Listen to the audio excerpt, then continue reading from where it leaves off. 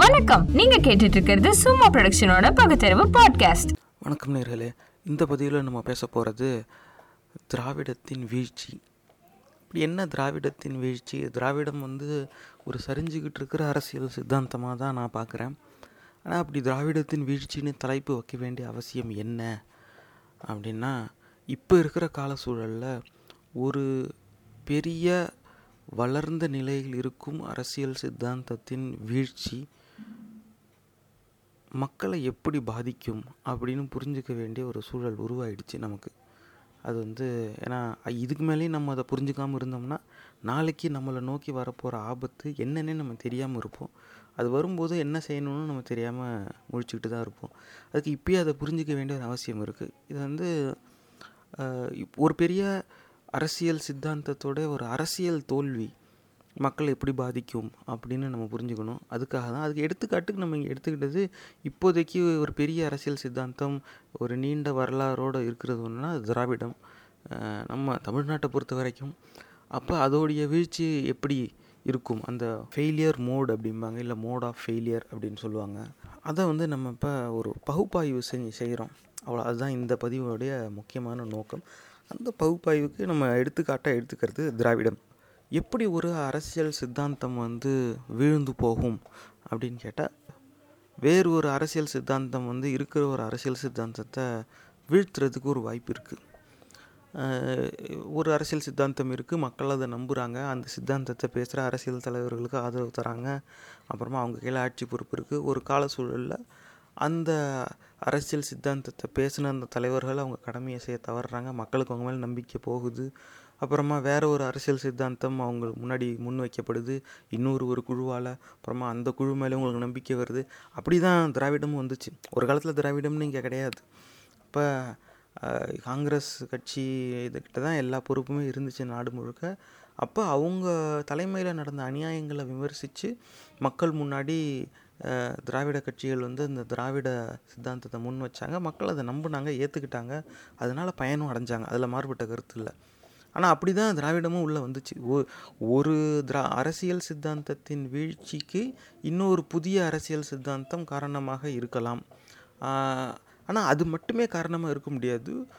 ஒரு சில நேரம் இப்போ இன்னொருத்தங்கிட்ட நம்ம தோக்குறோங்கிறது வேற கதை, நம்மளாலேயே நம்ம தோக்குறோங்கிறதும் ஒரு வாய்ப்பு இருக்குது. இப்போ ஒரு அரசியல் சித்தாந்தம் அதுவே தானாகவே வலு இழந்து போய் அப்படியே நொடிஞ்சு கரைஞ்சி காணாமல் போகிறதுக்கான வாய்ப்பும் இருக்குது. நிஜமாகவே ஒரு அரசியல் சித்தாந்தம் தோத்தாவே அதை விட பலம் வாய்ந்த ஒரு அரசியல் சித்தாந்தம் வந்துருச்சு அப்படின்னு நம்ம நம்பணும்னு அவசியம் கிடையாது. இந்த அரசியல் சித்தாந்தம் ஏன்னா எதாக இருந்தாலும் சித்தாந்தம் தான். செயல்பாட்டில் என்ன வருது, அதோடைய தாக்கம் என்ன, மக்கள் அதனால் எப்படி பயனடைகிறாங்கங்கிறது தான் அந்த அரசியல் சித்தாந்தத்தின் வாழ்வையும் சாவையும் நிர்ணயிக்கும். அப்போ அந்த அடிப்படையில் ஒரு அரசியல் சித்தாந்தம் பேசிக்கிட்டே தான் இருக்காங்க, செயல்பாட்டில் எதுவும் இல்லை பேச்சு ஒரு பக்கமாகவும் செயல்பாட்டு வேறு பக்கமாகவும் போயிடுச்சுன்னா அந்த அரசியல் சித்தாந்தம் காலப்போக்கில் நீர்த்து போயிடும். அதனாலேயே கூட அந்த அரசியல் சித்தாந்தம் அழிஞ்சிரும். அந்த அரசியல் சித்தாந்தத்துக்கு ஒரு மாபெரும் அரசியல் தோல்வியும் வரும். இப்போ இது ரெண்டு கண்ணோட்டமும் இருக்குது. இந்த பகுப்பாய்வில் இப்போ நம்ம என்ன பார்க்க போகிறோம்னா, ஒரு எடுத்துக்காட்டுக்கு ரெண்டு பக்கமும் நம்ம பார்க்கணும். இப்போ ஒரு எதிர்த்தரப்பான ஒரு அரசியல் சித்தாந்தமும் இருக்குது, அதனால இந்த திராவிடம்ங்கிற அரசியல் சித்தாந்தம் தோக்க போகுதா, இல்லை தன்னுடைய செயல்பாட்டு குறைபாடுகள்னாலேயே திராவிட சித்தாந்தம் தோற்று போகுதா அப்படின்னு நம்ம பார்க்க வேண்டும். ஏன்னா இதில் இந்த திராவிடத்தின் வீழ்ச்சியில் இந்த ரெண்டுக்குமே பங்கு இருக்குது அப்படிங்கிறது என்னுடைய கண்ணோட்டம். ஆனால் அதை நான் சொல்கிறேங்கிறதுக்காக நீங்கள் அதை நம்பவோ ஏற்கவோ கூடாது. நான் பார்த்த ஆதாரங்களையும் எடுத்துக்காட்டே உங்கள் முன்னாடி விளக்குறேன். அதுக்கப்புறமா நீங்கள் சிந்திச்சு பாருங்கள். அந்த பயணத்தில் தான் இப்போ நம்ம போகிறோம். இப்போ முதல்ல இந்த எதிர் தரப்பில் வர ஒரு சித்தாந்தம் என்ன அப்படின்னா, இப்போ 2014 அப்புறமா நாடு முழுக்க ஒரு அரசியல் சித்தாந்தம் இன்னும் புதுசு கிடையாது, ஆனால் ஒரு மெருகேற்றப்பட்ட ஒரு புதுசாக ஒரு உருவம், ஒரு வடிவம், வண்ணம் கொடுக்கப்பட்ட ஒரு புதுப்பிக்கப்பட்ட ஒரு அரசியல் சித்தாந்தம். ஏன்னா அந்த இந்துத்துவா அப்படின்னு சொல்கிற அந்த மதவெறி கூட்டத்துடைய பரப்புரை நாடு முழுக்க பரவி இருக்குது. தமிழ்நாட்டிலையும் அது இருக்குது, வந்துருச்சு. இப்போ அது வளர்ந்துக்கிட்டும் இருக்குது. அப்போ அது இந்த திராவிட சித்தாந்தத்துக்கு எதிரான, அது அரசியல் ரீதியாக அவங்க எதிரணி, ஏன்னா அவங்களுக்கு இவங்க எதிரணியாக இருக்கிறதுனால எதிரான ஒரு சித்தாந்தமாக கருதப்படுது. அப்போ நிஜமாகவே அந்த சித்தாந்தத்தினால திராவிடத்துக்கு ஏதாவது ஒரு நஷ்டம் வருதா, திராவிடத்தை நம்பினவங்க இப்போ அந்த சித்தாந்தத்தை நம்ப ஆரம்பிச்சிட்டாங்களா இல்லையா அப்படிங்கிறத நம்ம முதல்ல பார்ப்போம். அதுக்கு எடுத்துக்காட்டுக்கு இப்போ இந்த பகுப்பாய்வில் நம்ம வந்து பல்வேறு காணொளிகளை பார்ப்போம். 10-20 காணொளிகளுக்கு மேலே நம்ம பார்க்க போகிறோம். பல்வேறு அரசியல் தலைவர்களுடைய பேச்சு, அந்த அடிப்படையில் தான் நம்ம இந்த பகுப்பாய்வே செய்கிறோம்.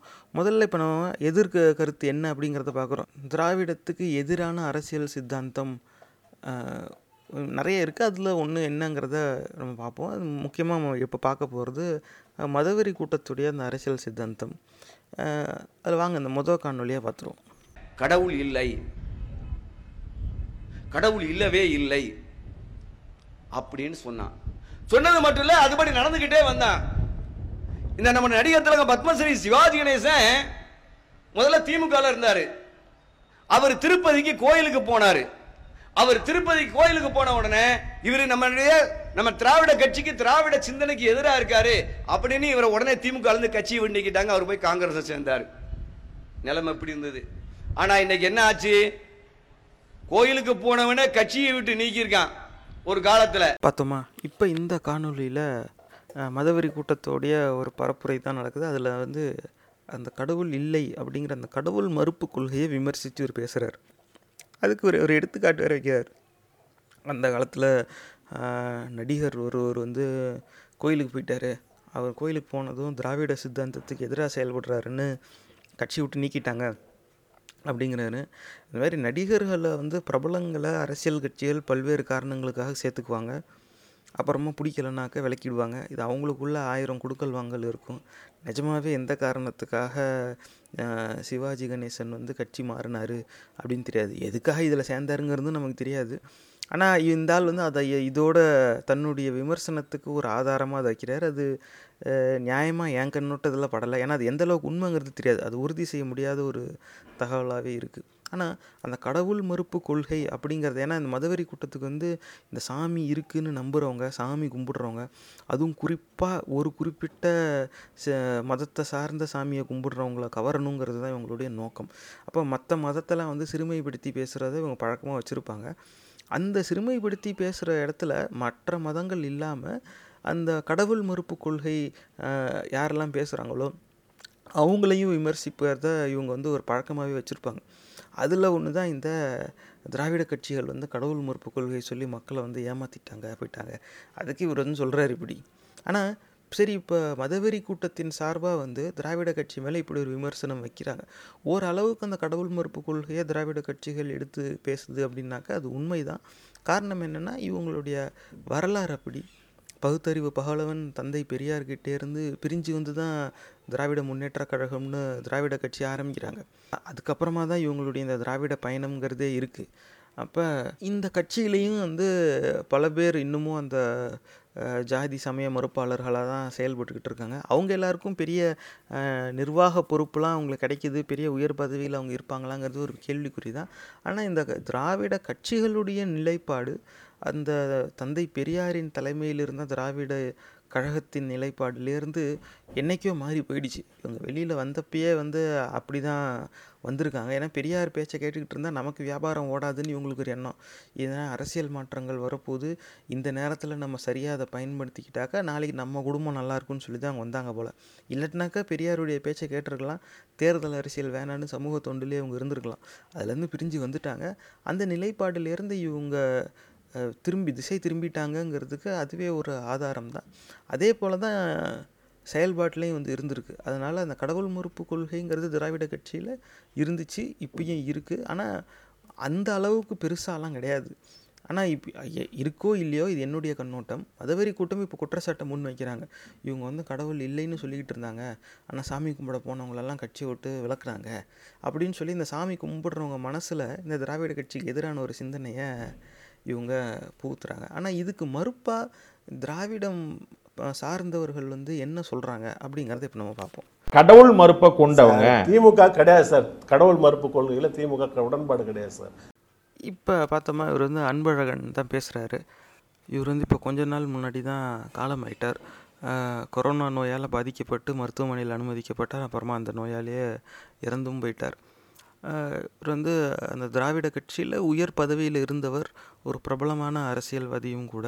இவர் வந்து இந்த நேர்காணலில் இப்படி தெளிவாக சொல்கிறார், கடவுள் மறுப்பு கொள்கையில் திராவிட கட்சிக்கு உடன்பாடே இல்லை அப்படின்னு சொல்லிடுறார். இந்த இடத்துலையே இவங்க வந்து இவங்களுடைய அந்த திராவிட இயக்கம் வந்து திராவிட கட்சி தன்னுடைய அந்த திராவிட வரலாறை முற்றிலுமாக நிராகரிக்கிறாங்க அப்படிங்கிறது வந்து இதில் தெளிவாக தெரியுது. ஏன்னா இவங்களுக்கு மனசுக்குள்ளே அச்சம் என்னென்னா, சாமி கும்பிடுறவங்க வாக்கு நமக்கு வராமல் போயிடுமோ அப்படிங்கிற ஒரு அச்சத்தின் வெளிப்பாடாக தான் இதை நான் பார்க்குறேன். ஆனால் விளம்பர பதாகையில் பெரியாரை போட்டுக்கிட்டு அவங்க அதை வச்சு பரப்புரை நடத்திக்கிட்டு இந்த மாதிரி நேர்காணலில் வந்து நீங்கள் கடவுள் மறுப்பு கொள்கையை பேசினவங்க தானே அப்படின்னு சொன்னதும் அதெல்லாம் கிடையாது, அதெல்லாம் இப்போ இல்லவே இல்லை இப்படிங்கிறது. இதுதான் நேர்களே ஒரு பெரிய சர்க்கம்ஸ்டான்ஷியல் எவிடன்ஸ்னு ஆங்கிலத்தில் சொல்லுவாங்க. என்ன எதுக்கான ஆதாரம் அப்படின்னு கேட்டால், தந்தை பெரியாரின் சிந்தனையிலேருந்து மாறுபட போய் தான் நாங்கள் வெளியில் வந்து கட்சி ஆரம்பித்தோம் அப்படிங்கிற ஒரு எண்ணத்துக்கு இதுதான் ஆதாரம். அவங்களுக்கு வந்து என்னென்னா, இவர் பாட்டு இப்படி பேசிக்கிட்டே போகிறாரு, நம்ம வெளியில் போய் கட்சி ஆரம்பித்தா எல்லார் வாக்கும் வேணும், அப்போ சாமி கும்பிட்றவனோட வாக்கும் வேணும், அப்போ சாமி இருக்குன்னு தான் நம்ம சொல்லணும், சாமி இல்லைன்னு நம்ம சொல்லக்கூடாதுன்னு இவங்க ஒரு கொள்கை முடிவு எடுத்துக்கிட்டாங்க. அதை தான் வந்து இவர் இங்கே வெளிப்படுத்துகிறாரு. பல ஆண்டுகள் ஆயிருக்கு இதை வெளிப்படையாக சொல்கிறதுக்கு. இப்போ அவங்க நேராக சொல்லிட்டாங்க, கடவுள் மறுப்பு கொள்கையில் திராவிட கட்சிக்கே இல்லைன்னு. இப்போ கேள்வி என்னென்னா, பழசு எல்லாத்தையும் மொத்தமாக நிராகரிச்சுட்டு புதுசாக ஒரு பயணத்துக்கு இவங்க ஏதோ போகிறாப்புல தெரியுது. கேட்டால் இல்லை அப்போதுலேருந்தே எங்களுக்கு இதுதான் எண்ணம் அப்படின்னு இவங்க அதை வந்து ஒரு முட்டும் கொடுக்குறாங்க. ஆனால் இந்த புதிய பயணம் எந்த திசையில் இருக்குது, எதை நோக்கி இருக்குதுன்னு இது வரைக்கும் அவங்க சொல்லலை. ஆனால் இது வந்து அந்த கட்சியில் ஒரு கட்சின்னு பார்த்தா தலைமை பொறுப்பில் பல பேர் இருப்பாங்க. இதில் ஒருத்தர் அன்பழகன் இப்படி பேசுகிறாரு. வேறு யார் என்ன சொல்லியிருக்காங்கன்னு பார்ப்போம். திமுகவை பற்றி விமர்சனம் செய்கிறாங்க, இந்துக்களுக்கு திமுக எதிரின்னு திட்டமிட்டு மீடியாக்களை பார்த்தீங்கன்னா, இப்போ திட்டமிட்டு சில பத்திரிகைகள், ஏன் வேற ஒன்றும் இல்லை, தினமலர் பத்திரிகையில் தொடர்ந்து திட்டமிட்டு ஏதோ நாங்கள் இந்துக்களுக்கு எதிரி மாதிரி ஒரு தோற்றத்தை தொடர்ந்து உருவாக்கி கொண்டிருக்கிறார். நாங்கள் என்றைக்கு ஆண்டவர்களுக்கு எதிராக இருந்தவர்கள் அல்ல.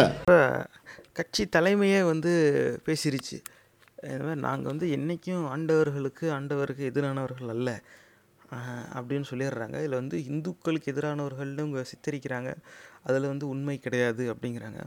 இப்போ கேள்வி என்ன வருதுன்னா, பகுத்தறிவு பாலுவன் தந்தை பெரியார்கிட்டேருந்து பிரிஞ்சு வந்துட்டேங்க, சரி, பெரியாருடைய கருத்துக்களோடு முழுசாக உடன்படலை, சரி, அது நீங்களாச்சு பெரியாராச்சு, அது அந்த காலத்தில் நடந்தது. இன்றைக்கி வேறு நிலைப்பாட்டுக்கு நீங்கள் வந்துட்டேங்க, அதுவும் சரி. அந்த ஹிந்துங்கிற சொல்லுக்கும் இங்கே தமிழர்களுக்கும் எந்த சம்மந்தமும் இல்லையே, ஏன் அப்படி சமீப காலமாக உருவாக்குன ஒரு சொல்லை வச்சு எங்களை அடையாளப்படுத்துகிற அப்படிங்கிற கேள்வியை இவங்க கேட்க தவறுறாங்கங்கிறத விட மறுக்கிறாங்க. இவங்களுக்கு வந்து அவன் என்ன சொல்கிறான், இந்துக்கள்லாம் சாகுறாங்க, இந்துக்கள் வந்து அழிக்கப்படுகிறார்கள், இந்துக்கள் வந்து வஞ்சிக்கப்படுகிறார்கள் அப்படிங்கிறான். அப்போ வந்து டேய், மக்கள் வஞ்சிக்கப்படுறாங்கன்னு சொல்லி யாருன்னு எடுத்துக்காட்டு சொல்லு, நம்ம மேலே பேசலாம்.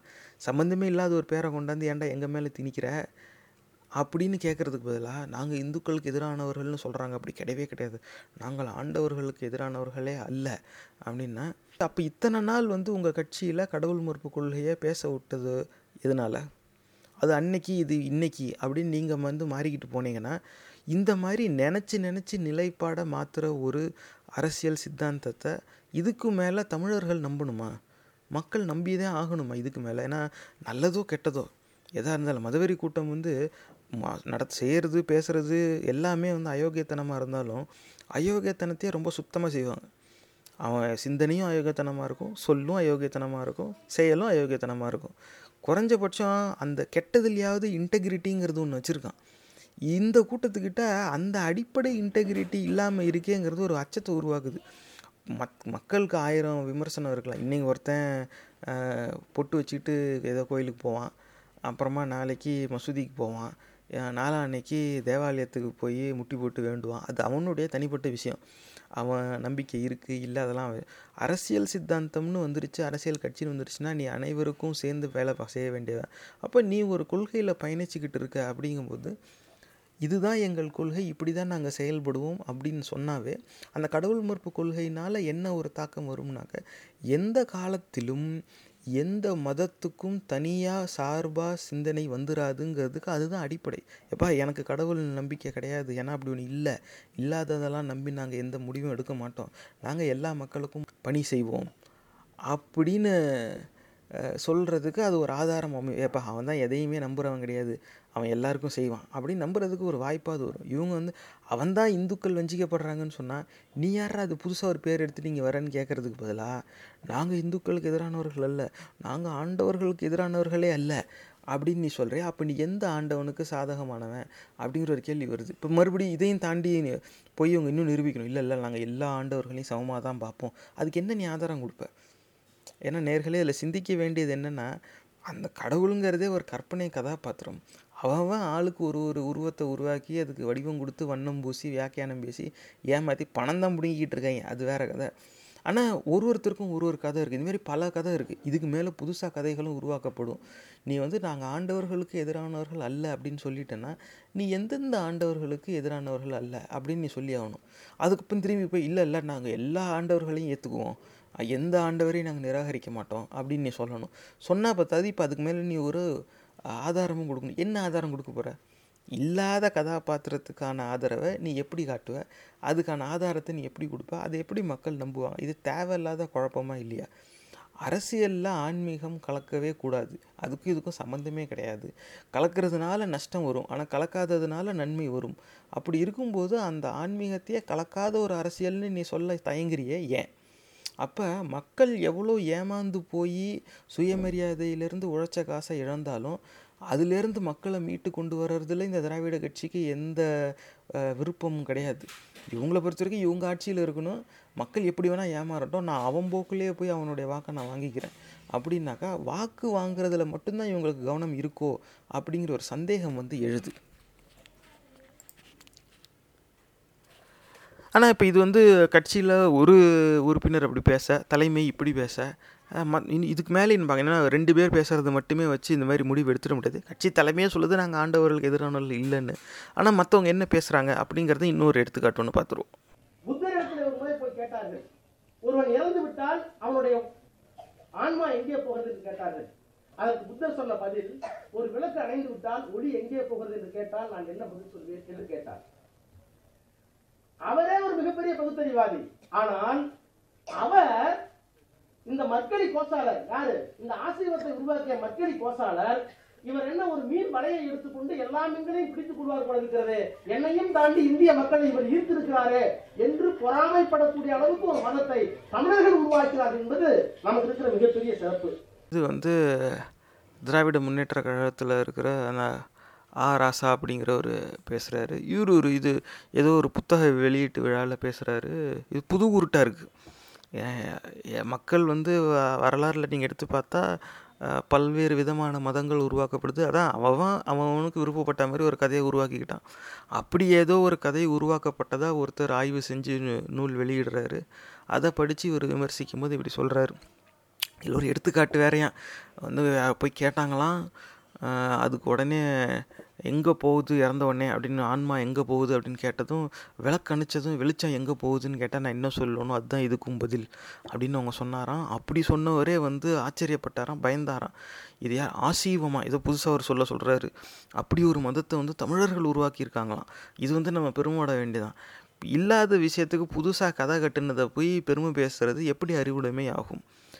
இதில் அவருடைய நோக்கம் என்னென்னா, அந்தந்த இடத்துக்கு ஏற்றாப்புல பேசணும். இவர் பேசுகிறது அங்கே ஒரு புத்தக வெளியீட்டு விழாவில், அதனால அந்த புத்தகத்தில் என்ன ஆய்வு எழுதியிருக்காரோ அதை தான் விமர்சித்து இவர் பேசுகிறாரு. அதில் இவர் தன்னுடைய கருத்தை சொல்கிறார். அதில் வந்து அதில் நமக்கு எந்த விமர்சனமும் கிடையாது. ஆனால் அந்த கருத்துக்குள்ளே இருக்கிற அந்த தகவலை வந்து நம்ம விமர்சித்தே ஆகணும்.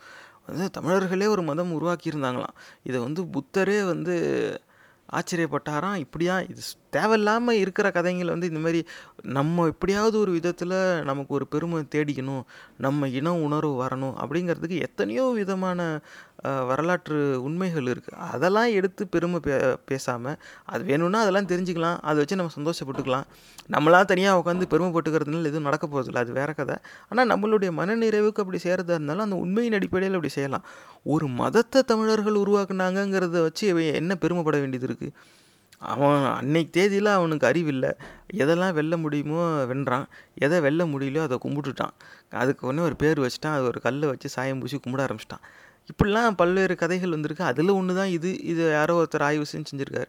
அந்த ஆய்வு அந்த மாதிரி பதிவாகுதுன்னா அது ஒரு ஆதாரம். மதங்கள் என்பது மனிதர்களால் உருவாக்கப்பட்டதே அப்படிங்கிறது ஒரு அது இதில் உண்மையாகுது. ஆனால் இப்போ நம்மளுடைய இந்த பகுப்பாய்வில் என்ன பேசுகிறோம்? கடவுள் மறுப்பு கொள்கையை வந்து திராவிட கட்சி முன் வச்சுது அப்படின்னு விமர்சிக்கிறான் மதுவெறி கூட்டம்.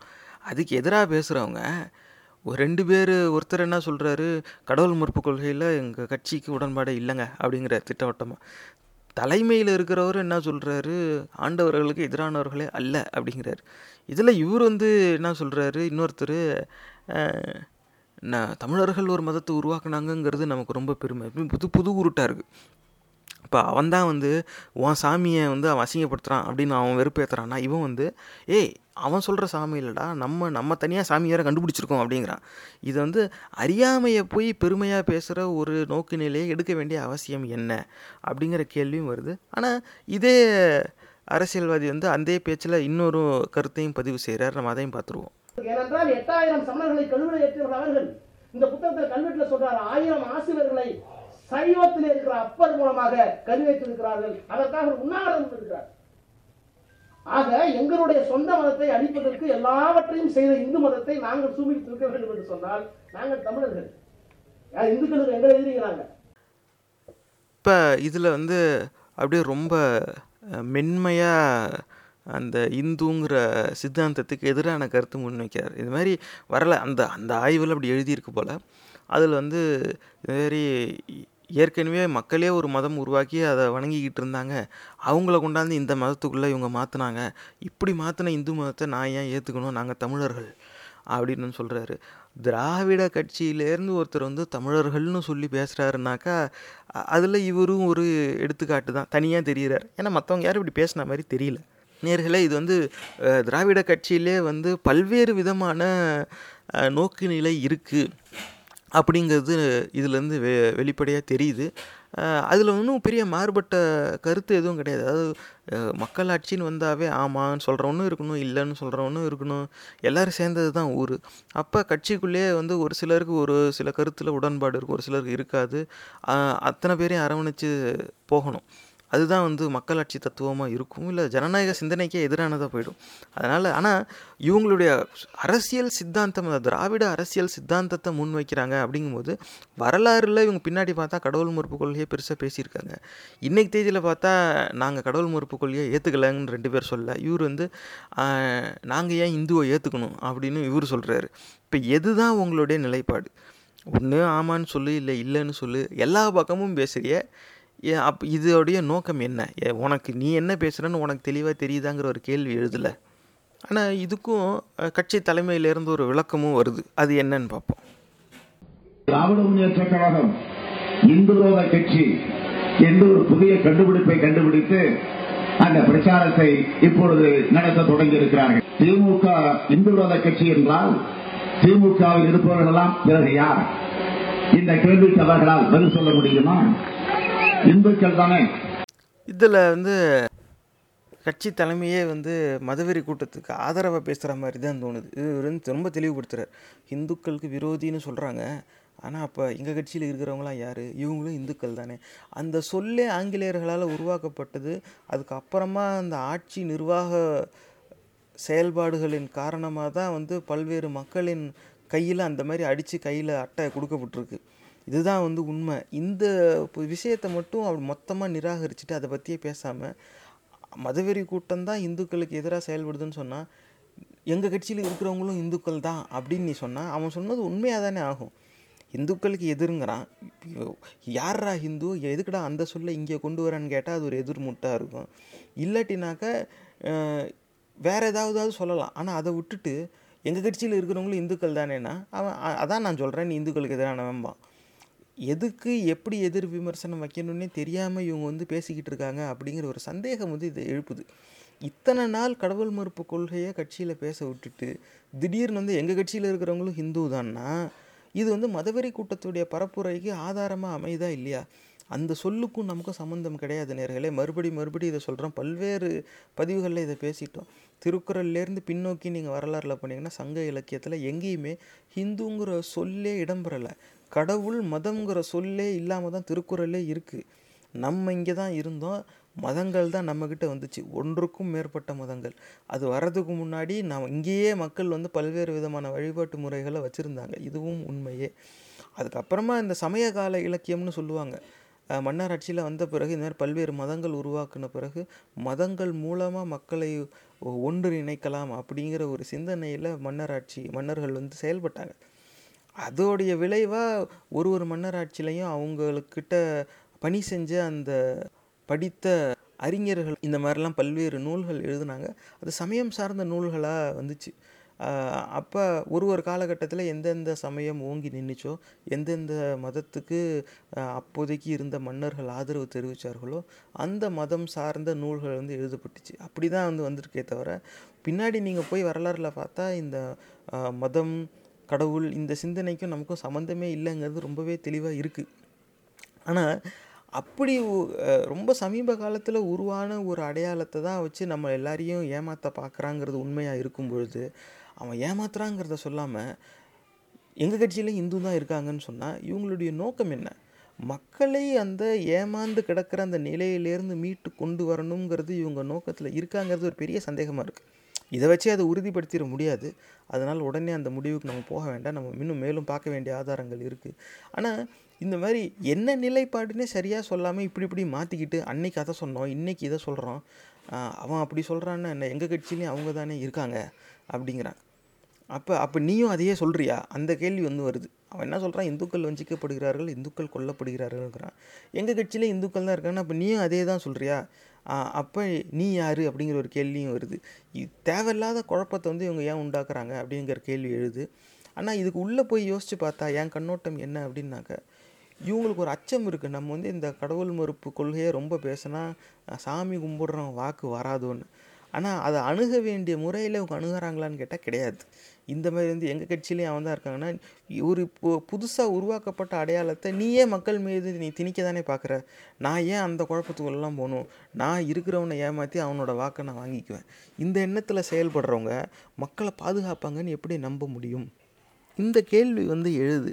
ஆனால் இது கட்சி தலைமை மட்டும் இல்லை, இன்றைக்கி தேதியில் திராவிட கட்சி அவங்களோட பரப்புரையிலேயே இதை முழுசாக பதிச்சிட்டாங்க. எப்படின்னாக்கா, அவங்க கூட்டணி கட்சி எல்லார்கிட்டையும் சொல்லிட்டாங்க, ஹிந்துங்கிற சொல்லே பயன்படுத்தாத, விமர்சனம்னு நீ முன் வச்சா.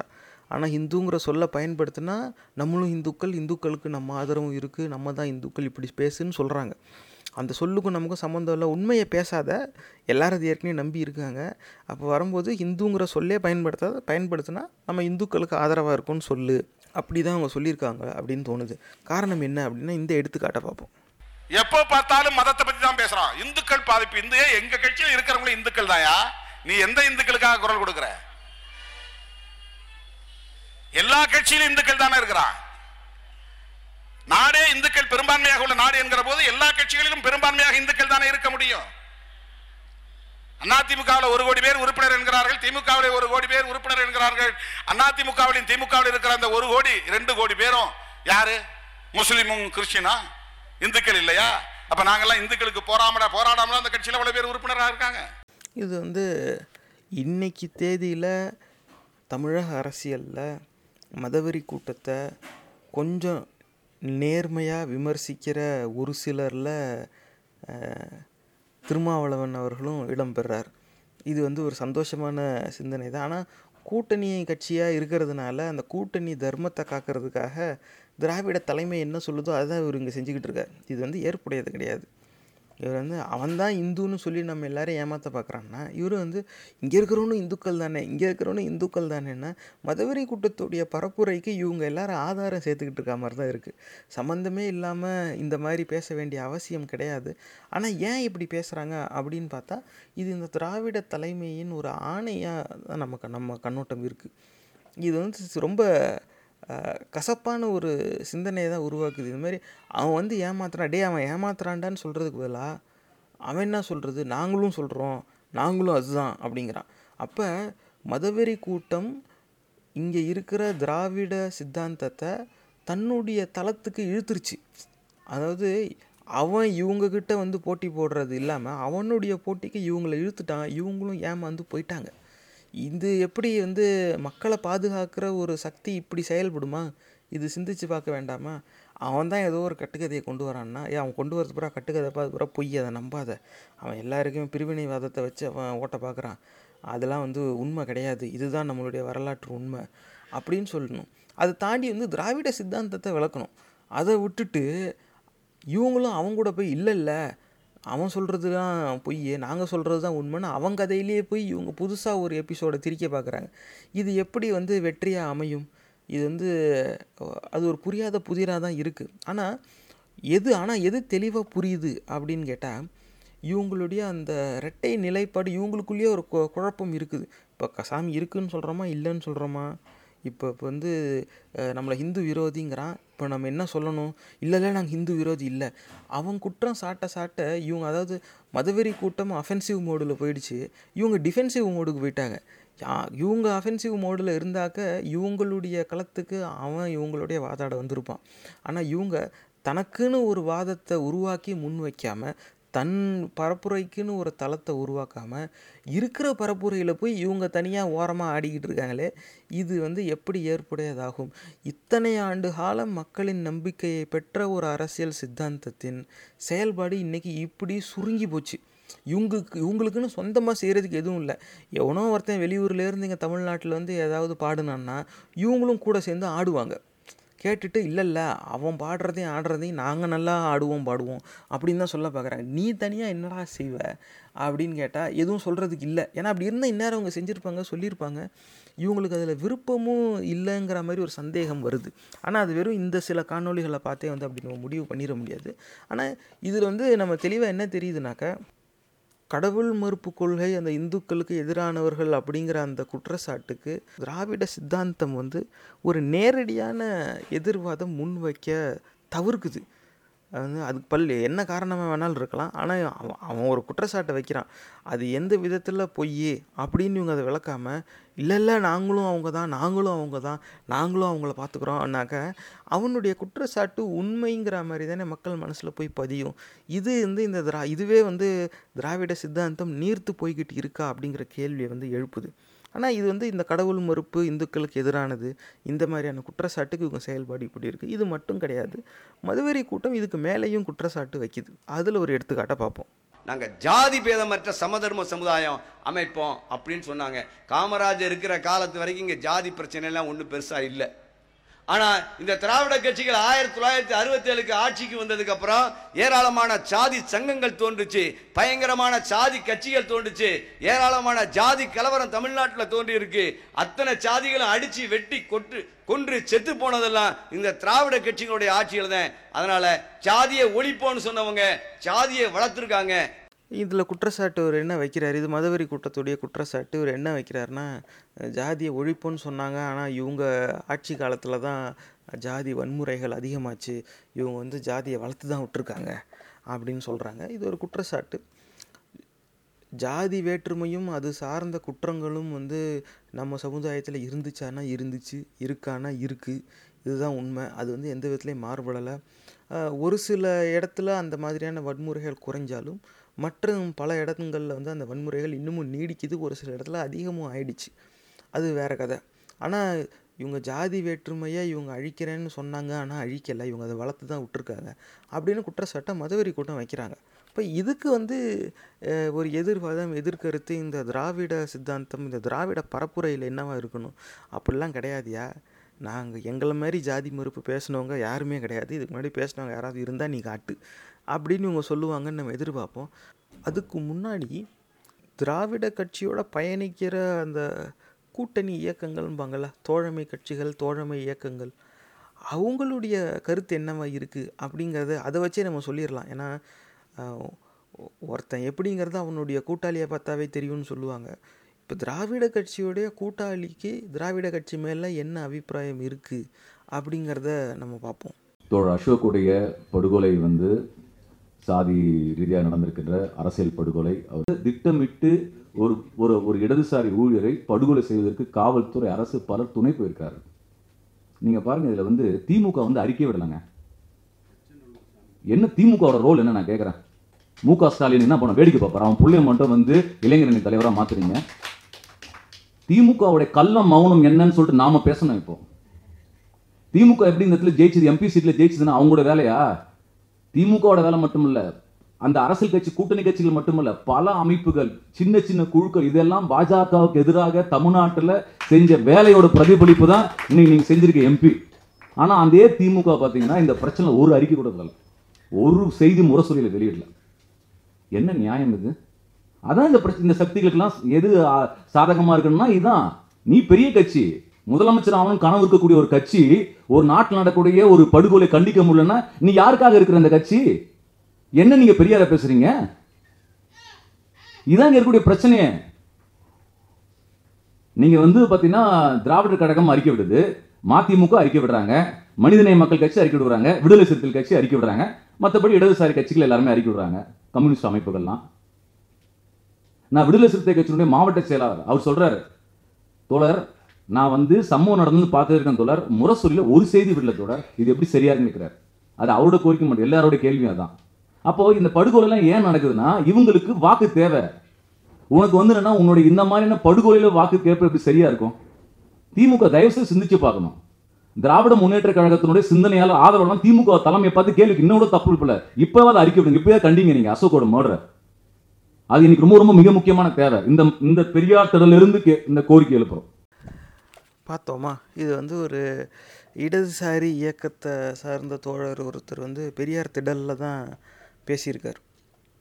அப்போ சொல்கிற மாதிரி ஜாதிய வேற்றுமையின் அடிப்படையில் ஒரு வன்முறை நடந்திருக்கு.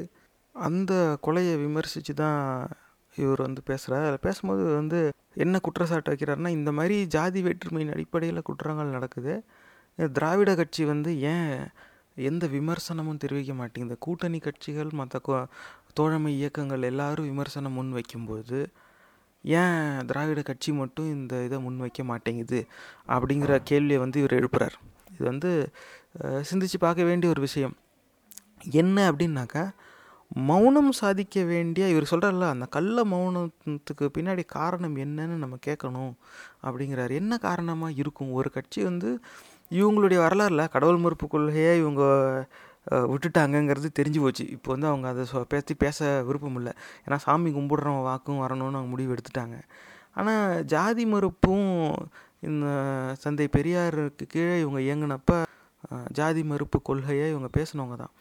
அப்படி ஜாதி மறுப்பு பேசுகிறவங்க ஜாதி வேற்றுமையின் அடிப்படையில் குற்றம் நடக்கும்போது ஏன் விமர்சனம் முன்வைக்க மாட்டேங்கிறாங்க அப்படிங்கிற கேள்வி வந்து இவர் எழுப்புறாரு.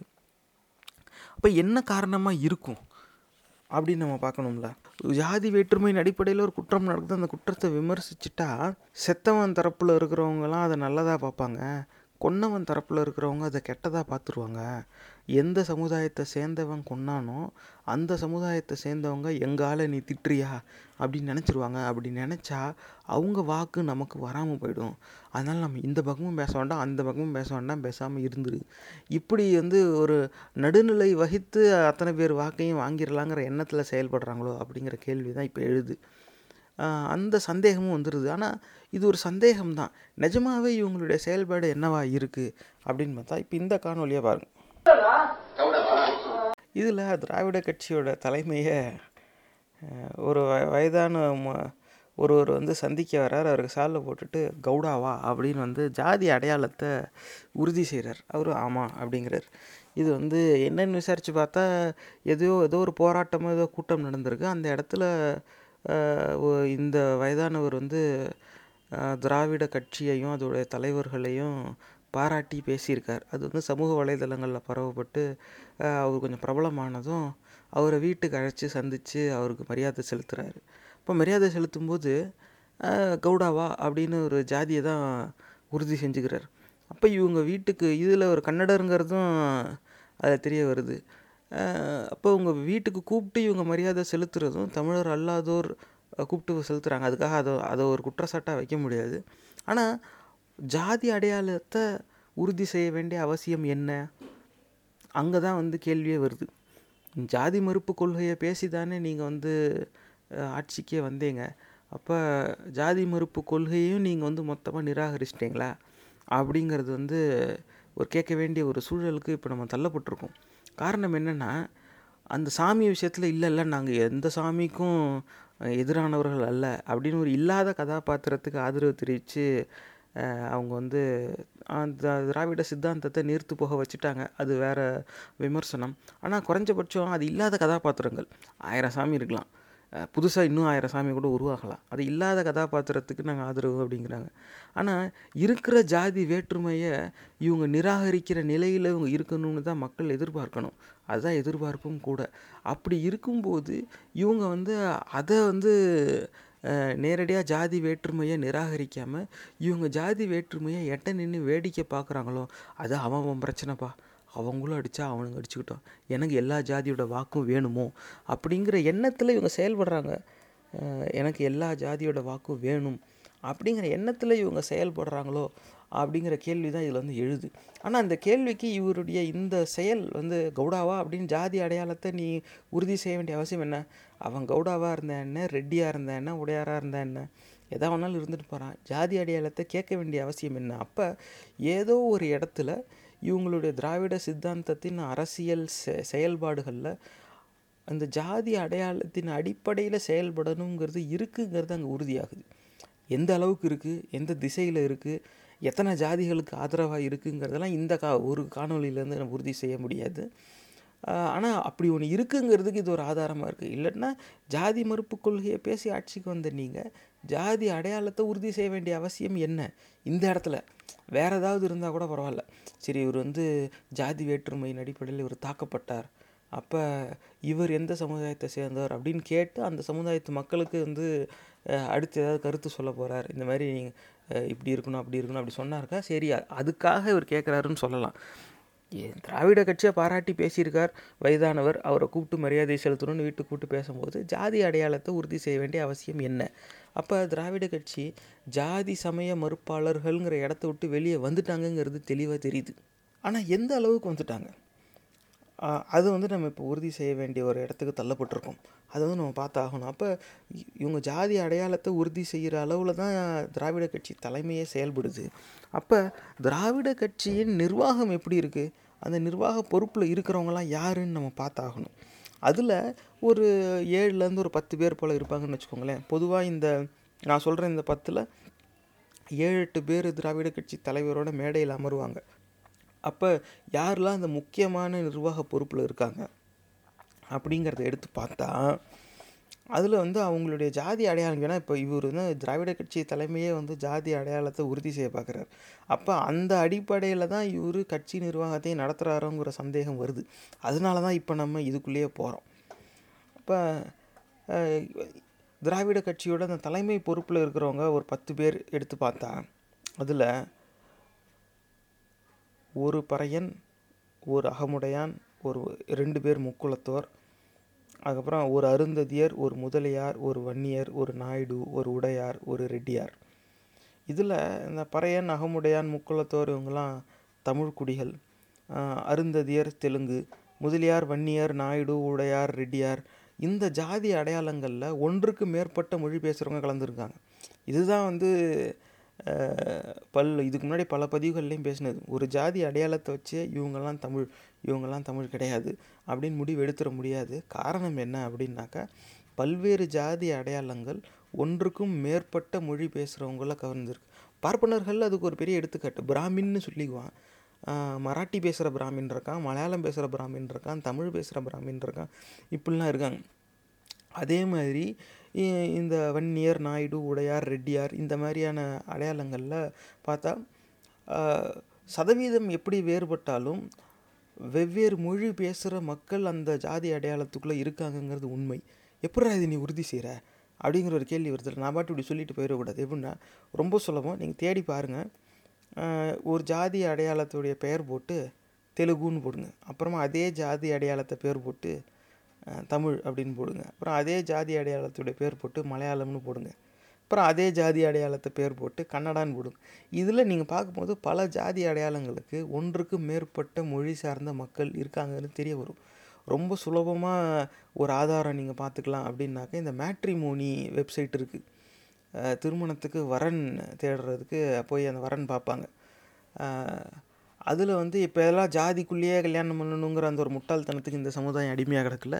இப்போ எல்லோரும் அவங்கவுங்க ஜாதி ஆட்குள்ளேயே தான் பொண்ணு எடுக்கணும், பொண்ணு கொடுக்கணும் அப்படின்னு நினைப்பாங்க. அப்போ நீங்கள் போய் பாருங்கள், அதில் ஜாதி அடையாளத்தோடு சேர்த்து மொழி பெயரையும் போட்டு தான் அந்த மேட்ரிமோனி இணையதளங்களே வந்து செயல்படுது.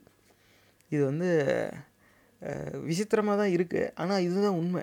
ஒன்றுக்கு அதில் இந்த திராவிட கட்சியோட தலைமையில் இருக்கவங்க பார்த்தா 10ல் 4 பேர் தவிர மிச்சவங்க என்ன ஜாதி அடையாளங்கள் வந்திருக்குன்னு பார்த்தா தமிழர் அல்லாதோரை உள்ளடக்கமாக கொண்ட ஜாதி அடையாளங்கள் தான் வந்திருக்கு.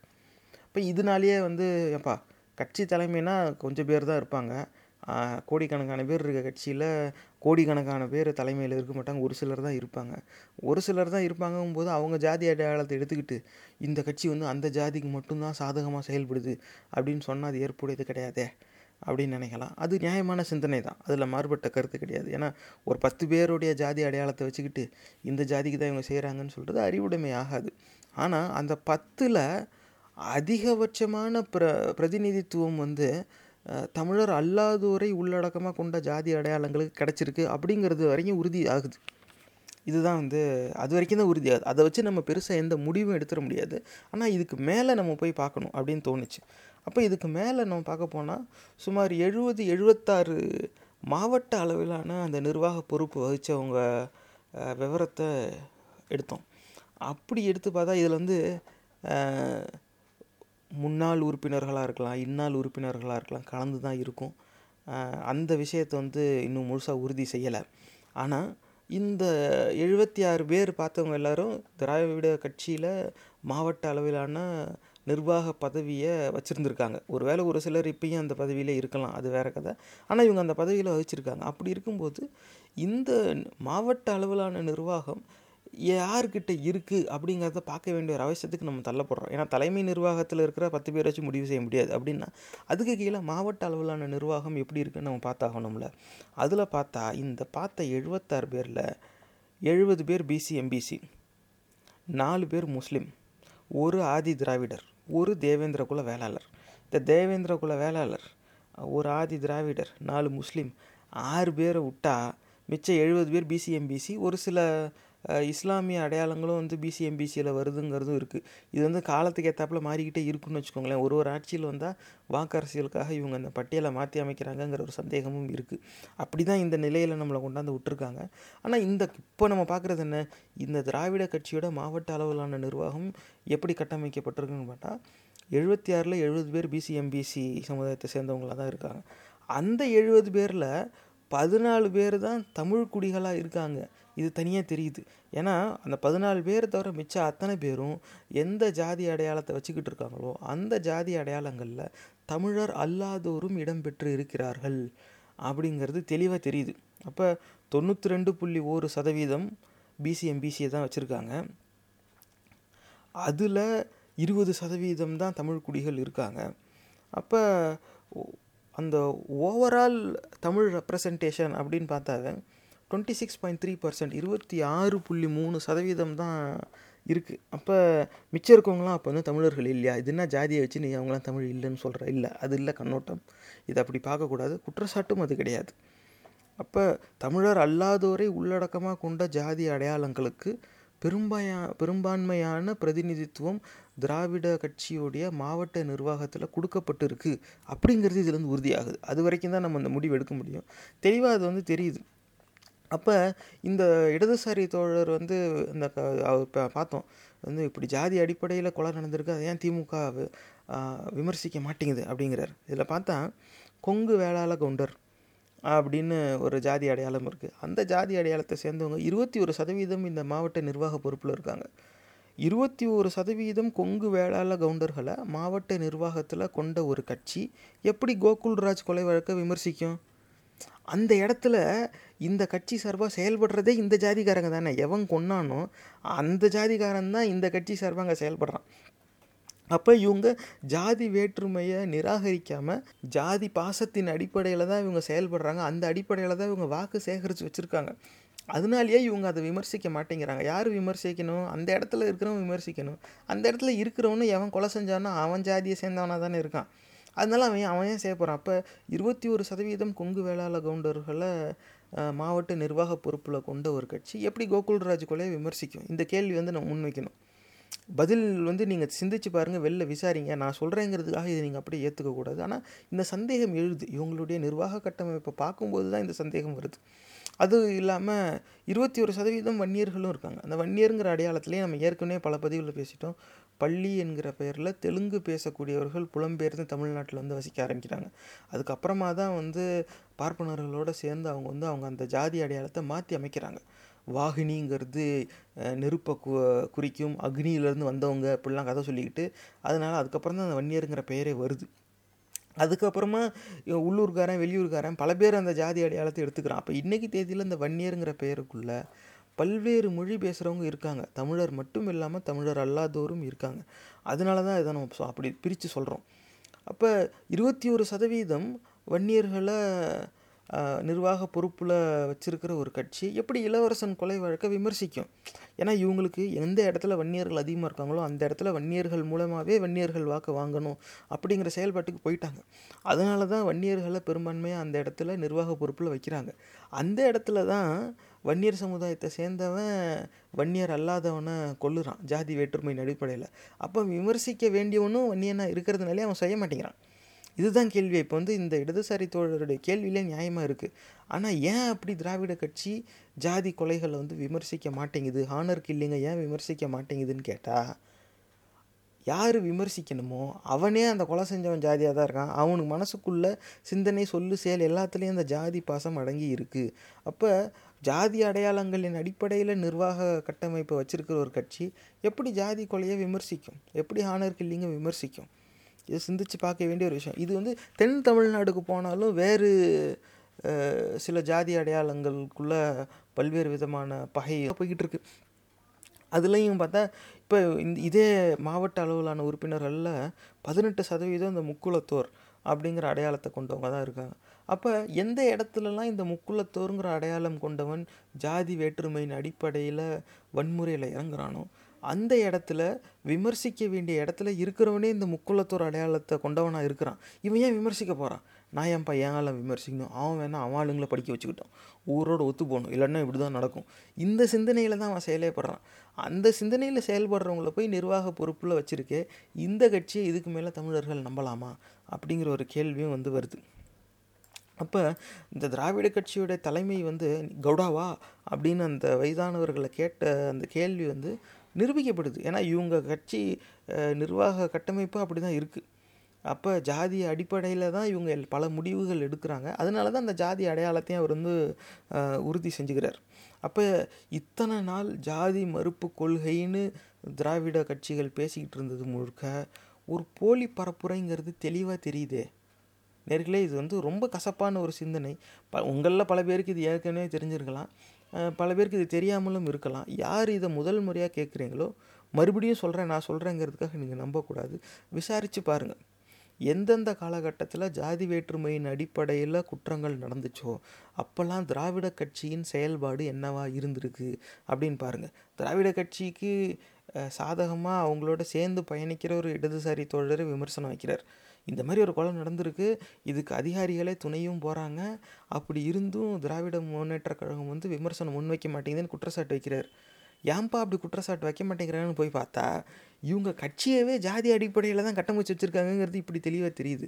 அப்போ யாரெல்லாம் அந்த பர்பட்ரேட்டர்ஸ், யாரெல்லாம் அந்த கேஸ்ட் பேஸ்ட் வயலன்ஸை வந்து உருவாக்குறாங்களோ செயல்படுத்துகிறாங்களோ அதே கேஸ்ட் ஐடென்டிட்டியை கொண்டவங்க தான் இந்த கட்சிக்குள்ளே நிர்வாக பொறுப்பில் இருக்காங்க. இவன் எப்படி இவன் ஆளுக்கு எதிராக செயல்பட போகிறான் அப்படிங்கிற கேள்வி வருது. ஏன் அப்படி செயல்பட மாட்டேங்கிறான்? சரி தான், தப்பு தான், யாராக இருந்தால் என்ன, அது எவனாக இருந்தாலும் சரி, ஏன் ஜாதிக்காரனாக இருந்தாலும் சரி, இன்னொரு ஜாதிக்காரனாக இருந்தாலும் சரி, தப்பு தான் அப்படின்னு ஏன் இவங்க செயல்பட மாட்டேங்கிறாங்க அப்படின்னா, அந்தந்த ஜாதி இருக்கிற ஊரில் அந்தந்த ஜாதிக்காரனை வச்சே அந்தந்த ஜாதி வாக்கை வாங்கிடணும். இந்த ஒரு டெம்ப்ளேட்டில் திராவிட கட்சி என்றைக்கோ போயிடுச்சு. இதில் போனதோட விளைவு தான் இன்றைக்கி திராவிட கட்சி ஜாதி அடிப்படையில் நடக்கிற வன்முறையை விமர்சிக்காமல் நிற்கிது. அப்படி ஜாதி வேற்றுமை வளர்ந்துக்கிட்டே போகும். அந்த வேற்றுமையின் அடிப்படையில் குற்றங்கள் நடந்துக்கிட்டே இருக்கும். ஒரு குறிப்பிட்ட சமுதாயத்தை சேர்ந்தவங்க அதுக்கு விக்டிம் ஆகிக்கிட்டே இருப்பாங்க, செத்துக்கிட்டே இருப்பாங்க. இந்த திராவிட கட்சி எங்களுக்கு அவங்க வாக்கு வேணும்னு பேசாமையே இருப்பாங்க. இப்படி செயல்படுற ஒரு கட்சியை இதுக்கு மேலே தமிழர்கள் ஏன் ஆதரிக்க வேண்டும்? இதுதான் நம்ம முன் வைக்கிற கேள்வி. இப்போ இந்த ஜாதி மறுப்பு கொள்கைங்கிறது இவங்க பேசுனது பொய்ன்னு தான் நிரூபிக்கப்படுது. இந்த இடத்துலையும் மதவெறி கூட்டத்தோட காணொலியை பார்த்தோம்ல, அவன் என்ன சொல்கிறான், இவங்க ஜாதி இல்லை ஜாதியை ஒழிப்போன்னு சொன்னாங்க, ஆனால் இவங்க காலகட்டத்தில் ஜாதி அடிப்படையிலான வன்முறை வளர்ந்து தான் இருக்குது, இவங்க ஜாதியை வளர்த்துருக்காங்கங்கிறான்.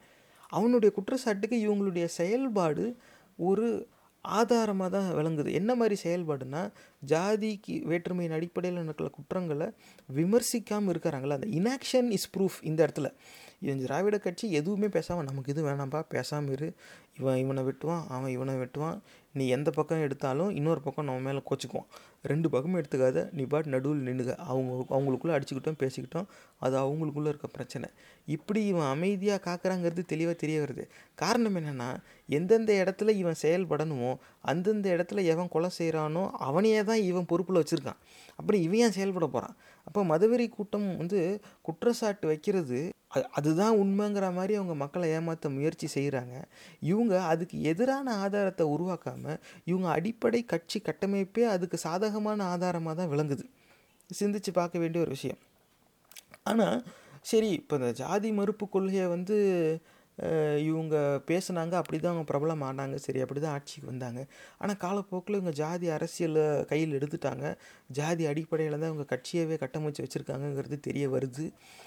ஆனாலும் இப்போ அப்போ தெளிவாக அதையாவது சொல்கிறாங்களே, ஏன்னா கடவுள் மறுப்பில் அவங்க தெளிவாக சொல்லிட்டாங்க, நாங்கள் கடவுள் மறுப்பு சிந்தனைக்கு ஆதரவாக கிடையாது அப்படின்ட்டாங்க, நாங்கள் ஆண்டவர்களுக்கு எதிரானவர்கள் இல்லை அப்படின்னு அவங்க தெளிவாக சொல்லிட்டாங்க. அப்போ நாங்கள் ஜாதி மறுப்பு கொள்கைக்கும் எதிரானவர்கள் அல்ல, நாங்கள் ஜாதி அடையாளத்தை ஏற்றுக்கிறோம், ஜாதி அடிப்படையிலான சமுதாய கட்டமைப்பை நாங்கள் ஏற்றுக்கிறோம் அப்படின்னாவது இவங்க சொல்லணும்ல. ஆனால் இவங்க என்ன சொல்கிறாங்கங்கிறத இப்போ பார்ப்போம். சிலைகளே தொட்டானா கையை வெட்டிக்கலாம், அது ஒன்றும் பெரிய பிரச்சனை இல்லை, தொட்டு பார்க்கணும், ஒன்றும் பிரச்சனை இல்லை, சிலையை தொடட்டாங்க அப்போ பார்த்துக்குவோம். இது அதே திராவிட கட்சியை சேர்ந்த திரு அன்பழகன் அவர்கள் ஒரு மேடை பேச்சில் பேசும்போது சொல்கிறார், இந்த பெரியார் சிலையை பல இடத்துல சேதப்படுத்துகிறாங்கல்ல, அதை விமர்சிக்கும் போது அவர் சொல்கிறார், சிலைகளே தொட்டால் கையை வெட்டிக்குவோம், அது ஒன்றும் பெரிய பிரச்சனை இல்லை, அதாவது பெரியார் சிலையை நீ தொட்டால் கையை வெட்டிடுவோண்டா பார்த்துக்கடா அப்படின்னு மறைமுகமாக அவங்க அப்படி ஒரு மிரட்டல் வைக்கிறாங்களாம். அப்படி ஒரு கருத்தை முன் வச்சு அங்கே முன்னாடி இருந்த பார்வையாளர்கள் கவரை பார்க்குறார். ஆனால் இது பேசி ரொம்ப நாள் ஆகுது, இது பேசுகிறதுக்கு முன்னாடியே சரி, இது பேசினதுக்கு அப்புறமாவும் சரி, பல தடவை பெரியார் சிலையை சேதப்படுத்திட்டாங்க. ஒரு இடத்துல காவி சாயம் ஊற்றுவான், ஒரு இடத்துல இடிச்சு விடுவான், எதோ பண்ணுவான். அது வெறும் சிலை தான். அது பெரியாருங்கிறது ஒரு சித்தாந்தம். அது அந்த சித்தாந்தத்துக்கு அழிவே கிடையாது, அது வேறு கதை. அதனால தான் அந்தால பகுத்தறிவு பகலவன்போம். அதனால தான் இந்த நிகழ்ச்சிக்கு பேரே பகுத்தறிவு பாட்காஸ்ட். அதனால் அதுக்கெலாம் அழிவே கிடையாது. ஆனால் இவர் இந்த மாதிரி பேசுகிறத கேட்க நல்லா தான் இருக்கு. நீ சிலை மேலே கை உனக்கு அப்புறம் இருக்கு பாருன்னா, சரி அப்போ இவங்க பெரியார் மேலே அப்படி ஒரு மரியாதையில் இருக்காங்க போல் அப்படிங்கிற ஒரு சந்தேகம் வருது. ஆனால் பெரியார் மேலே அவ்வளோ மரியாதை நீங்கள் வச்சுருக்கிறவங்க, பெரியார் சிலையை தொட்டால் கையை வெட்டிக்கலான்னு அளவுக்கு பேசுகிறவங்க, ஏன்னா அது வன்முறையை தூண்டுற ஒரு பேச்சு. நான் எப்படி இந்த மாதிரி பேசுனதுக்கு இவர் மேலே வழக்கே பதிவு செஞ்சுருக்கலாம், அது நமக்கு தெரியாது. ஆனால் அந்த மாதிரி பேசுகிறது சரி கிடையாது. ஆனால் அந்தளவுக்கு இவர் இறங்கி பேசுகிறாருன்னா, அந்த பெரியாருங்கிற அந்த தலைவர் மேலே இவங்களுக்கு அப்படி ஒரு மரியாதை இருக்கு போல் அப்படின்னு தோணுது. ஆனால் நிஜமாகவே பெரியார் மேலே அவ்வளோ மரியாதை இருந்தால் நீ ஏன் கடவுள் மறுப்பு கொள்கைக்கு எதிரான கட்சி இல்லை, நாங்கள் கடவுள் மறுப்பு கொள்கையை நாங்கள் ஏற்றுக்கலை, நாங்கள் அதோட உடன்படலை, இந்த கட்சி கடவுள் மறுப்பு கொள்கையை ஏற்றுக்கலை அப்படின்னு நீ ஏன் சொல்கிற? அதுவும் ஒன்று. இன்னொரு பக்கம் ஜாதி வேற்றுமை அடிப்படையில் குற்றங்கள் நடக்கும்போது அதை நீ விமர்சிக்கவும் தவிர்க்கிற. அப்போ சாமி இல்லைன்னு நீ சொல்ல மாட்ட, சாமி இல்லைன்னு நாங்கள் சொல்ல மாட்டோன்னு தெளிவுபடுத்துவ, ஜாதி அடிப்படையில் நடக்கிற கொலையையும் நீ விமர்சிக்க மாட்டேன். ஆனால் பெரியார் சிலையை மட்டும் மேலே கை வச்சா வெட்டிடுவேன்னு நீ பேசிக்குவேன்னா, ஏதோ ஒரு விதமான ஒரு ஆர்வத்தை மட்டும் தூண்டி அப்படி மக்களை கவர்ந்து கையில் வச்சுக்கணும், அவ்வளவுதான். அதுக்காக இப்படி ஒரு இது அலங்கார பேச்சாக தான் தெரியுது. அப்போ கையை வெட்டுவேன் காலை வெட்டுவேன்னு பேசினதுலாம் சும்மா. இவங்களுக்குள்ள அதிகமான வன்முறை இந்த ரியல் எஸ்டேட் பிரச்சனையில் தான் நடந்திருக்கு. இவங்களுடைய அரசியல் கொள்கைக்காகலாம் இவங்க எதுவும் வன்முறை செஞ்சாங்களாங்கிறது பெரிய கேள்வி. கண்டிப்பாக இப்போ செய்யலை, இனிமேலே செய்யவும் மாட்டாங்க, தெளிவாக தெரியுது. ஏன் இந்த டபுள் ஸ்டாண்டர்ட்ஸ், அந்த கேள்விக்கு தான் இதை முன்வைக்க வேண்டியதாக இருக்குது. காரணம் என்னென்னா, நாங்கள் சாமி இல்லைன்னு சொல்ல மாட்டோம்னு சொல்லிடுறேன், ஜாதி கொலையும் விமர்சிக்க மறுக்கிற, அதுக்கப்புறமா பெரியார் சிலையை மட்டும் கை வச்சா வெட்டிக்கலாம் அப்படின்னாக்க, சிலையை பாதுகாக்கிறதுக்கு கை வெட்டுற அளவுக்கு போகிறிய, மக்கள் செத்துக்கிட்டு இருக்காங்களே, மக்களை பாதுகாக்கிறதுக்கு ஏதாவது ஒரு சொல் எங்கேயாவது சொல்லியிருப்பியா? இல்லை. ஆனால் வீட்டுக்கு கூப்பிட்டு ஜாதி அடையாளத்தை உறுதிப்படுத்திக்கிட்டு தான் அனுப்புகிற. இதுக்கு மேலேயும் தமிழர்கள் இந்த கட்சியை ஏன் நம்பணும்? இந்த கேள்வி எழுதா இல்லையா நேர்களே? ஆனால் இப்போ இந்த மாதிரி சிலையை வந்து தொட்டா கையை வெட்டிக்கலாம் அப்படின்னு பேசுகிறது இது ஒரு மேடை அலங்கார பேச்சு. இந்த மாதிரி பல பேர் வந்து பேசுகிறாங்க. ஆனால் இதே மாதிரி பேச்சு வந்து வேறு யாராவது, ஏன்னா இப்போ வந்து திராவிட சித்தாந்தத்தின் வீழ்ச்சியை தான் இப்போ நம்ம பேசுகிறோம். இப்போ ஆரம்பமே திராவிட சித்தாந்தத்துக்கு எதிரான பரப்புரையை தான் எடுத்துக்காட்டாக நம்ம கொண்டு வந்தோம். இப்போ இந்த இடத்துல இந்த மேடை அலங்கார பேச்சுன்னு வந்துருச்சு. திராவிட கட்சிக்கு எதிராக மற்றவங்க யாராவது பேசுனா, இன்றைக்கி தேதியில் இந்த திராவிட கட்சியை சேர்ந்தவங்களாம் எப்படி பேசுகிறாங்கன்னா, அது எப்படி அப்படி பேசலாம், தலைவர்களெல்லாம் ஒருமையில திட்டுறாங்க, ஒரு அவை நாகரிகம் காக்காமல் பேசுகிறாங்க, அசிங்கமாக பேசுகிறாங்க, இதெல்லாம் எப்படி பேசலாம் அப்படின்னு சொல்லி அவை நாகரிகம் காக்காமல் பேசுகிறத ஒரு பெரிய குற்றச்சாட்டாக வச்சு அதுவே திராவிட இயக்கம் வந்து மொத்தமாக நிராகரிக்கிற மாதிரி ஒரு மாயையை உருவாக்குறாங்க. ஆனால் உண்மையில் இந்த திராவிட கட்சி சார்பாக பேசுகிறவங்க ஒரு பக்கம் இந்த மாதிரி கையை வெட்டிடலான்னு பேசிக்கிறாங்க, இன்னொரு பக்கம் நேர்காணலில் போய் நாங்கள் கடவுள் மறுப்பு கொள்கையை ஏற்றுக்கலன்னு பேசிக்கிறாங்க. ஆனால் மேடையில் மற்றவங்களாம் அவை நாகரிகம் இல்லாமல் பேசுகிறாங்கன்னு ஒரு குற்றச்சாட்டையும் வைக்கிறாங்க. ஆனால் இவங்க எப்படி பேசுகிறாங்க மேடையில் அப்படிங்கிறதுக்கு ஒரு எடுத்துக்காட்டு இருக்குது, பல்வேறு எடுத்துக்காட்டுகள் இருக்குது. நம்ம அதில் ஒரு 2-3 எடுத்துக்காட்டை இப்போ பார்ப்போம். செல்லூர் ராஜா பேரப்பர், செல்லூர் ராஜ், அவனை ஜப்பானில் கூப்பிட்றாங்க, சீனாவில் கூப்பிட்றாங்க, அமெரிக்காவில் கூப்பிட்றாங்க. அந்த உக்காலவழி என்ன பண்ண தெரியுமா உங்களுக்கு? இது வந்து நேர்களே நீங்கள் பாட்காஸ்ட்டில் கேட்குறவங்க கண்ணு முன்னாடி அந்த விஷுவல் இருக்காது. சும்மா சிந்தனைகள் அப்படிங்கிற யூடியூப் சேனலில் நீங்கள் வந்து பார்த்துக்கோங்க, ஆதாரம் இருக்குது. தோளில் திராவிட கட்சியோடைய துண்டை போட்டுக்கிட்டு தான் பேசுகிறாரு. திராவிட கட்சியை சேர்ந்தவர் தான் வக்காலொழி அப்படின்னு கெட்ட வார்த்தையை பயன்படுத்துகிறார். எதிர்கட்சி வந்து விமர்சிக்கிறாராம். அதில் வந்து நீ எதை விமர்சிக்கணும், அதுக்கு நீ என்ன சொல்லணுங்கிறத விட்டுட்டு ஒரு கொச்சையான சொல்லை வந்து பயன்படுத்துகிறார். அரசியல்வாதிகளை தலைவர்களை ஒருமையில் திட்டுறாங்க அப்படிங்கிறதே குற்றச்சாட்டாக வைக்கிற திராவிட கட்சி ஆதரவாளர்கள் கெட்ட வார்த்தையவே நேரடியாக அவன் பயன்படுத்துகிறானே, இவனை பேச விட்டு வேடிக்கை பார்க்குறியா? அறிவு இருக்கா அவனுக்கு? இதை நம்ம கேட்கணுமா இல்லையா? ஏன்னா அவன் திட்டுறான்னு நீ குறை சொல்லலைன்னா அது வேறு கதை. மேடைன்னு வந்துட்டாக்கா, அரசியல்னு வந்துட்டாக்கா, எல்லாரும் அவன் இன்னொருத்தனை அசிங்கமாக திட்டிக்கிறது எப்பவும் நடக்கிறது தான். அதுவும் இன்றைக்கி தேதியில் அது கொஞ்சம் அதிகமும் ஆயிடுச்சு, அது வேறு கதை. எல்லாரும் அவை நாகரிகம் காக்கிறது இல்லை தான். ஆனால் அவன் அவை நாகரிகம் காக்க மாட்டேங்கிறான், ஒருமையில் திட்டுறான். ஒருமையில் திட்டுறான்னா வாடா போடாங்கிறது, அவன் இவன் பேசுகிறது, அந்த வயதுக்கு மரியாதை இல்லாமல் பேசுகிறது, அந்த மாதிரி ஒருமையில் எப்படி நீ பேசலாம் அப்படின்னு கேட்குறது வந்து ஒரு நியாயமான சிந்தனை தான். ஆனால் அவ்வளோ நாகரிகத்தை கவனத்தில் வச்சு சிந்திக்கிறவங்க இந்த மாதிரி அநாகரிகமான சொற்களை பயன்படுத்திவிட்டு ஏன் வேடிக்கை பார்க்குறீங்க? இது கேட்க வேண்டிய கேள்வி. ஆனால் இது மட்டும் பேசலை, இதே பேச்சில் ஒரு வேறு என்ன பேசுகிறாருங்கிறத பார்ப்போம். அந்த விஜயகாந்த் பொண்டாட்டி அவ பேர் எலி பெத்த புள்ள மாதிரியே இருக்கிறாங்க. அவ பல்ல பார்த்தியா நீ முன்னாடி? பாடி மவளை உன் பல்ல பிடுங்குறேன் 2021 வரட்டும். இது கேட்டீங்களா? இது வந்து பெண்களை இழிவுபடுத்துகிறார் அப்படின்னு வேறு திசையில் இதை இழுக்க வேண்டாம். கண்டிப்பாக ஒரு பெண்மணியை தான் இழிவுபடுத்துகிறார், அதில் மாறுபட்ட கருத்து இல்லை. ஆனால் எதிர்கட்சியில் இருக்கிறவங்கள திட்டுறதுங்கிறது அது இவருடைய உரிமை. இவருடைய கட்சி கூட்டத்தில், இவருடைய மேடையில் இவர் என்ன வேணால் அவர் பேசலாம், அது வேறு கதை. ஆனால் இன்னொரு கட்சியில் இருக்கிறவங்கள விமர்சிக்கும் போது அரசியல் கொள்கை ரீதியாக இல்லை அவங்களுடைய செயல்பாட்டு ரீதியாக சித்தாந்த ரீதியாக அவங்கள திட்டலாம். இந்த மாதிரி சொல்கிறே உனக்கு அறிவு இருக்கா, நீ முட்டாள், அந்த மாதிரி நேரடியாக கூட திட்டட்டும், ஒருமையிலையும் திட்டட்டும், அது ஒரு விஷயம். பார்க்க எலி பெத்த புள்ள மாதிரி இருக்கா, மனிதரை மிருக இனத்தோடு ஒப்பிட்டு ஒருத்தன் பேசுகிறான். இதை வந்து திராவிட ஆதரவாளர்கள் ஏற்றுக்குவாங்க. ஆனால் திராவிடத்துக்கு எதிராக பேசுகிறவங்க ஒருமையில் பேசுகிறான், அவன் அப்படி இப்படி பேசலாம், அசிங்கமாக பேசுகிறான் அப்படின்னா அப்போ இதெல்லாம் எதில் சேர்க்குறது? இந்த மாதிரி நீங்கள் பேச விட்டுட்டு உங்களுக்கு எதிராக விமர்சிக்கிறவங்கள மட்டும் நீங்கள் ஒருமையில் திட்டுறான்னு ஒதுக்கி பார்க்குறது எப்படி நியாயமாகும்? அதுவும் ஒரு பெண்ணை வந்து குறிப்பிட்டு சொல்கிறான். என்ன சொல்கிறான்னா எலி பெத்தவன் கேட்டால் பல் அப்படி இருக்கான். இது வந்து எந்த விதத்தில் இது எந்த விதத்தில் அரசியலோட சம்மந்தப்பட்டிருக்கு, அதுதான் அங்கே கேட்க வர்றது. இப்போ ஒருமையில் திட்டுறாங்கன்னாக்க ஒரு கோவத்தில் அப்படி திட்டுறாங்க, சரி.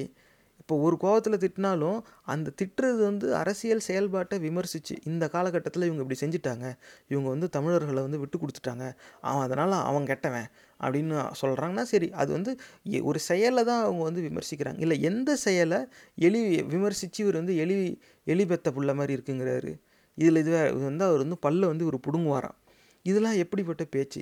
இதை வந்து அரசியல் மேடையில், ஏன்னா இந்த மாதிரி பல ஆண்டுகளாக திராவிட கட்சி இந்த மாதிரி அசிங்கமாக பேசுகிறத ஒரு வாடிக்கையாகவே வச்சுக்கிட்டு இருந்திருக்கு. எல்லோரும் இப்படி பேச மாட்டாங்க, ஆனால் இப்படி பேசுகிறதுக்குன்னு சிலர் வச்சுருப்பாங்க.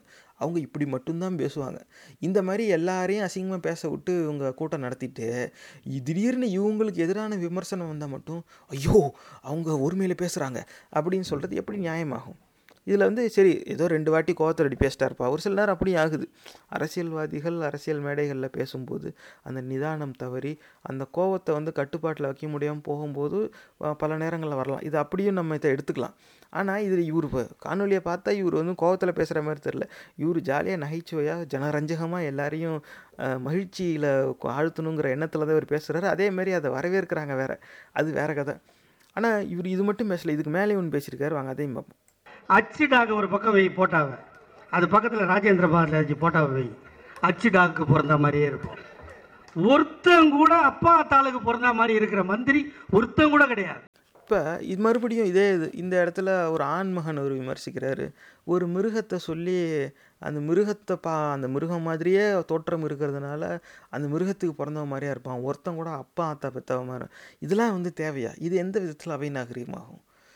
ஒருமையில் பேசுகிறாங்கங்கிறத குற்றச்சாட்டாக வைக்கிற திராவிட ஆதரவாளர்கள் இதை ஏன் விமர்சிக்க மாட்டேங்கிறாங்க?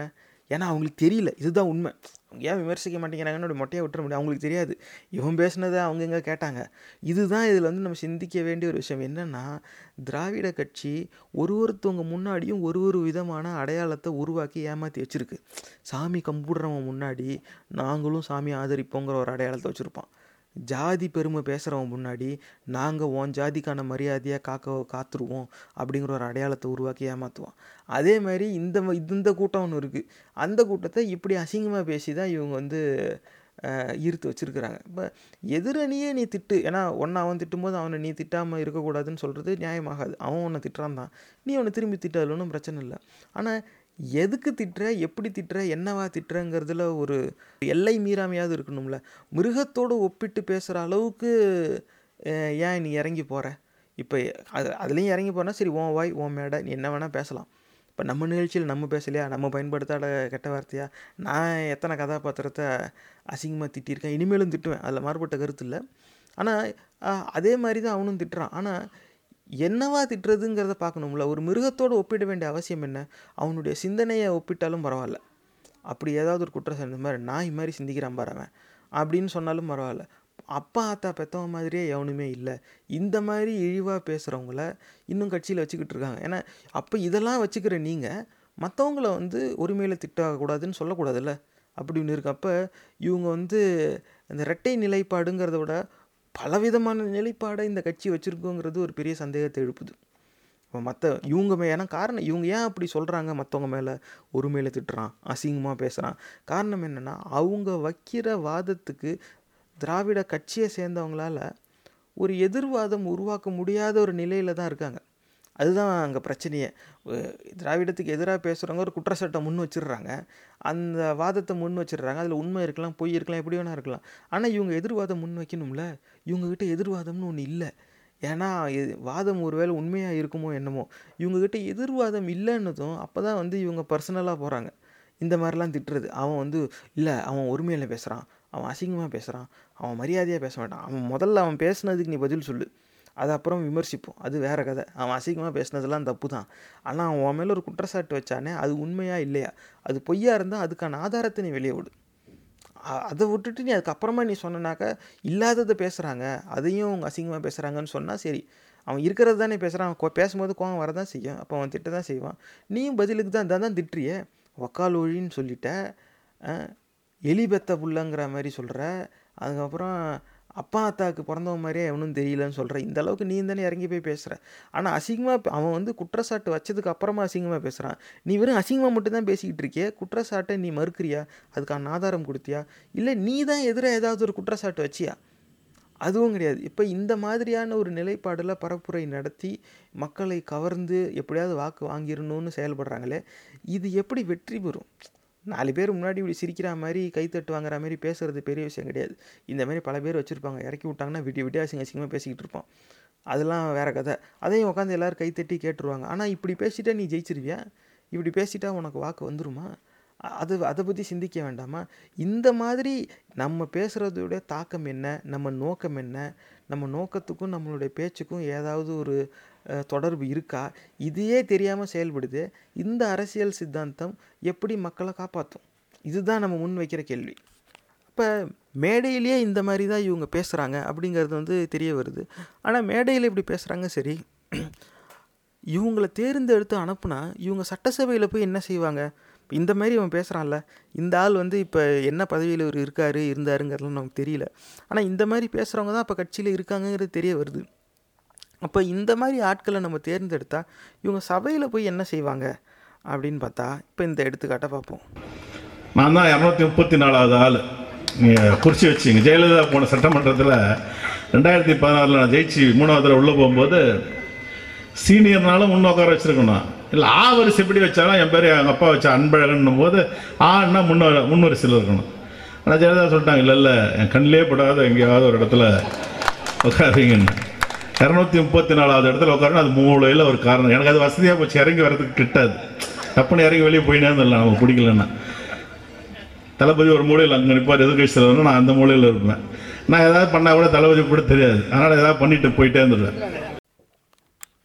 இதில் சீட்டிங் அரேஞ்ச்மெண்ட்டில் இப்போ இவருக்கு ஒரு மன வருத்தம் இருந்திருக்கு. என்ன சொல்கிறாருன்னா, எதிர்கட்சிங்கிறதுனால ஒதுக்கி உட்கார வைப்பாங்க, அதுவும் குறிப்பாக அதிகமாக விமர்சனம் வைக்கிறவங்கள கிட்ட வச்சுக்க மாட்டாங்க, ரொம்ப எட்ட வைக்கிறாங்க அப்படின்னு ஒரு விமர்சனம் வைக்கிறாரு. அதில் என்ன சொல்கிறாருன்னா, அது ரொம்ப வசதியாக போச்சான், எதாக இருந்தாலும் அப்படி இறங்கி வந்துடுவாங்களாம். அதுதான் நேயர்களே நம்ம கவனிக்க வேண்டியது. ஏன்னா இவர் இவருடைய எதிரணியை விமர்சிக்கிறாருங்கிற வேறு விஷயம். அப்புறம் இவர் எதிரணியை விமர்சிக்காமல் ஆதரவாக பேசுவார், அது வேறு கதை. ஆனால் அந்த பேச்சில் ஒரு உண்மை அடங்கியிருக்கு பாருங்கள். அதனால தான் எதாக இருந்தாலும் பிடிக்கலன்னா நம்ம இறங்கி எந்திரிச்சு வந்துடுவோம். எந்திரிச்சு வெளியில் வர்றதுக்காக உன்னை மக்கள் தேர்ந்தெடுத்து அந்த சபைக்கு அனுப்புகிறாங்க. இந்த கேள்வியை நம்ம கேட்கணுமா இல்லையா நேர்களே? உன்னை நம்பி நீ எந்த சின்னத்தில் போய் நிற்கிறியோ அந்த சின்னத்துக்கு பின்னால் இருக்கிற அரசியல் சித்தாந்தத்தை நம்பி தான் உனக்கு வாக்களிச்சிருக்காங்க. அந்த திராவிடம்ங்கிற சித்தாந்தத்தை நம்பி தானே வாக்களிக்கிறாங்க. அந்த சித்தாந்தத்தை முன்னாடி பரப்புரையில் பேச போய் தானே உங்களுக்கு அந்த வாக்கு கிடைக்கிது. நீங்கள் அதில் நிலைப்பாடெல்லாம் மாற்றிக்கிட்டேங்க, நேரத்துக்கு நேரம் கதையை மாற்றுறீங்கன்னு வேறு கதை. ஆனால் உன்னை நம்பி வாக்களிச்சிருக்காங்க. அந்த சபையில் போய் உக்காந்து உன்னுடைய கடமையை நீ ஆற்றாமல், அதனால தான் பிடிக்கலன்னா நாங்கள் எந்திரிச்சு வந்துடுவோம். நீ பிடிக்கலன்னா எந்திரிச்சு வர்றதுக்கு ஏன்டா மக்களுடைய நம்பிக்கையை வீணடிக்கிற? இந்த கேள்வியை நம்ம கேட்கணுமா இல்லையா? இது என்ன கேள்விக்கு கொண்டு போய் விடுதுன்னா, அப்போ இத்தனை ஆண்டுகளாக எத்தனை திராவிட கட்சியை சார்ந்த சட்டமன்ற உறுப்பினர்கள் இந்த மாதிரி அவங்கவுங்க இஷ்டத்துக்கு எந்திரிச்சு வெளியே வந்துக்கிட்டே இருந்தாங்க. அப்போ அவங்கவுங்க இஷ்டத்துக்கு அவங்க எந்திரிச்சு வெளியே வந்துக்கிட்டே இருப்பாங்கன்னா, அப்படி நினச்சபடி வெளியே வரவங்கள தேர்ந்தெடுத்து இதுக்கு மேலே தமிழர்கள் ஏமாறணுமா? இது ஒரு சிந்திக்க வேண்டிய ஒரு விஷயமா போகுதுல்ல. இந்த மாதிரி இன்னும் எத்தனை பேர் இப்படி செஞ்சுருக்காங்கன்னு நமக்கு தெரியல. இந்த ஒரு காணொலியை வச்ச ஒட்டுமொத்த திராவிட கட்சியை சேர்ந்த உறுப்பினர்களும் இப்படி எந்திரிச்சு வந்துடுவாங்க அப்படின்லாம் முடிவு பண்ணிட முடியாது. ஆனால் நேர்களே, செய்தியை நீங்கள் உன்னிப்பாக கவனிக்கிறவங்களா இருந்தால், இல்லை செய்தியை தொடர்ந்து கவனிக்கிறவங்ககிட்ட கேட்டு பாருங்கள், இந்த திராவிட கட்சியை சார்ந்தவங்க எத்தனை தடவை வெளிநடப்பு செய்கிறாங்க அப்படிங்கிறத கேட்டு பாருங்கள். நிறைய நேரம் வாக்கெடுப்பு ஏதாவது வரும். அப்போ இவங்களுக்கு அதில் உடன்பாடு இல்லைனாக்கா வாக்கெடுப்பில் நீ மறுத்து உன்னுடைய வாக்கை பதிவு செய்யணும். அதை விட்டுட்டு எந்திரிச்சு வந்துடுவான். காரணம் என்னென்னா, அதுக்கு எதிராக வாக்களித்தா மக்கள்கிட்ட அடுத்த தடவை தேர்தலில் வாக்கு வராதவங்கிற எண்ணத்தில் நடுநிலையை வைக்கிறாங்களாம். இது இப்போ இந்த மாதிரி ஒரு செயல்பாடு ஒன்று இருக்குது. கிட்டத்தட்ட எல்லா கட்சியுமே இதை செய்யும். நீங்கள் விசாரிக்க வேண்டியது என்னென்னா, இந்த திராவிட கட்சியை சேர்ந்தவங்க சட்டசபையை விட்டு வெளியேறிக்கிட்டே இருப்பாங்களா அப்படின்னு கேட்டு, ஒரு சில நேரம் இவங்க வெளியேற்றப்படுவார்கள்ங்கிறது உண்மைதான். இவங்க ஏதாவது கூச்சல் குழம்பு உருவாக்குன்னா சபாநாயகர் அடுத்து பேசிக்கலாம், இப்போதைக்கு எல்லாம் வெளில போகணும், இவங்கள காவல்துறையை கூப்பிட்டு வெளியே அனுப்புறது உண்டு. நிறைய நேரம் அந்த செய்தியிலையும் நம்ம பார்த்துருக்கோம். ஆனால் இவர் சொல்கிறது பார்த்தா, இவங்களுக்கு பிடிக்கலன்னா அவங்க எந்திரிச்சு வந்துடுவாங்க. நீ எந்திரிச்சு வர்றதுக்கு தான் உன்னை நாங்கள் நம்பி அந்த இடத்துல கொண்டு போய் உட்கார வைக்கிறோமா, அந்த இடத்துல நீ நின்று பேசணும், அதுக்கு தான் உன்னை நம்பி வாக்களிக்கிறோம். அதை விட்டுட்டு நீ எந்திரிச்சு வருவேனா? இதுக்கு மேலேயே உன்னை நம்பி வாக்களித்தா நான் முட்டாளா இல்லையா? இந்த கேள்வி வருதில்ல. ஆனால் இப்போ இதுக்கு தீர்வு என்னவா இருக்கும்? இவங்க எத்தனை பேர் இப்படி செஞ்சுக்கிட்டு இருக்காங்கன்னு தெரில.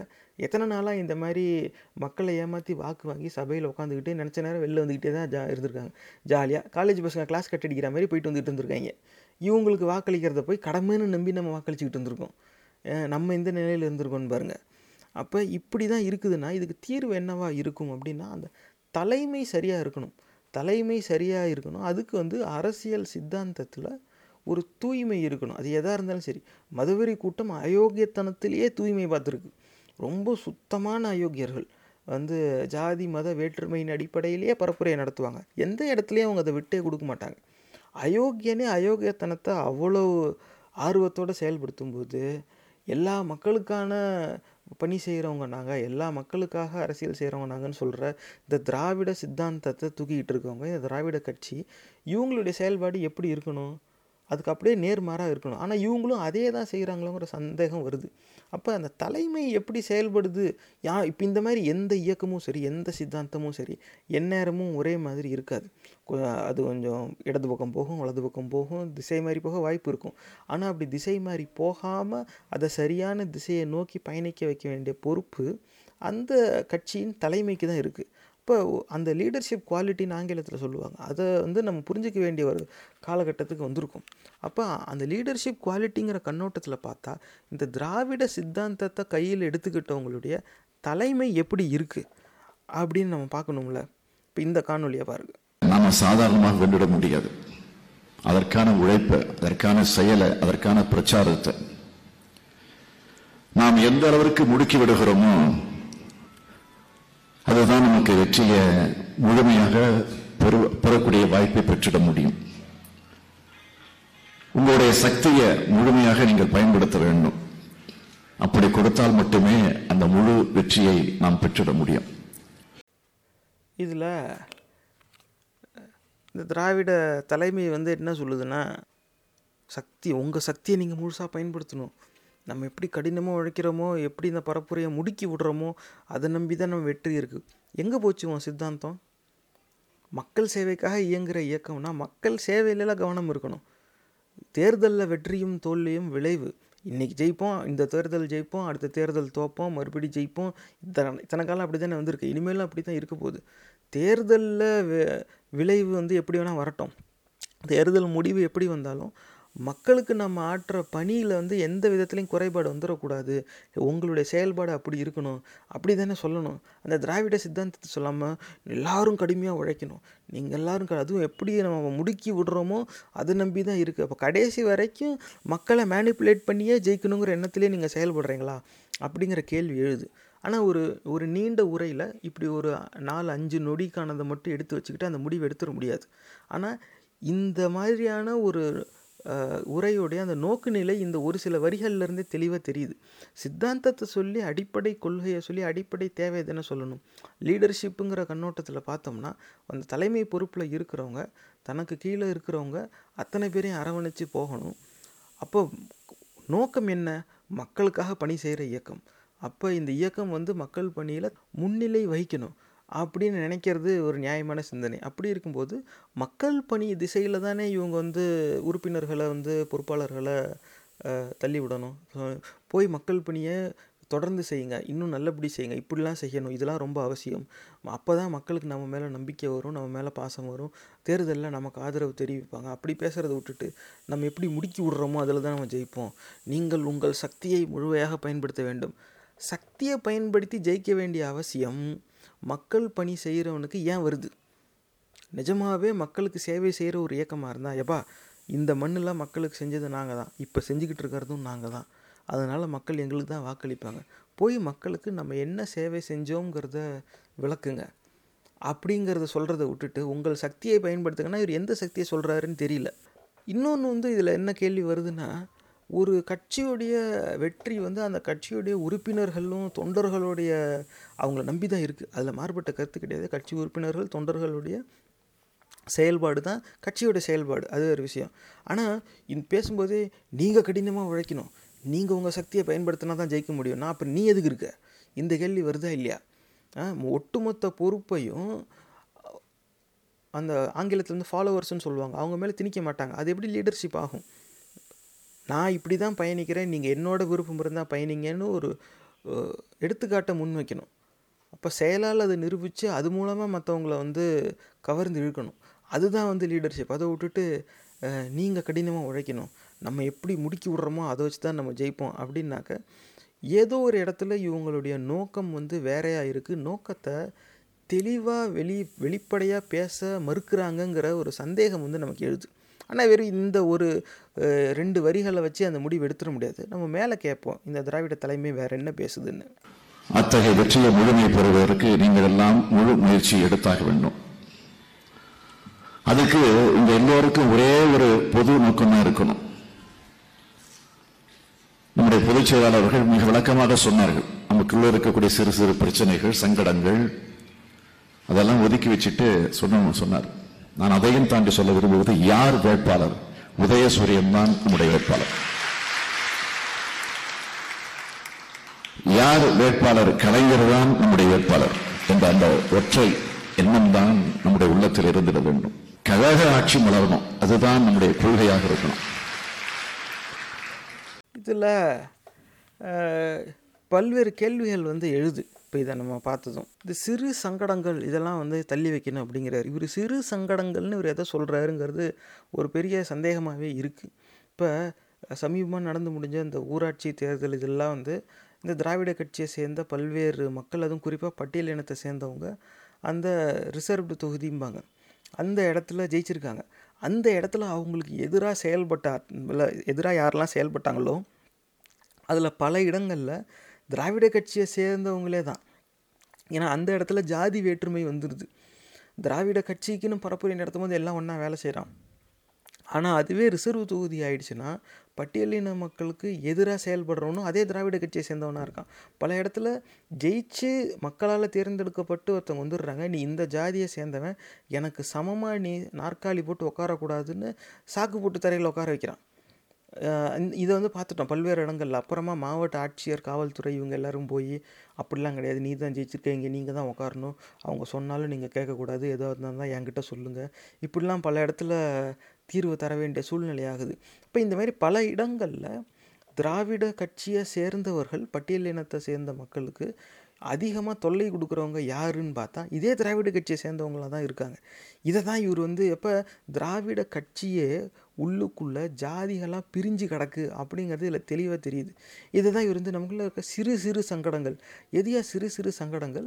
நீ வேறு ஜாதி, நீ எனக்கு சமமாக நாற்காலி போட்டு உட்காரக்கூடாதுன்னு ஒருத்தன் சொல்கிறான், அதுபடி அவங்கள இழிவுபடுத்தி தரையிலையும் உட்கார வைக்கிறான். ஏன்டா அப்படி செய்கிறேன்னு நீ கேட்க தவிர்க்கிற. காரணம் என்னென்னா அந்த ஜாதிகாரன் வாக்கு உனக்கு வராதுங்கிற பயம். இதை வந்து கடைசி வரைக்கும் அவங்க கட்சிக்குள்ளே ஒருத்தருக்கு ஒருத்தர் அடிச்சுக்கிட்டே இருப்பாங்க. நீ மேலே உட்காந்துக்கிட்டு சிறு சங்கடங்கள்லாம் நம்ம வந்து தவிர்த்துடணும் அப்படின்னு சொல்கிறது எப்படி நியாயமாகும்? அப்போ இருக்கிற பிரச்சனையை அணுகி அந்த பிரச்சனையின் தீர்வுக்கான முயற்சி எடுக்கிறது தானே லீடர்ஷிப் குவாலிட்டி. தலைமை பொறுப்பில் அதுவும் உள்ளடக்கம் தானே. தீர்வு வருது வரலை, பிரச்சனை தீரல, அது வேறு விஷயம். அந்த intent to solve the problem அப்படின்னு ஆங்கிலத்தில் சொல்லுவாங்க. ஒரு பிரச்சனையை தீர்த்து வைக்க வேண்டும் என்கிற மனநிலை வெளிப்படுத்தணும். அதுதான் அங்கே தலைமையோட பொறுப்பு. நிஜமாகவே அந்த பிரச்சனை தீருதா இல்லையான்னு வேறு விஷயம். எப்பா அவர்னால் ஆகிற முயற்சி அவர் செய்கிறார். அப்போ வந்து அந்த கட்சி உறுப்பினர்களுக்கு, தொண்டர்களுக்கு, ஆதரவாளர்களுக்கு அது ஒரு ஈர்ப்பாக அமையும். அவங்க நம்புவாங்க. அந்த அரசியல் சித்தாந்தத்துக்கு ஒரு உயிர் கொடுக்குற ஒரு செயலாக அது இருக்கும். ஆனால் அதை விட்டுட்டு அதை அவனுக்குள்ளே என்னமோ அடிச்சுக்கிறாங்க, நான் அதுக்குள்ளலாம் வரல அப்படின்னு கடைசி வரைக்கும் எட்ட நின்றுக்கிட்டு தேர்தல் பரப்புரைன்னு வந்ததும் உங்களுக்குள்ள இருக்க சிறு சிறு சங்கடங்களெல்லாம் நீங்கள் தவிர்த்து வைக்கணும். அப்போ சமமாக உட்காரக்கூடாதும்பா, அடிப்பான், விரட்டுவான், வெட்டுவான். ஆனால் அடி வாங்குறவன், அசிங்கப்படுறவனுக்கு சாதகமாக நீ பேசவும் மாட்ட, அடிக்கிறவனை அசிங்கப்படுத்துகிறவனையே நீ விமர்சிக்கவும் மாட்ட. கடைசியாக எல்லோரும் ஒன்று சேருங்கன்னு சொல்லுவேன். அப்போ அந்த அடி வாங்குறவன், அசிங்கப்படுறவன் இருக்கானே, கடைசி வரைக்கும் அவன் மட்டும் காரி கொலையாக தூப்புனாலும் மூஞ்சில் இருக்கிறத தொடச்சிக்கிட்டு உங்ககிட்ட வந்து திராவிடம் அப்படின்னு உன் சித்தாந்தத்தை நம்பி நிற்கணுமா? அறிவு வேண்டாமா? எத்தனை நாளைக்கு அதை நீ தவிர்த்தபடியே இருப்ப? இப்படி பிரச்சனையாக அங்கீகரிக்க மறுக்கிற ஒரு தலைமையில் ஒரு கட்சி செயல்படுதே, அந்த கட்சியை தமிழர்கள் நம்புனா எப்பேற்பட்ட பேராபத்தில் கொண்டு போய் விடும். இது சிந்திச்சு பார்க்க வேண்டிய ஒரு விஷயம். இன்னொன்று இதில் என்ன சொல்கிறாருன்னா, நம்ம வேட்பாளர் யார் அப்படின்னு எல்லாம் ஒற்றை நோக்கில் இருக்கணுமா? ஒற்றை நோக்கு நிலையா? என்னடானா வேட்பாளர் யாருன்னு கேட்டால் உதயசூரியன் தான் வேட்பாளரான், கலைஞர் தான் வேட்பாளரான். சின்னம் இருக்குது, அந்த தலைவர் வந்து இப்போ காலமாயிட்டார். அவர் இப்போ உயிரோடு இல்லை. அவர் இருந்த காலத்தில் 1000 சாதனைகள் புரிந்தார், அது வேறு விஷயம். அவர்லாம் தந்தை பெரியாரோட பயணித்தவர், அது வேறு வரலாறு. ஆனால் கலைஞர் தான் வேட்பாளர்னு எல்லாரும் வந்து ஏன் ஏற்றுக்கணும்? இது ஒரு பெரிய கேள்விக்குரிய. காரணம் என்னென்னா, என்னுடைய தொகுதியில் நான் எந்த வேட்பாளருக்கு வாக்களிக்க போகிறேன் அப்படின்னு பார்த்தா எந்த கட்சி எனக்கு என்ன செய்யும் அப்படின்னு யோசிக்கலாம். அதுவே ஒரு பெரிய முட்டாள்தனம். நான் ஏன் கட்சியை பற்றி யோசிக்கணும்? வேட்பாளரை பற்றி தான் யோசிக்கணும். இந்த வேட்பாளருடைய தகுதி என்ன, படிச்சிருக்காங்களா இல்லையா, அவங்களுடைய அனுபவம் என்ன, இதுக்கு முன்னாடி அரசியல் செஞ்சுருக்காங்களா இல்லையா, அவங்களுடைய அந்த தேர்தல் பரப்புரையில் அந்த மேனிஃபெஸ்டோன்னு சொல்லுவாங்க, அவங்க முன் வைப்பாங்க. நாங்கள் வந்து ஆட்சிக்கு வந்தாக்க நீங்கள் எங்களை தேர்ந்தெடுத்தீங்கன்னா நாங்கள் ஆட்சி பொறுப்புக்கு வந்ததும் இது எதை செய்வோம் மக்களுக்காக. அந்த அடிப்படையில் நான் ஒப்பிட்டு இல்லைப்பா இவங்க வந்து இப்படி இப்படி செய்கிறாங்கிறாங்க, அவங்க அப்படி செய்கிறாங்கிறாங்க, எனக்கு இவங்க சொல்கிறது பிடிச்சிருக்கு, அதனால் நான் இந்த வேட்பாளரை ஆதரிக்கிறேன், இப்படி தான் நான் சிந்திப்பேன். ஒரு தொகுதியிலையும் மக்களுக்கான பிரச்சனை வெவ்வேறு விதமாக இருக்குது. அப்படி இருக்கும்போது எல்லா தொகுதியிலையும் ஒட்டுமொத்தமாக ஒரு சின்னம்தான் வேட்பாளர், அந்த சின்னத்துக்கு உரிமையாக இருந்த முன்னாள் தலைவர் தான் வேட்பாளர்னு நினைக்க வேண்டிய அவசியம் என்ன? மக்களுக்கே அப்படி ஒரு அவசியம் இல்லைங்கும் போது கட்சிக்குள்ளே இருக்க உறுப்பினர்கள் அப்படி நினைக்க வேண்டிய அவசியம் என்ன? அப்போ கட்சி வந்து இந்த ஒரு குடும்பத்துக்கிட்ட போய் தான் இருக்கா? இது ஒரு குடும்பம் நடத்துகிற கட்சியாங்கிற கேள்வி வருதா இல்லையா இந்த இடத்துல? அப்போ ஒரு தேர்தல் பரப்புரைக்காக வந்து கட்சி உறுப்பினர்களை வந்து ஒரு ஆலோசனை கூட்டத்தில் கூப்பிட்டு நம்ம ஒன்று சொல்கிறோம் அப்படின்னாக்க என்ன சொல்லணும்? அந்தந்த தொகுதியில் என்னென்ன பிரச்சனை இருக்குன்னு பார். அந்தந்த தொகுதியில் இப்போ இதுக்கு முன்னாடி நடந்த சாதனைகளை பெருமை பேசலாம், அதில் ஒன்றும் தப்பே கிடையாது. கருணாநிதி வந்து அவர் இருந்த காலத்தில் 1000 சாதனைகள் படைத்தார், தமிழ்நாட்டுக்கு பல நல்ல திட்டங்களை கொடுத்தார் அப்படிலாம் வந்து சொல்லலாம். அது அந்தந்த தொகுதியில் போய் அந்த திட்டங்களுக்கான தாக்கம் என்னவா இருந்துச்சு அப்படின்னு சொல்லணும். நீங்கள் இந்த பள்ளிக்கூடம் பார்க்குறீங்களே, இது இந்த ஆண்டு கருணாநிதி ஆட்சியில் இருந்தப்போ ஒரு திட்டம் போட்டு அது மூலமாக கட்டுனது. உங்கள் தொகுதிக்கு இந்த கட்சி இத்தனை ஆண்டுகளாக இந்த சேவை செஞ்சுருக்கு, அதுக்கு இந்த பள்ளிக்கூடம் ஒரு ஆதாரம், இந்த வங்கி ஒரு ஆதாரம், இந்த விளையாட்டு திடல் ஒரு ஆதாரம், இப்படிலாம் வந்து சொன்னால் சரி இதுக்கு முன்னாடி இவங்க செஞ்ச சாதனைகள் வந்து சொல்கிறாங்க, அது ஒரு நியாயமான நோக்கு நிலையாக இருக்கும். அப்படி வேணால் கொண்டு வரலாம். பொத்தாம்புதுவா நீங்கள் எதை பற்றியும் யோசிக்கக்கூடாது, இந்த சின்னம்தான் வேட்பாளர், இந்த தலைவர் தான் வேட்பாளர் அப்படின்னாக்க வேட்பாளராக இவங்க யார் நிறுத்துகிறாங்களோ அவங்க என்ன பொம்மையா? இந்த கேள்வி வந்துடுதுல. அப்போ அந்த வேட்பாளருக்குன்னு ஒரு தனி தகுதியே வேண்டாமா? அப்படி தகுதி வேண்டான்னு நினைக்க வேண்டிய அவசியம் ஒரு கட்சிக்கு ஏன் வருது? இந்த கேள்வியை நம்ம முன்வைக்க வேண்டியது அதில் நேர்களை சிந்தித்து பார்க்க வேண்டிய ஒரு விஷயம். இப்போ வேட்பாளரை நிறுத்துவாங்களாம், ஆனால் இந்த உறுப்பினர்கள் எல்லாரும் அந்த கட்சி சின்னத்தையும் மறைந்து போன ஒரு தலைவரையும் தான் வந்து வேட்பாளராக நினச்சிக்கணுமா?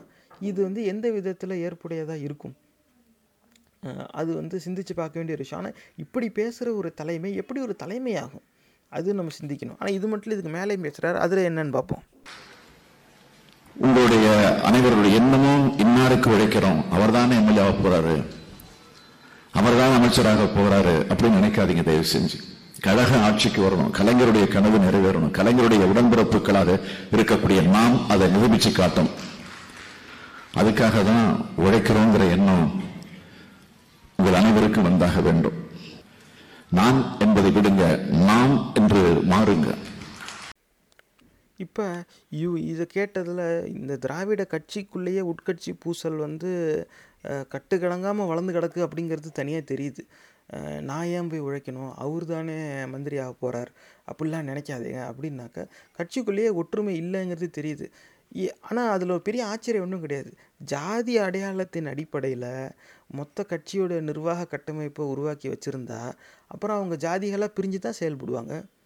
அவங்களுக்குள்ளே இருக்கிற பிரச்சனையும் வந்து எடுத்து தீர்த்து வைக்க முயற்சி செய்யாமல் அது அவங்க பிரச்சனைன்னு தனியாக விட்டுட்டு செயல்பட்டால் அப்படி தான் இருக்கும். ஒருத்தனுக்கு ஒருத்தன் உதவிக்க மாட்டான் தான். அதனால் தெளிவாக தெரியுது. நீங்கள் அப்படிலாம் பிரிஞ்சு இருந்துக்காதீங்க, எல்லோரும் ஒன்றா சேர்ந்துருங்க. அது வந்து இதில் சொல்கிறதுல நகைச்சுவை என்னன்னாக்கா, கலைஞருடைய கனவு வந்து நிறைவேறணும். அந்த கருணாநிதிங்கிற அந்த கதாபாத்திரத்துக்கு போயிட்டாங்க. அவர் தலைவராக இருந்தப்போ அவருடைய பேச்சு எப்படி இருந்துச்சு, அவருடைய சிந்தனை எப்படி இருந்துச்சு, அவருடைய செயல்பாடு எப்படி இருந்துச்சு அப்படின்னு பார்த்தா ஜாதி சமய மறுப்பாளர்களுக்கு ஆதரவாக அவர் எத்தனையோ இடத்துல பேசியிருக்கிறார். அவர் பல்வேறு இடத்துல கடவுள் மறுப்பு கொள்கை, ஜாதி மறுப்பு கொள்கையெல்லாம் அவர் வந்து பேசியிருக்கிறார். அப்போ இது ரெண்டையுமே இவங்க நிராகரிச்சிட்டாங்க. நாங்கள் கடவுள் மறுப்பு கொள்கையை இப்போ எடுக்கிறது இல்லைன்ட்டாங்க. அப்புறம் எப்படி இவங்க கலைஞருடைய கனவு நிறைவேறணுங்கிறாங்க? அப்போ நிஜமாகவே அவருடைய பேச்சு என்ன? அப்போ வந்து இதுக்கு முன்னாடி கருணாநிதியை நடிச்சுக்கிட்டு இருந்தாரா அப்படிங்கிற கேள்வி வருதா இல்லையா? சம்மந்தமே இல்லாமல் ஒரு கட்சி ஒரு தேர்தலில் ஜெயிக்கிறதுக்கு இதுக்கு முன்னாடி இருந்த தலைவருடைய கனவு நிறைவேறணும்னு மொட்டையாக சொல்கிறது எப்படி ஏற்புடையதாகும்? அந்த கனவு என்னன்னு சொன்னாலும் பரவாயில்ல. இப்போ வந்து எல்லாரும் அப்படியே கனவு அப்படின்னதும் வந்து அந்த மார்ட்டின் லூத்தர் கிங் ஜூனியர் அவர் வந்து பேசியிருப்பார். அந்த இதில் வந்து ஐ ஹாவ் அ ட்ரீம் அப்படின்னு சொல்லி பேசியிருப்பார். அதில் வந்து ஒரு சமத்துவம் வாய்ந்த ஒரு சமூகம் வந்து கட்டமைக்கப்படணும், இந்த இடத்துல வந்து எல்லா மனிதர்களும் ஒன்றா இருக்கணும் அப்படிங்கிற எண்ணத்தில் அந்த பேசினது. இன்றைக்கி தேதியிலையும் வந்து பல்வேறு நாடுகளில் பல்வேறு அரசியல் தலைவர்கள் வந்து அந்த டாக்டர் எம்எல்கே அப்படின்னு அவரை சொல்லிக்குவாங்க. அவருடைய அந்த பேச்சை வந்து சுட்டி காட்டி பேசுகிறது உண்டு. ஐ ஹாவ் அ ட்ரீம், அது வந்து ஒரு தலைவனின் கனவு. அப்போ அந்த மார்ட்டின் லூத்தர் கிங்கின் கனவு நினைவேறணும் அப்படின்னு சொன்னாக்க அந்த கனவில் ஒரு நியாயம் இருக்குது. அந்த கனவு என்னங்கிறத நம்ம பார்த்துக்கலாம். கலைஞரின் கனவு நினைவேறணுங்கிற என்ன கனவு, இதுதான் வந்து அங்கே கேட்க வேண்டிய ஒரு விஷயம். அவர் வந்து அவருக்கு பல்வேறு கனவு இருந்திருக்கலாம், என்ன கனவு? ஏன்னா அவர் பேசின பேச்சும் சிந்தனையும் அவர் செயல்பட்ட முறையும் திராவிட சித்தாந்தத்தை அவர் மக்களிடம் கொண்டு போய் சேர்த்த விதமும் வேறையாக இருந்துச்சு. அது கடவுள் மறுப்பை விட்டுட்ட, ஜாதி மறுப்பை பேசவே மாட்டேங்கிற, ஆனால் கலைஞருடைய கனவு நிறைவேறணும்னு நினைக்கிறேன். என்ன தான் சொல்ல வர, ஏதாவது ஒரு பக்கம் எல்லா பக்கமும் உருட்டிக்கிட்டு இருந்தால் இது எப்படி புரிஞ்சிக்க முடியும்? அதில் வந்து நாம்னு நான்கிறத விட்டுருங்க, நாம் அப்படின்னு எல்லோரும் ஒன்றிணைமா எல்லா மனுஷனும் ஒன்றுன்னு சொல்ல வேண்டியதானே? ஏன்னா நாமுன்னு ஒருங்கிணைஞ்சிருவாங்களே, ரொம்ப சுலபமாக. ஏன் இப்படி ஒரு வேண்டுகோளை முன் வைக்கணும்? எல்லா மனுஷனும் உண்மையா, அதெல்லாம் பெரிய வித்தியாசம் பார்த்துக்காதுங்க. நமக்குள்ளே முதல்ல வித்தியாசம் இருக்கக்கூடாது. அப்போ தான் வித்தியாசம் இல்லாத சமுதாயத்தை கட்டமைக்க முடியும். அதனால் நமக்குள்ளே எல்லோரும் ஒருத்தர் சமமாக நடத்துவோம். அப்படி இல்லை பேசணும். ஏன் அப்படி பேசலை? காரணம் என்னென்னா இவங்களே அப்படி நடந்துக்கலங்கிறது இதில் தெளிவாக தெரியுது. ஆனால் இதுக்கு நம்ம மேலே போய் பார்ப்போம் வேறு என்ன பேசுகிறாருன்னு. நமக்குள்ளே இருக்கக்கூடிய மாறுபாடுகள், வேறுபாடுகள், சண்டைகள், சச்சரவுகள் எல்லாம் தயவுசெய்து அவற்றை தூக்கி எறியுங்க. அதுதான் நம்முடைய வெற்றிக்கு முதல் படியாக அமைய போகுது. திமுகவை யாரும் வீழ்த்த முடியாது, திமுகவினர்தான் வீழ்த்த முடியும் என்று பேரறிஞர் அண்ணா அவர்கள் அடிக்கடி சொன்னார்கள். அதுக்கு என்ன காரணம்? உட்பக நாம் அனைவரும் அண்ணாவினுடைய தம்பிகள், கலைஞருடைய உடன்பிறப்புகள், கருப்பு சிவப்பினுடைய காவலர்கள், உதயசூரியனின் ஒளிவிளக்குகள். இவைதான் நமக்கு இருக்கக்கூடிய ஒற்றுமை. இதில் வந்து மறுபடியும் திராவிட தலைமை வந்து நமக்குள்ளே இருக்க சிறிய சிறிய சங்கடங்கள், சச்சரவுகள் இது எல்லாத்தையும் கைவிடுங்க, அப்போ தான் நம்ம ஜெயிக்க முடியும். எதை ஒரு சிறிய சங்கடங்கள்ங்கிறாரு? நம்ம ஏற்கனவே ஒரு பதிவில் பேசியிருந்தோம். இந்த வடநாட்டு சேர்ந்த நிறுவனம் ஒன்று இருக்குது, ஐபேக்குன்னு. அவங்க தான் இவங்களுக்கு பொலிட்டிக்கல் கன்சல்டண்ட்டாக இருக்கிறாங்க. இப்போ வடநாட்டுக்காரன் பேச்சை கேட்டுக்கிட்டு இவங்க வந்து எல்லா பரப்புரையும் நடத்துகிறாங்கங்கிறது வேறு விஷயம். அதில் அந்த நிறுவனத்தில் வேலை பார்த்தவங்க ஒருத்தவங்கள்ட்ட நம்ம பேசுகிறோம். அதில் தான் என்ன சொன்னாங்கன்னா, இந்த திராவிட கட்சி என்னெல்லாம் மக்கள் சேவை செய்யும்னு சொல்கிறாங்களோ அதை அறிவிச்சிருவாங்க. ஆனால் அறிவிச்சிட்டாக்கா அந்தந்த மாவட்டத்தில் இருக்கிற இந்த கட்சி பொறுப்பாளர்கள் அவங்க கை காசு போட்டு அதை செய்யணும். அப்போ தான் அவங்களுக்கு கட்சியில் அந்த இடம் கிடைக்கும், பிற்காலத்தில் தேர்தலில் நிற்க வாய்ப்பும் கிடைக்கும். அப்படி இருக்கும்போது எல்லாரும் அவங்கவுங்க காசை போட்டு செய்யணும்னா அவன் ஒரு பல்வேறு விதமான சிக்கல்களை சந்திக்க நேரிடுறாங்க. இது வந்து அந்த கலந்துரையாடலேருந்து நமக்கு தெரிய வந்துச்சு. அதில் நிறைய பேர் சொல்லியிருக்காங்க, நீங்கள் வாட்டி இப்படி சொல்லிட்டு போயிடுவேங்கப்பா, ஆனால் அதுக்கு நான் எத்தனை பேர்கிட்ட போய் பிச்சை எடுக்கணும் தெரியுமா, இதுக்கெல்லாம் காசுக்கு எங்கே போகிறது? அப்போ என்ன அறிவிக்கிறாங்களோ அதுக்கு தேவையான நிதியை ஒதுக்கி, இந்தா காசு, இதை போய் இப்படி செய் அப்படின்னு சொல்லாமல் இது செய்யணும், நீ உன் காசு போட்டு செய், அந்த இடத்துல கட்சிக்காக நீ செஞ்சேன்னு இருந்தால் தான் நாளைக்கு கட்சி உனக்கு வாய்ப்பு தரும். இப்படி ஒரு பொருளாதார போட்டியை வந்து உருவாக்கி வச்சுருக்காங்க. இதில் வந்து அப்போ அந்தந்த மாவட்டத்தில் எந்த பொறுப்பாளர் அதிகமாக செலவு செய்கிறானோ எல்லா நிர்வாக பொறுப்பும் அவங்ககிட்டயே போகும், அவனுக்கே ஆதரவு கிடைக்கும்னா அவன் எல்லோரும் வட்டிக்கு வாங்கி செலவு பண்ணுவான், கடன் வாங்கி செலவு பண்ணுவான். இதை என்ன வேணால் செய்வான், ரவுடிங்களை வச்சு வசூல் பண்ணாலும் பண்ணுவான், அதெல்லாம் நமக்கு தெரியாது. ஆனால் அவன் அப்படி ஒரு போட்டியை உருவாக்கி வச்சுருந்தா காலப்போக்கில் அது அந்தந்த மாவட்டத்தில் இருக்க பொறுப்பாளர்களுக்கு இடையே சண்டை சச்சரவாக தானே அது வந்து முடியும். அவங்க எப்படி ஒற்றுமையாக செயல்படுவாங்க? நீ உன் காசு வச்சு நீ செஞ்சுக்க, நான் என் காசு வச்சு நான் செஞ்சுக்கிறேன்னு சொல்லி அவன் தெருவில் அவன் படத்தை போட்டு அடித்து ஒட்டிக்குவான், இவன் தெருவில் இவன் படத்தை போட்டு அடிச்சு. அது எப்படி திராவிட கட்சியோட செயல்பாடாகும்? அது திராவிட கட்சிக்குள்ளே போட்டி போடுற பொறுப்பாளர்களின் தனிப்பட்ட செயல்பாடால் இருக்கும். அந்த சுவரொட்டியில் வேணும்னா இந்த கட்சியோட சின்னம் வந்து உட்காரதே தவிர மற்றபடி அவன் பேரை காப்பாற்றிக்கிறதுக்கு ஏதோ பண்ணுறான். இப்படி தான் ஒரு நிலையை உருவாக்கி விட்டது. என்ன நடந்தாலும் எது எப்போ நடந்தாலும் அதுக்கான பொறுப்பை ஏற்றுக்கணும். இது அந்த தலைமைங்கிற அந்த லீடர்ஷிப் குவாலிட்டிக்குள்ளே உள்ளடக்கம். நான் ஒன்று நினைக்கலாம், நான் ஒன்று சொல்லலாம், ஆனால் அது அங்கே முழுசாக நடக்கலை அப்படின்னாக்கா அதுக்கான பொறுப்பு நான் எடுத்துக்கணும். அப்படி எடுத்து செயல்படும்போது ஏன்பா இப்படி செய்கிறீங்க, இந்த மாதிரி இருக்குது, இதுதானே நோக்கம், நம்ம நோக்கம் இது, அந்த நோக்கத்தை எப்படி செயல்படுத்தணும்னு சிந்திங்க, உங்கள் இடத்துல அந்த சூழலுக்கு ஏற்றாப்புல அதை அமல்படுத்துங்க. இப்படி சொல்கிறத விட்டுட்டு நமக்குள்ளே இருக்க சண்டை சச்சரவெல்லாம் விட்டுருங்க அப்படிங்கிற. இதில் எல்லோரும் ஒன்றாகிறாரா எப்படின்னா அண்ணாவின் தம்பிகளாம், கருப்பு சிவப்பின் காவலர்களாம், அதுக்கப்புறம் கலைஞர்களின் உடன்பிறப்புகளாம், எல்லாரும் சக மனிதர்கள்ங்கிற சொல்லு மட்டும் வரவே இல்லை நேர்களே. சொல்ல வேண்டியதானே? உங்கள் கட்சிக்குள்ளே நடக்கிற கூட்டம் தானே. எல்லாரும் சக மனிதர்கள், எல்லா மனிதரும் ஒன்றே அப்படிங்கிற சொல்லி எங்கேயாவது இந்த திராவிட கட்சியில் ஒரு இடத்துலையாவது பேசியிருக்காங்களா? மனுஷத்தன்மை இல்லை, அப்படிலாம் இல்லை, மனுஷனாக மாறிட்டு வா இப்படி இந்த திராவிட ஆதரவாளர்கள் அங்கங்கே பேசலாம். ஆனால் எல்லா மனிதர்களும் ஒன்றே அப்படின்னு எங்கேயாவது இந்த திராவிட கட்சியில் பேசியிருக்காங்களா? கிடையவே கிடையாது. இந்த இடத்துல பேசும்போதும் அண்ணாவின் தம்பிகள், கலைஞரின் உடன்பிறப்புகள், கருப்பு சிவப்பின் காவலர்கள், சமமான மனிதர்கள் அப்படின்னு சொல்ல வேண்டியதானே. அது மட்டும் ஏன் சொல்லலை? காரணம் என்னென்னா, அப்படி சொன்னால் முன்னாடி உட்காந்துருக்கவங்கள கடுப்பேற்றிடுவோங்கிற ஒரு அச்சம். இவங்களுக்கே அந்த சிந்தனையில் உடன்பாடு இல்லை. இந்த லீடர்ஷிப் குவாலிட்டின்னு சொல்லும்போது அந்த தலைமை பொறுப்புக்குள்ளே என்ன உள்ளடக்கம்னா, நான் தொண்டனுக்கு பிடிக்கலைனாலும் சரியானதை தான் வலியுறுத்தி பேசணும். நான் சொல்கிறது உனக்கு பிடிக்காமல் இருக்கலாம், ஆனால் இதுதான் சரியானது, அதனால் நான் அதை தான் பேசுவேன். நீ நம்பாமல் போ, ஏற்றுக்காமல் போ, ஆனால் இதுதான் சரியானது, நம்ம இப்படி தான் செயல்படணும். இப்படி பேசுகிறது தானே தலைமை. எல்லா மனுஷனும் ஒன்றுங்கிறத தவிர வேறு என்னென்னமோ பேசுகிறாங்க. கட்சிக்குள்ளே அப்படி அந்த கட்சி சார்ந்த ஒரு உணர்வை உருவாக்கலாங்க. அடிப்படை சமத்துவத்தையே கற்பிக்க தவிர்க்கிற ஒரு தலைமை எப்படி கட்சியை நல்வழி நடத்தும்னு நம்புறது? இப்படிப்பட்ட ஒரு தலைமையை நம்பி இந்த கட்சிக்கு எப்படி நம்ம வாக்களிக்கிறது? இல்லை, அவர் மேலே போய் இன்னொன்று சொல்கிறார். அண்ணாவே அப்போ சொல்லியிருந்தார், அதாவது நம்மளை மற்றவங்க யாரும் அழிக்க முடியாது, நம்மளே தான் அழிச்சுக்கலாம், ஏன்னா உட்பகை அப்படின்னு ஒரு சொல்ல பயன்படுத்துகிறார். அப்போ அண்ணாவே இப்படி சொல்லியிருக்காருன்னா, கட்சி ஆரம்பித்த காலத்துலேருந்து இவங்க உட்பகையிலே தான் ஓடிட்டு இருந்திருக்கு. இத்தனை நாள் அந்த திராவிட சித்தாந்தத்தை மக்கள் உண்மைன்னு நம்பி இருந்திருக்காங்க. அதனால இவங்க கட்சிக்கு வாக்களிச்சுட்டு இருந்திருக்காங்க. ஏன்னா அப்போ இருந்த தலைவர்களும் அப்படி, அண்ணா, கலைஞர் இந்த மாதிரியான தலைவர்கள் முகத்துக்கு வாக்கு விழுந்து. இன்றைக்கி தேதியிலையும் இந்த கட்சிக்கு வாக்கு கிடைச்சா அந்த தலைவர்களின் முகத்துக்காக தான் கிடைக்குமே தவிர வேறு எதுக்காக கிடைக்க போகிறதில்ல. அது வேறு கதை. ஆனால் அந்த காலத்துலேயே அண்ணா சொன்னதாக இவரே சொல்கிறாருன்னா, இப்போ இதுதான் நீண்ட நாளாக இருந்திருக்கு. அப்போ இத்தனை நாளாக அந்த உட்கட்சி பூசல், உட்பகையை தீர்த்து வைக்காமையே விட்டு வச்சுருக்கே, இது எப்படிப்பட்ட தலைமையாகும்? காரணம் என்னென்னா, இவங்க ஜாதியின் அடிப்படையில் தான் கட்டமைப்பு வச்சுருக்காங்க உள்ள கட்சி நிர்வாக கட்டமைப்பை. அப்படி இருக்கும்போது இவங்க எல்லாரும் ஒன்றுன்னு சொல்லிட்டா இவங்களுடைய அந்த கட்டமைப்பை தகர்க்கப்படுது. அப்போ அதில் இவங்களுக்கு விருப்பம் இல்லை. ஏன்னா அப்போ கட்சி கட்டுப்பாடில் இருக்கணும். இவனுங்க எல்லோரும் ஒன்றாயிட்டாக்கா நம்ம இவனுங்களுக்கு அடிமையாயிருவோம். இவனுங்க எப்போ ஒருத்தனுக்கு ஒருத்தன் அடிச்சுக்கிறாங்களோ அது வரைக்கும் தான் இவனுங்க நமக்கு அடிமை. அந்த டிவைட் அண்ட் ரூல் அப்படின்னு ஆங்கிலத்தில் சொல்லுவாங்களோ அதை தான் இவங்க செயல்படுத்திக்கிட்டு இருக்காங்க. அதோட விளைவு தான் இப்போ இன்றைக்கி இந்த நிலைமையில் விட்டுருக்கு. அது வேறு கதை. ஆனால் நீண்ட நாட்களாக இவங்க கட்சிக்குள்ளே ஒற்றுமை இல்லை அப்படிங்கிறது தெளிவாக தெரியுது. இப்போ இது எல்லாத்தையும் மற்ற சம்பவங்களோட ஒப்பிட்டு பார்க்கும்போது ஜாதி ரீதியான அந்த அடையாள வேறுபாடுகளை இவங்களுக்குள்ள அந்த உட்பகைக்கு ஒரு பெரிய காரணமாக இருக்கும் அப்படிங்கிற சந்தேகத்தை எழுப்புது. அதுக்கு மேலே இவங்க உருவாக்கி வச்சுருக்க இந்த பொருளாதார போட்டியும் சரி, ஏதாவது ஒரு தேர்தல், கட்சிக்குள்ளே தேர்தல் அதும்பாங்க, அதுக்கான அந்த விண்ணப்ப படிவமே 50,000 ரூபா இந்த மாதிரிக்கெலாம் விற்கிறதா பேச்சு. இது தயவு செஞ்சு நான் சொல்கிறேங்கிறதுக்காக நம்பிடாதீங்க, இது நீங்கள் உறுதி செய்யணும். என் காதுக்கு வந்த செய்தி அப்படி. கட்சிக்குள்ளே நடக்கிற தேர்தலுக்கே அந்த விண்ணப்ப படிவம்லாம் விற்றாங்கனாக்கா அதை கட்சி உறுப்பினர்களே பணம் கட்டி தான் வாங்கணும். அப்போ அதில் ஒரு வியாபாரம் பார்க்குறது. கேட்டால் இது மூலமாக கட்சிக்கு நிதி திரட்டுறோம் அப்படிங்கிறது. இந்த மாதிரி அப்புறமா அறிவிச்சிட்டு அந்தந்த மாவட்டத்தில் அந்தந்த பொறுப்பாளர்கள் சொந்த காசில் செலவு பண்ணணும்னு நினைக்கிறது. இப்படி ஒரு செயல்பாடு அது ஒரு பொருளாதார போட்டியை தான் உருவாக்கி விடுது. அப்போ ஜாதி அடிப்படையில் பிரிஞ்சு கிடக்க விட்டுருவா, பொருளாதார அடிப்படையில் போட்டியை உருவாக்கி விட்டுருவா. அதுக்கப்புறமா நம்ம எல்லாரும் ஒன்று, அண்ணாவின் தம்பிகள், கருப்பு சிவப்பின் காவலர்கள் இப்படின்னு சொன்னால் எப்படி ஒன்று சேரும்? ஆனாலும் இது சொல்லி ஒன்று சேர்க்கலாம்னு நினைக்கிறது எப்படி ஒரு தலைமையாகும்?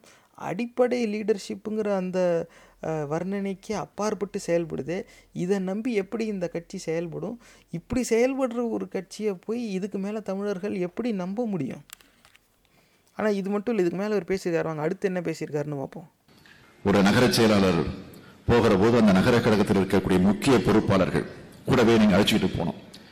கிளை கழக தேர்தலில் நம்ம எதிர்த்து போட்டிட்டாரு, அவரை நம்ம கூப்பிட வேண்டாம் அப்படின்னு தயவு செஞ்சு ஒதுக்கிடாதீங்க. எல்லோரையும் அரவணைச்சு நீங்க அவர்களையும் அழைத்து செல்ல வேண்டும். இதில் இன்னும் அந்த ஏதோ குறைஞ்சபட்சம் உட்கட்சி பூசலை அணுகி இருக்கிறாரு, அந்த பிரச்சனையை தீர்த்து வைக்கிற ஒரு முயற்சியிலையாவது இருக்காருங்கிறது எல்லாம் தெரிய வருது. அதை கண்டிப்பாக நம்ம பாராட்டிடுவோம். ரொம்ப தெளிவாக சொல்கிறார். ஒரு குறிப்பிட்ட உறுப்பினர் பதவியை சேர்ந்தவங்க நீங்கள் போனீங்கன்னாக்கா அந்த மாவட்டத்தில் இருக்கிற சக உறுப்பினர்களை கூட்டிக்கிட்டு போங்க, நம்ம உட்கட்சி தேர்தலில் நமக்கு எதிராக போட்டியிட்டவருங்கிறதுக்காக நிராகரிச்சிடாதீங்க அப்படிலாம் அவர் சொல்கிறார். அது வந்து நல்ல விஷயந்தான், பாராட்ட வேண்டிய விஷயம். இப்போ உட்கட்சி பூசலை வந்து தீர்த்து வைக்கிறதுக்கு ஏதோ ஒரு முயற்சி செய்கிறாருங்கிறதுக்கு இது ஒரு எடுத்துக்காட்டாக எடுத்துக்கலாம். ஆனால் இந்த உட்கட்சி பூசலுக்கு காரணம் என்ன? கட்சிக்குள்ளேயே எல்லாரும் ஒருத்தருக்கு ஒருத்தர் போட்டியிட வேண்டுங்கிற சூழ்நிலையை உருவாக்கி வச்சிருக்கு இந்த தலைமை. அதோடைய விளைவாக தான் அப்படி இருக்குது. நீ உருவாக்கி வச்ச கேமில் தான் அவன் ஒருத்தனுக்கு ஒருத்தன் எதிரியாக பார்த்துக்கிட்டு இருக்கான். திடீர்னு இன்றைக்கி ஆட்டத்தில் நீ ஜெயிக்கணும்னு வந்ததும் நீங்களாம் ஒருத்தருக்கு ஒருத்தர் எதிரியாக பார்க்காதீங்கன்னா அவங்க 2 பேரும் எதிரியாக பார்த்துக்கிறதுக்கான சூழ்நிலையை நீ ஏன் உருவாக்கணும்? அதுக்கான தீர்வு சொல்லணும்ல. எப்பா இந்த மாதிரி இருக்குது, உட்கட்சி பூசல்லாம் இருக்க தான் செய்து, நமக்குள்ளே பல பிரச்சனைகள் இருக்குது, ஆனால் அதெல்லாம் மீறி நம்ம வரணும். அப்போ அதுக்கு என்ன வழினாக்கா, நமக்குள்ளே இருக்கிற போட்டியை அப்படி தனி பகையாக நம்ம எடுத்துக்கக்கூடாது. அப்போ இதுக்கு மேலே வந்து இந்த மாதிரியான போட்டிகள் வராமல் இருக்கிறதுக்கான சூழ்நிலையை உருவாக்கணும். அதில் வந்து இவங்களுக்கு ஆர்வம் கிடையாது. சண்டை போடுறத போட்டுக்கிறது, நீ என்ன வேணால் சண்டை போட்டுக்க, ஆனால் அதுக்கப்புறமா வந்து இனிமேல் சண்டை போடாதீங்க, எல்லாம் ஒன்றா இருங்கன்னாக்கா அந்த சண்டைக்கு மூல காரணமாக என்ன இருக்கோ அந்த காரணத்தை இவங்க அணுகிறாங்களாங்கிறது ஒரு பெரிய சந்தேகத்தை எழுப்புது. அது எல்லாத்தையும் விட்டுறாதீங்க, எல்லாரையும் கூட்டிகிட்டு போங்க அப்படின்னா இந்த கட்சிக்குள்ளேயே ஒரு குறிப்பிட்ட பதவியில் இருக்கிற உறுப்பினர்கள் போனால் மற்ற பதவியில் இருக்கிறவங்க அவங்களோட துணை போக மாட்டேங்கிறாங்கிறது தெளிவாக தெரியுது. இப்போ கட்சிக்குள்ளேயே ஒன்றா வேலை பார்க்கல, கட்சிக்குள்ளேயே இவங்களுக்குள்ள ஒற்றுமை கிடையாது. ஒற்றுமை இல்லாத கட்சியை இதுக்கு மேலே தமிழர்கள் ஏன் நம்பணும்? இந்த கேள்வி வருதே இல்லை. இதுக்கு மேலே நம்புனா, ஏன்னா இவங்களுக்குள்ளே போட்டி போட்டுக்கிட்டு அவன் செஞ்சாலே இப்போ நான் செய்வேன், அவன் என்னை விடல இப்போ நானும் அவனை விட மாட்டேன். இந்த வீம்பில் இவன் போய் சட்டசபையில் உட்காந்துக்கிட்டு இவனுடைய உட்கட்சி போட்டியில் ஜெயிக்கணுங்கிற எண்ணத்தில் மக்களுடைய தேவையை இவன் கைவிட்டுருவானோங்கிற அச்சம் வருதா இல்லையா? அது வந்து நியாயமான சிந்தனை தானே. அப்போ இதை வந்து இவங்க எப்படி தீர்த்து வைக்கணும்? இந்த மாதிரியான உட்கட்சி பூசலுக்கு காரணமாக இருக்கிற சூழ்நிலையை நாம் மாற்றி அமைக்கணும். அதுக்கான முயற்சியை தலைமை எடுத்துக்கிட்டு இருக்குது. இதுக்கு உங்கள் பங்களிப்பும் அவசியம், இப்படிலாம் சொல்லணும். இதுதானே இந்த லீடர்ஷிப் குவாலிட்டியில் அடங்கும். ஆனால் அப்படி சொல்கிற மாதிரி தெரியல. இப்படி உட்கட்சி பிரச்சனையவே ரொம்ப முழுசாக அணுகாத ஒரு நோக்குநிலையை வச்சிருக்கிற தலைமை கட்சியின் தேர்தல் பரப்புரையை எப்படி அணுக போகுது அப்படிங்கிற கேள்வி வருதா இல்லையா? இவங்க வந்து சரி உங்கள் கட்சிக்குள்ளே 1000 பிரச்சனை இருக்கும்பா, தேர்தல் நெருங்கிடுச்சு, உட்காந்து கட்சிக்குள்ளே இருக்க பிரச்சனையை வச்சுக்கிட்டு லெக்சர் அடிச்சுக்கிட்டு இருக்க முடியாது.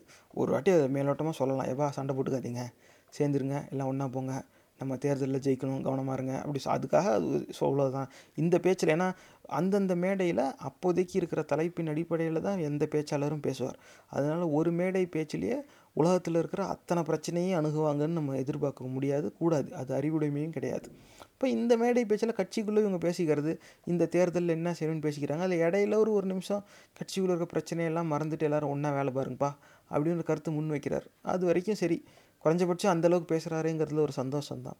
ஆனால் அந்த பிரச்சனையை தீர்க்கிறதுல கவனம் செலுத்தாமல் இருக்கிற ஒரு தலைமை இந்த தேர்தல் பரப்புரையை எப்படி அணுகுது அப்படிங்கிற ஒரு சந்தேகம் வந்து எழுது. இப்போ அடுத்து என்ன பேசுகிறாருங்கிறத பார்ப்போம்.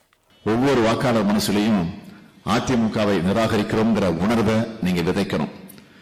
அதிமுகவால் கடந்த 10 ஆண்டு காலம் பாழாய் போயிருக்கக்கூடிய இந்த கொடுமைகளை இங்கே விளக்கணும். அதிமுகவுக்கு வாக்களிக்கிறது அவமானங்கிற உணர்வை மக்கள் மனசுல ஏற்படுத்தணும். இதுதான் முதல் படி. இதில்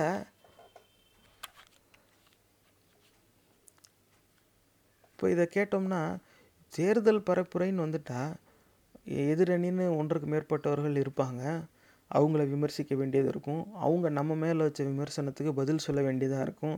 அது இல்லாமல் மக்களுக்கு நம்ம தரப்போகிற வாக்குறுதிகள் இருக்கும். அப்புறமா இது வரைக்கும் மக்களுக்கு நம்ம என்ன சேவை செஞ்சோங்கிறத வலியுறுத்த வேண்டியது இருக்கும். அப்போ இதுக்கு கடந்த காலத்தையும் சரி, நிகழ்காலத்தையும் சரி, வருங்காலத்தையும் சரி, இது அவ்வளோத்தையும் சுட்டி காட்டி பேச வேண்டிய அவசியம் இருக்கும். இது அவ்வளோத்தையும் உள்ளடக்கமாக கொண்டது தான் ஒரு தேர்தல் பரப்புரை ஆகும். ஆனால் இங்கே இவர் என்ன சொல்கிறாரு? அதிமுகவை நிராகரிக்க வேண்டும், அதிமுகவுக்கு வாக்களிப்பதை அவமானமாக கருத வேண்டும். இன்னும் இந்த ஒட்டுமொத்த அண்ட சராசரத்திலையும் இந்த திராவிட கட்சிக்கு இருக்கிற ஒரே எதிரி அதிமுகவா? ஏன் அதிமுக தவிர வேறு யாரும் எதிரியே கிடையாதா? சரி, அதை விடு. தேர்தல் பரப்புரையோட நோக்குநிலை எப்படி இருக்கணும்? நம்ம என்ன செய்வோன்னு மக்களுக்கு வாக்குறுதி தரணும், அப்படி தானே பேசணும். நம்ம வந்தால் இது செய்வோன்னு சொல்லியா? நம்ம வந்தால் இந்த பிரச்சனையை தீர்த்து வைப்போம்னு சொல்லு, நம்ம வந்தால் இப்படிலாம் நல்ல விஷயத்தை உருவாக்குவோன்னு சொல்லு, இப்படி சொல்லணும். குற்றச்சாட்டும் வைக்கணும், எதிரணியே விமர்சிக்கணும், அதுவும் உள்ளடக்கம் தான். ஆனால் எல்லாத்தையும் கலந்தது தான் ஒரு தேர்தல் பரப்புரை. ஒட்டுமொத்தமாக ஒரு கட்சியை மட்டுமே விமர்சிக்கணும் அப்படிங்கிற ஒரு வேண்டுகோளை முன்வைக்கிறாரு. இது எப்படி ஒரு தேர்தல் பரப்புரையில் இது செல்லாது. அதுவே டம்மி, காணாமல் போன கட்சி, அது செத்துக்கிட்டு இருக்க கட்சியை இவங்க போட்டு செத்த பாம்பு மீச்சு நீ என்ன பண்ண போகிற, நீ என்ன செஞ்ச அது சொல்லணும், நீ இனிமேல் என்ன செய்ய போகிற அது சொல்லணும். இந்த மக்களுக்கு எதிராக செயல்படுறவங்கள நீ என்ன செய்வ, அவங்களுக்கு எதிராக நீ என்ன செஞ்சுருக்க, இதை தானே நீ சொல்லணும். மக்களே உங்களுக்கு நான் நல்லது செய்வேன், மக்களே உங்களுக்கு கெட்டது செஞ்சவன் இவன், ஆனால் அதுக்கு எதிராக நாங்கள் இப்படிலாம் செயல்படுவோம், நான் அதுக்கு பொறுப்பு, இந்த மாதிரி சொன்னால் மக்கள் வந்து கேட்பாங்க, ஓஹோ இவர் ஏதோ சொல்கிறாரியா அப்படின்னு. அவங்க நம்புகிறாங்க நம்பல, அது வேறு விஷயம்.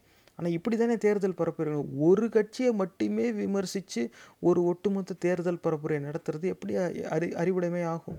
இது வந்து இந்த ஐபேக் நிறுவனத்துடைய தாக்கமாக தான் நேர்களே தெரியுது. ஏன்னா அவங்க தான் வந்து உங்களுடைய ஒரே நோக்கு உங்களுடைய ஆர்ச் ரைவலை மட்டும்தான் நீங்கள் விமர்சிக்கணும், வேறு யாரையும் விமர்சிக்கக்கூடாதுன்னு அவங்க சொல்லியிருக்காங்க. அதை அப்படியே அவங்க எடுத்துக்கிட்டாங்க.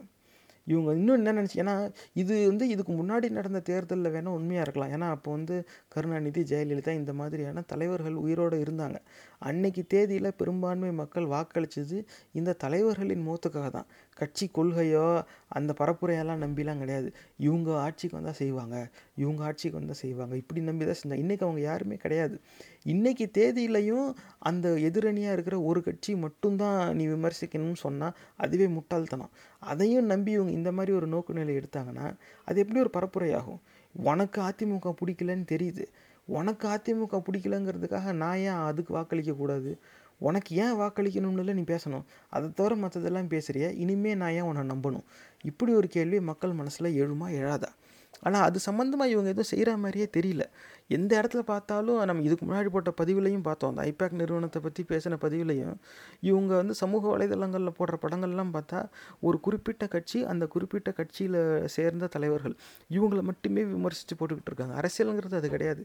இன்றைக்கு தேதியில் அந்த கட்சி வந்து கிட்டத்தட்ட செத்தே போச்சு. இதுக்கு மேலே வேறு யார் வேணாலும் வரலான்னு இருக்குது. பல பேர் தமிழர்களுக்கு எதிராகவும் செயல்பட்டுக்கிட்டு இருக்காங்க. அவங்களுக்கு எதிராக நீ பேச மாட்டேங்கிற, தமிழர்களுக்கு நீ என்ன செய்வேன்னு சொல்ல மாட்டேங்கிற, என்ன செஞ்சங்கிறதையாவது நீ சொல்ல, அதையும் சொல்ல மாட்டேங்கிற. இவங்களுக்கு வாக்களிக்கிறது அவமானம்னு நம்பணுமா? ஒரு கட்சிக்கு வாக்களிக்கிறது அவமானம்னு நான் ஏன் நம்பணும்? அப்படி நான் அவமானம்னு நம்புறதுல உனக்கு என்ன லாபம் இருக்கும்? அப்போ கடைசியில் சரி நான் அவமானம்னு நம்பிட்டேன், இதில் எனக்கு என்ன லாபம்? இப்படியும் பார்க்கணும்ல. வாக்காளர் இடத்துலேருந்து யோசிங்க நேயர்களே. ஒரு வாக்காளர் இருந்து இந்த பேச்சை கேட்குறார், அதிமுகவுக்கு வாக்களிப்பது அவமானம் அப்படின்னு சொன்னது. ஓஹோ சரிப்பா, அதிமுகவுக்கு வாக்களிப்பது அவமானம் நான் நினச்சிட்டேன், இப்போ அதில் எனக்கு என்ன கிடைக்குது? அது தெரியவே இல்லையா? இவங்க அதை சொல்லணும்ல. ஒரு கட்சிக்கு வாக்களிப்பதை அவமானமாக கருதுறதுனால யாருக்கும் எந்த லாபமும் இல்லை. 5 பைசாக்கு பிரயோஜனம் இல்லாத சிந்தனையை போய் பரப்புரையில் பயன்படுத்த சொல்கிறிய, அறிவு இருக்கா? இதெல்லாம் நம்பி மக்கள் வந்து நம்புவாங்களா? இதுக்கு மேலே இந்த திராவிட சித்தாந்தம் வீழ்ந்துக்கிட்டு இருக்குங்கிறதுக்கு இது ஆதாரமாக இல்லையா நேர்களே? சிந்திச்சு பார்க்கணுமா இல்லையா? இது மட்டும் இல்லை, இதுக்கு மேலேயும் இவர் வந்து பேசுகிறாரு. இது எந்த விதத்துலேயும் இந்த லீடர்ஷிப் குவாலிட்டிக்குள்ளே இது அடங்கலை. அடுத்து என்ன பேசுகிறாருங்கிறத பார்ப்போம். யாரோட கூட்டணி, யாருக்கு எத்தனை தொகுதி, என்னென்ன தொகுதி, யார் நம்முடைய வேட்பாளர்கள், இதெல்லாம் நீங்க மறந்துடுங்க, அதை நாங்க பார்த்துக்கிறோம். அதை பத்தி நீ கொஞ்சம் கூட கவலைப்பட வேணாம். வெற்றி பெறக்கூடியவர்கள் தான் வேட்பாளர்கள், அவர் எந்த சந்தேகமும் இல்லை. அந்த வெற்றிக்கான சூத்திரங்களை மட்டும் நீங்க பயன்படுத்துங்க. இது வந்து யார் எந்த இடத்துல வேட்பாளராக இருப்பாங்க நீங்கள் அதை பற்றி கவலைப்படாதீங்க, அதை வந்து நாங்கள் முடிவெடுத்துக்கிறோம், நீங்கள் வந்து அதுக்கான சூத்திரத்தை மட்டும் பயன்படுத்துங்க அப்படிங்கிறார். இது வந்து இந்த திராவிட கட்சியும் சரி, அதோடைய ஆதரவாளர்களும் சரி, அதிகமாக எதிரணியை விமர்சிக்கும் போது என்ன சொல்லுவாங்கன்னா, எதிரணி வந்து சர்வாதிகார போக்கில் கட்சி நடத்துகிறாங்க, அது சரி கிடையாது, அப்படி சர்வாதிகார எண்ணமுடைய தலைவர்களை கொண்டு இருக்காங்க அப்படிங்கிறாங்க. இப்போ இது மட்டும் என்ன, யார் வேட்பாளர், யார் எங்கே நிற்பாங்கன்னு கட்சி உறுப்பினர்கள் சிந்திக்கவே கூடாதான். அப்போ யாரோ கட்சி உறுப்பினர்கள் சார்பாக சிந்திக்கிறாங்க. இந்த மாதிரி சொல்கிறது எப்படி நியாயமாகும்?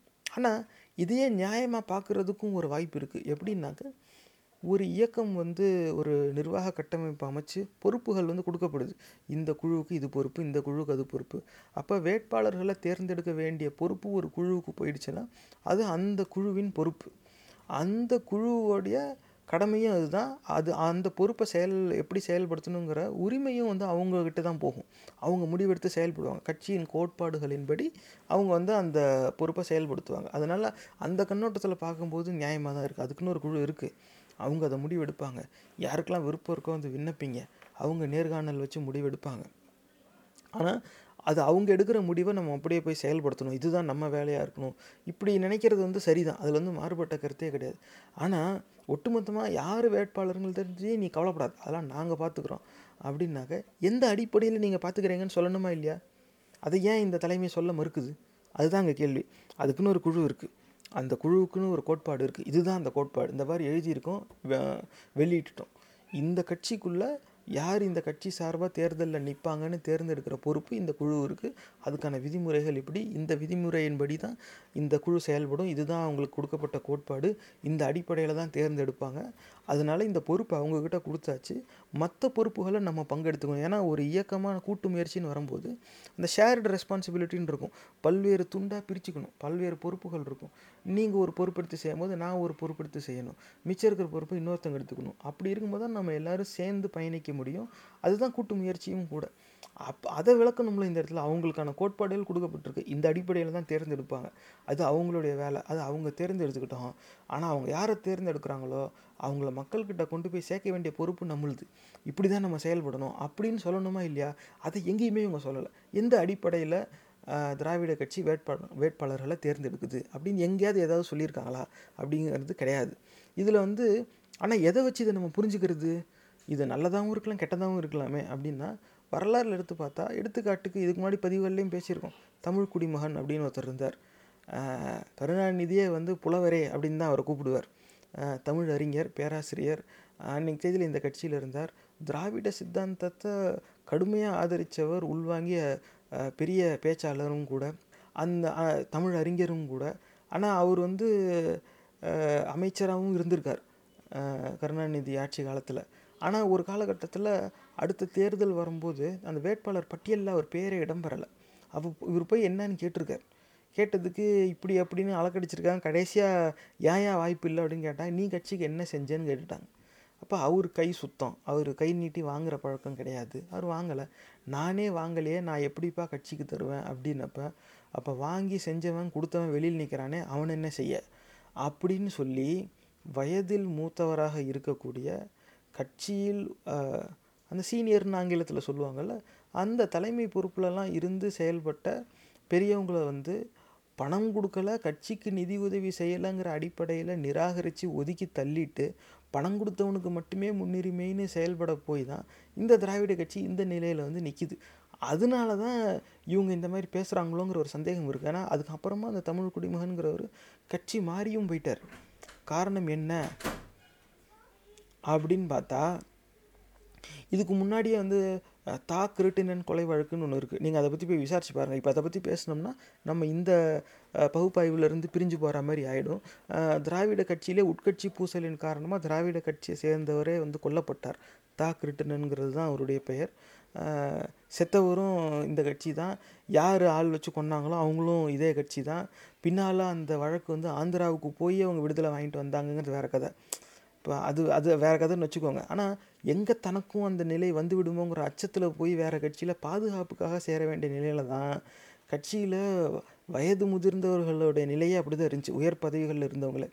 அப்போ ஏதோ ஒரு வகையான ஒரு வரையறை வந்துருச்சு, இதெல்லாம் நீ பூர்த்தி செஞ்சால் தான் உனக்கு வேட்பாளர் வாய்ப்புங்கிறது உறுதி ஆயிடுச்சு.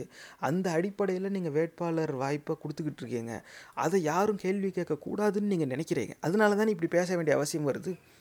இதெல்லாம் நாங்கள் பார்த்துக்குறோம், நீ இதை மட்டும் பார் அப்படின்னா எந்த அடிப்படையில் நீங்கள் பார்த்துக்கிறீங்க அதை சொல்ல வேண்டியதானே. ஒருவேளை இந்த பேச்சில் இல்லைப்பா, அது எங்கள் இணையதளத்தில் இருக்கு, வேணா போய் படிச்சுக்க, அதெல்லாம் நாங்கள் வெளியிட்டுட்டோம், உட்காந்து எல்லாத்தையும் பேசிக்கிட்டு இருக்க முடியாது அப்படின்னாவது சொல்லணும்ல. அதுவும் கிடையாது. இப்போ கேள்வி என்னென்னா, எந்த அடிப்படையில் திராவிட கட்சியின் வேட்பாளர்கள் தேர்வு செய்யப்படுகிறார்கள்? அந்த கோட்பாடை பொதுவாக வெளியில் விட வேண்டியதானே. வெளியே விட்டுட்டா அந்த கட்சி உறுப்பினர்களும் தெரிஞ்சிடும், எப்பா எப்படி தேர்ந்தெடுக்கிறோன்னு சொல்லிட்டோம், உனக்கு அதில் தேர்வு ஆகணும்னா நீ அந்த விதிமுறையின்படி நீ வந்து சிறந்த ஆளாக விளங்கணும், நீ அதை செஞ்சுட்டு அதுக்கப்புறமா நீ வந்துக்க, அது வச்சு கேளு. ஆனால் அவ்வளோதான், அந்த பேச்சு அதோடு விட்டாச்சு. ஆனால் இது தேர்வு செய்ய வேண்டிய பொறுப்பு அந்த குழுவோடையது, அது இல்லாமல் மற்ற பொறுப்பு இருக்குது, நீ அந்த பொறுப்பு எடுத்து செய், அந்த வேலையை அவங்க செய்யட்டும் அப்படி சொன்னாக்கா அதில் ஒரு நியாயம் இருக்கும். ஆனால் அதெல்லாம் எதுவுமே சொல்லாமல், அதெல்லாம் நாங்கள் பார்த்துக்குறோம், நீ வெறும் இந்த சூத்திரத்தை மட்டும் பாருன்னாக்கா, நீ உன் இஷ்டம்படி காசு கொண்டு வரவனுக்கே வாய்ப்பு கொடுப்ப, நாங்கள் வந்து ஆமாம் ஆமான்னு சொல்லிட்டு இங்கே எல்லோரும் சொந்த காசை செலவு பண்ணிட்டு வேலை பார்த்துக்கிட்டு இருப்பாங்களா? கட்சிக்குள்ளேயே வந்து இவங்க மேலே இருக்கிற பாசத்தில் ஏமாந்து சொந்த காசை இழக்க வேண்டிய சூழ்நிலை உருவாகியிருக்க இந்த கட்சியாக மக்களுக்கு நல்லது செய்யும்? நேர்களே, இந்த கேள்வி வருதா இல்லையா? நான் கேட்குற கேள்விக்கு வந்து 100% உண்மையாக இருக்கணுங்கிற அவசியமே கிடையாது. அதை நான் மீண்டும் மீண்டும் சொல்கிறேன். நான் சொல்கிறேங்கிறதுக்காக நான் என் பேச்சை நீங்கள் நம்பவும் கூடாது, ஏற்றுக்கவும் கூடாது. ஆனால் இந்த கேள்வி எழுதா இல்லையா? அதை பற்றியே நீ கண்டுக்காத, யார் வேட்பாளர்னு நீ யோசிக்காதன்னாக்கா யார் வேட்பாளர்னு எப்படி தேர்வு செய்கிறோங்கிற விதிமுறையை சொல்லியிருக்கா இல்லையா? அந்த குழு முடிவெடுத்துக்கும். குழு முடிவெடுத்துக்குன்னா எந்த கோட்பாட்டின் அடிப்படையில் முடிவெடுக்கும் அதை சொல்லணும்ல. அந்த கோட்பாடை வெளியிடணும்ல. ஏன்னா குழு முடிவெடுக்கும்னா அவனுங்க பூரா அவனுங்களுக்கு வேண்டியவங்களுக்கு மட்டுமே செய்யலாம். காசு வாங்கிக்கிட்டு கூட தான் அந்த முடிவு எடுக்கலாம். எனக்கு எப்படி தெரியும் அவன் சரியாக செயல்படுறான்னு? அந்த கோட்பாடுகள், அந்த அடிப்படை வரையறையை வந்து இவங்க வெளிப்படுத்தினா வெளியே வந்துருச்சு இருக்குது. இதுபடி தான் அவங்க செயல்படுவாங்க. வேறு ஏதாவது நீ அவங்ககிட்ட போய் கேட்டுக்க. இப்போ நம்ம வேறு விஷயம் பேசணும். அப்படி போகிறத விட்டுட்டு நீ கண்டுக்காத சூத்திரத்தை மட்டும் பயன்படுத்துங்கிறாங்களே, இது எப்படி ஒரு நியாயமான சிந்தனையாகும்? இப்படிப்பட்ட ஒரு அநியாயமான சிந்தனையை கொண்டது எப்படி ஒரு தலைமையாகும்? இது எப்படி லீடர்ஷிப்புங்கிற தலைப்புக்குள்ளே உள்ளடக்கமாக இருக்கும்? ஆனால் இப்போ அடுத்து வேற என்ன பேசுகிறாருன்னு பாருங்கள். இன்றும் நாம் ஒரு உறுதி எடுத்துக்கொண்டாக வேண்டும். நம்முடைய இலக்கு 200க்கு மேல்தான் என்பது. அதாவது மிஷன் 2000 சொல்லுவாங்க, மிஷன் 200 நம்ம இந்த இலக்கை நோக்கி நாம் சென்றாக வேண்டும். 200க்கு ஒரு இன்ச்சு கூட குறையக்கூடாது சொல்லிட்டேன். ஒரு சீட் இல்லை, ஒரு இன்ச்சு கூட குறையக்கூடாது.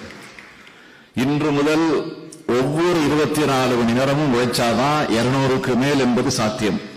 இதில் இவர் வந்து மிஷன் 200 அப்படிங்கிறார். அதாவது 234 சட்டமன்ற உறுப்பினர் பதவியில் மிஷன் 200 200ங்கிற இலக்கை நோக்கி போகணுமா? அந்த 200க்கு ஒன்று கூட குறையக்கூடாதா? ஏன் 34 விட்டார்? அது தெரியல. 234 சொல்ல வேண்டியதானே? இப்போ ஒட்டுமொத்த சட்டமன்றமும் நம்மளாக தான் இருக்கணும். அப்படி ஒரு நிலையை நோக்கி நம்ம பயணிப்போம். அதுக்காக நம்ம உழைப்போம். எவ்வளோ ஜெயிக்கிறோமோ ஜெயிக்கிறோம், எவ்வளோ தோக்குறோமோ தோக்குறோம். மக்களுக்கு எந்தெந்த தொகுதியில் நம்ம மேலே நம்பிக்கை இருக்கோ அங்கங்கே நம்ம ஜெயிக்க தான் போகிறோம். அது வேறு கதை. ஆனால் எல்லா தொகுதியிலையும் நம்ம வந்து நேர்மையாக உழைக்கணும். மக்கள்கிட்ட நம்மளுடைய சித்தாந்தத்தை கொண்டு போய் சேர்க்கணும். இப்படி தானே பேசணும். மிஷன் 200னாக்க இது எப்படி இருக்குதுன்னா, இந்த தனியார் நிறுவனத்தெல்லாம் பொதுவாக வேலை கொடுக்கும்போது இப்படி நம்பாமையே இருப்பாங்க. அப்போ எப்படி நம்பாமையே இருப்பாங்க? நம்ம 10 கேட்டால் தான் 2வது கிடைக்கும். அதனால் கேட்கும்போதே 14 தான் கேட்குது. அப்போ தான் வந்து இல்லை முடியாதுன்னு சொல்லி 3வது தருவான். நீ கேட்கும்போதே 4 வேணும் அப்படின்னு கேட்டனா 1 தான் தருவான். இப்போ கேட்கும்போதே அநியாயமாக கேளு, அப்போ தான் கொஞ்சமாவது கிடைக்கும். அப்படிங்கிறப்ப இந்த நகைலாம் வீடு புகுந்து நகை திருடிட்டாங்கன்னா அதுக்கு ஒரு ஆலோசனை சொல்லுவாங்க. நகை திருடு போயிடுச்சுன்னா 20 பவுன் காணாமல் போனால் 60 பவுன் காணாமல் போனதாக சொல்லு, அப்போ தான் ஒரு 10 பவுனாவது திரும்பி வரும் அப்படிம்பாங்க. அந்த மாதிரி சொல்லும்போதே 200ன்னு சொல்லு, அப்போ தான் ஒரு 120வது வரும். ஏன்னா 117 வந்தால் ஆட்சிக்கு வரலாங்கிறது கணக்கு. அப்போ இவங்க வந்து 117ன்னு ஏன் சொல்லணும், 200ன்னு சொல்லி, அப்போ தான் ஒரு 150வது வரும். தனிப்பெரும்பான்மையை நோக்கி போகணும். இதுதான் நோக்கம். இதை வந்து வெளிப்படையாக பேச வேண்டியதானே? அந்த வெளிப்படைத்தன்மை தானே வந்து லீடர்ஷிப்புக்கு அடிப்படை தேவை. அப்பா நம்ம தனிப்பெரும்பான்மை வரணும். கூட்டணி கட்சிகள் நம்மளோட இருக்காங்க, தோழமை இயக்கங்கள் எத்தனை பேர் இருக்காங்க, எல்லோரும் நம்மளோட சேர்ந்து பயணிப்பாங்க. நம்ம எல்லாரையும் பார்த்துக்கணும், அதெல்லாம் உண்மை தான். ஆனால் நம்ம தனிப்பெரும்பான்மையை நோக்கி தான் பயணிக்கணும். நம்ம தேர்தல் பரப்புரையில் வந்து நம்ம எங்கெல்லாம் நிற்கிறோமோ, நம்ம கட்சி எங்கெல்லாம் நிற்கிதோ, கூட்டணி கட்சிகளுக்கோ மிச்சம் எல்லா இடத்துலையும் நம்ம கண்டிப்பாக ஜெயிச்சே ஆகணும் அப்படின்னு சொல்லணும். அதுக்கப்புறமா கூட்டணி கட்சிகளுக்கும் நம்ம வாய்ப்பு தரப்போகிறோம், அவங்களும் ஜெயிச்சாகணும். அப்படி வரும்போது நம்ம வந்து அதிக பெரும்பான்மையை வந்து சட்டமன்றத்தில் வந்துடணும். 234னே கூட சொல்லலாம். ஆசைப்படுறதுல என்ன இருக்குது? அதுதான் நியாயமாக இருக்குது. மிஷன் 200 தான், அதில் ஒரு இன்ச்சு கூட குறையக்கூடாதான். இது வந்து இதுவும் வந்து அந்த ஹிந்திக்கார கூட்டத்தோட ஆலோசனையை இவங்க எடுத்துக்கிட்டு இப்படி போகிற மாதிரி இருக்குது. இது வந்து கார்ப்பரேட் நிறுவனத்தில் அதுவும் இந்த சேல்ஸ் ப்ரோக்ராமுக்குள்ளே டார்கெட் அலோகேட் பண்ணுவாங்க. எப்பா இந்த வருஷம் போன வருஷம் வந்து நம்ம 3 கோடி வருமானம் கொண்டு வரணும்னு நினச்சோம், 3.5 கோடி ஆயிடுச்சு. இந்த வருஷம் நம்ம 4.5 கோடிக்கு முயற்சி செய்வோம். நம்ம வந்து எப்படி 4.5 கோடியை நம்ம கொண்டு வருவோன்னு பார்ப்போம். அப்படி மாதிரி வேணும்னே ஒரு அதிகமான ஒரு இலக்கை கொடுப்பாங்க. அப்போ அதை நோக்கி பயணித்தாதான் இதுக்கு முந்தைய ஆண்டு என்ன வருமானம் வந்துச்சோ அதோட அதிக வருமானத்தை ஈட்டலாம் அப்படிங்கிற எண்ணத்தில் இப்படி தான் பயணிப்பாங்க. இது அந்த கார்ப்பரேட் நிறுவனத்துடைய செயல்பாடை வந்து கட்சி செயல்பாட்டில் கொண்டாந்து இவங்க பொறுத்துற மாதிரி தான் அது இருக்குது. மிஷன் 200 குறைஞ்சது 200. அப்போ 34 இடத்துல கண்டிப்பாக குறைஞ்சது 34 இடம் தோற்றுருவோன்னு உங்களுக்கு தெரியுது. அது ஏன் அப்படி தெரியுதுங்கிறது மட்டும்தான் புரியல. இந்த மாதிரி சந்தேகம்லாம் திராவிட கட்சியில் உறுப்பினராக இருக்கவங்களுக்கு வருமா இல்லையான்னு தெரியல. ஏன்னா தலைமையே இப்படி இருந்தால் இவங்கள போய் நம்பி இருக்கிற உறுப்பினர்களுக்கு இவ்வளோ அறிவு இருக்குமா, அந்த கேள்வியும் வருது. ஆனால் ஏன் இந்த மாதிரி கார்ப்பரேட் நிறுவனம் மாதிரி செயல்படணும்? மிஷன் 200 இப்படி டார்கெட் கொடுத்து தான் போகணும். இப்போ கார்ப்பரேட் நிறுவனம் மாதிரி செயல்படுற ஒரு தலைமை, அதுக்கு அடியில் இருக்கிற ஒரு கட்சி வந்து மக்களுக்காக எப்படி வேலை செய்யும்? அவன் மிஷன் 200ல் 198 வந்துட்டான். சரி எப்பா உன் மிஷனில் நீ சக்சீட் ஆகிட்ட, எங்கள் மிஷன் என்ன? உன் மிஷனில் எங்களுடைய பங்களிப்பு என்ன? உன் மிஷனுடைய தாக்கம் எங்களை எப்படி கொண்டு வரும்? அதை பற்றி நீ எதுவுமே சொல்ல மாட்டேங்கிறிய. இப்போ வந்து ஏன் 200 சொல்கிறோம் அப்படின்னாக்கா, இந்த மாதிரியான சில தீர்மானங்கள் நம்ம கொண்டு வர வேண்டியது இருக்குது. அப்போ அந்த தீர்மானங்கள்லாம் வந்து குறைஞ்சது சட்டசபையில் 4ல் 3 பங்கு பேர் அதுக்கு வந்து ஆதரவு தெரிவிக்கணும். அப்போ சட்டமன்றத்தில் நமக்கு ஆதரவாக தெரிவிக்கிறவங்க எண்ணிக்கை ரொம்ப அதிகமாக வேணும். வெறும் 51% வச்சா ஆட்சி நமுழுது. ஆனால் இந்த ஒரு சில தீர்மானங்களுக்கு 3/4 தேவை. அதெல்லாம் வந்து இல்லாமல் இருந்ததுன்னா நம்மளால் அந்த தீர்மானம் கொண்டு வர முடியாது. அப்போ அந்த தீர்மானத்தையும் நம்ம கொண்டு வரணும், சட்டமாக்கணும்னு நினச்சா நிறைய பேர் நம்ம இருக்கணும். அப்போ ஒரு 150 200 பேருக்கு மேலே நம்ம அங்கே இருக்கணும். அதனால நம்ம வந்து 200ன்னு போகலாம் அப்படின்னு சொன்னாலும் பரவாயில்ல. அதெல்லாம் எதுவும் வளர்க்கல. இவங்களாம் காரணம் என்னென்னா, இவங்களுடைய பொலிட்டிக்கல் கன்சல்டன்ட் இவங்களுக்கு அப்படி ஒரு ஐடியாவை கொடுத்துட்டாங்க. கேட்டால் பொலிட்டிக்கல் ஸ்ட்ராட்டஜி இது வந்து இவங்களுக்கு வந்து அப்படி ஐடியா கொடுத்துட்டாங்களாம். 200 இதான் டார்கெட், அப்படி வச்சு போகணும். ஸ்பெசிஃபிக் டார்கெட், மெஷரபிள் டார்கெட் இல்லாட்டினா உங்களால் உங்களுடைய எஃபர்ட்ஸ் வந்து மேனேஜே பண்ண முடியாது அப்படின்னு காசு வாங்கிட்டு கன்சல்டன்ட் ஏதோ கதை விட்ருக்கான். அதை நம்பி நீ ஏமாந்ததுக்கு உன் கட்சி உறுப்பினரையும் ஏமாத்துறிய. உன்னை நம்பி தமிழர்கள் ஏமாறுவாங்களா மாட்டாங்களா? இப்படி ஒரு கேள்வி எழுது. ஆனால் இந்த மாதிரியான சிந்தனை கொண்ட ஒரு தலைமை தான் வந்து இப்போதைக்கு அங்கே திராவிட கட்சிக்கு இருக்குது. ஆனால் இதை வச்சே இது வந்து ஒரு உரையில் பேசின ஒரு சில துண்டுகளை மட்டும் எடுத்துக்கிட்டு எப்பா இதை வச்சே வந்து ஒருத்தரை வந்து நீ மொத்தமாக நிராகரிச்சிட முடியாது அப்படின்னு சொல்லலாம். அதுவும் நியாயமான சிந்தனை தான். ஏன்னா இது ஒரு உரையிலேருந்து எடுக்க சில துணுக்குகள் தானே, அதனால் அது ஒரு இது கிடையாது. ஆனால் இது வந்து அந்த தலைமையின் நோக்கு நிலையை தெளிவாக உறுதிப்படுத்துது. அந்த விதத்தில் வந்து நம்ம மாறுபட்டு சிந்திக்கவே முடியாது. இது ஒரு உரையிலேருந்து எடுக்கப்பட்ட துணுக்குகளாக இருந்தாலும் இது சொல்லுது இந்த தலைமையின் சிந்தனை என்ன, இந்த தலைமை எந்த அளவுக்கு யோசிக்குது. ஏன்னா ஒரு தலைவர், ஏன்னா அரசியல் தலைவர்கள்லாம் பிரபலமான அரசியல் தலைவர்கள் நீங்கள் வரலாறில் எடுத்து பார்த்தீங்கன்னா அவங்க ஏன் பிரபலமானாங்க அப்படின்னு கேட்டால் அவங்களுடைய சிந்தனை வந்து அப்படி உயர்ந்த இடத்துல இருந்துச்சு. சாமானியர்களையும் தாண்டி சாமானியர்கள் வியக்கும் அளவுக்கு சிந்திச்சாங்க. சமத்துவம் பேசினவங்க, ஜாதி சமய மறுப்பாளர்கள்லாம் இன்றைக்கும் வந்து பிரபலமாக இருக்காங்க. எடுத்துக்காட்டுக்கு பகுத்தறிவு பகலவன் தந்தை பெரியார். இன்றைக்கி தேதியிலையும் பெரியாரை வந்து யாரும் மறக்கலை. பெரியாரை பற்றி பேசுகிறோம் அப்படின்னாக்கா இந்த பாட்காஸ்ட் நிகழ்ச்சிக்கும் பகுத்தறிவுங்கிற சொல்ல தானே பேரில் வச்சுருக்கோம். காரணம் என்ன அப்படின்னாக்கா அவங்களுடைய சிந்தனை அப்படி உயர்ந்த இடத்துல இருந்திருக்கு. எல்லாரையும் நல்வழிப்படுத்தணுங்கிற எண்ணத்தில் இருந்திருக்கு. அதுதான் தலைமை அந்த பொறுப்புக்கு அடையாளம். இந்த மாதிரியான சிந்தனை வந்து நீ அதை பற்றி யோசிக்காத, எல்லாம் நான் பார்த்துக்கிறேன், நீங்கள் எல்லோரும் கஷ்டப்படணும், அப்புறமா நீங்கள் 24 மணி நேரமும் வேலை பார்க்கணும், அதுக்கப்புறம் இந்த மாதிரியே வந்து சொல்லிக்கிட்டு இருந்தால் இது எப்படி ஒரு தலைமை ஆற்றலை வந்து குறிக்கும்? இந்த கேள்வி வந்து ஒன்று வருதா இல்லையா?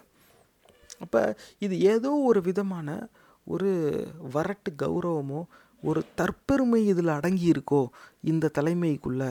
இந்த கட்சியின் தலைமை நிர்வாகம், அந்த நிர்வாக கட்டமைப்புக்குள்ளே ஒரு தற்பெருமை, ஒரு கௌரவம், இந்த சிந்தனைகள் வந்து ஓங்கி நிற்கிதோ, அதனால தான் இவங்க இப்படி செயல்படுறாங்களோ அப்படிங்கிற ஒரு சந்தேகம் வந்து வருது. இது ஒரு சந்தேகம் தான். இது வரைக்கும் பார்த்த காணொலியை வச்சே இவங்களாம் பெருமை பீத்துறாங்க, இவங்களாம் ரொம்ப பெருமையாக இருக்காங்க, கௌரவம் பார்க்குறாங்க, கெத்து தான் சொத்துன்னு அலையிறாங்க, அதனால தான் இவங்க இப்படி பேசுகிறாங்க அப்படின்னு நம்ம சொல்லிட முடியாது. ஆனால் அந்த சந்தேகம் வந்து தெளிவாக வருது. ஏன்னா எல்லாரும் சமம்னு சொல்ல மறுக்கிறாங்க, ஒரு உயர்ந்த இடத்துலையே இருந்துக்கிட்டு இறங்கி வராமையே பேசுகிறாங்க. இதுதான் அந்த சந்தேகத்தை எழுப்புது.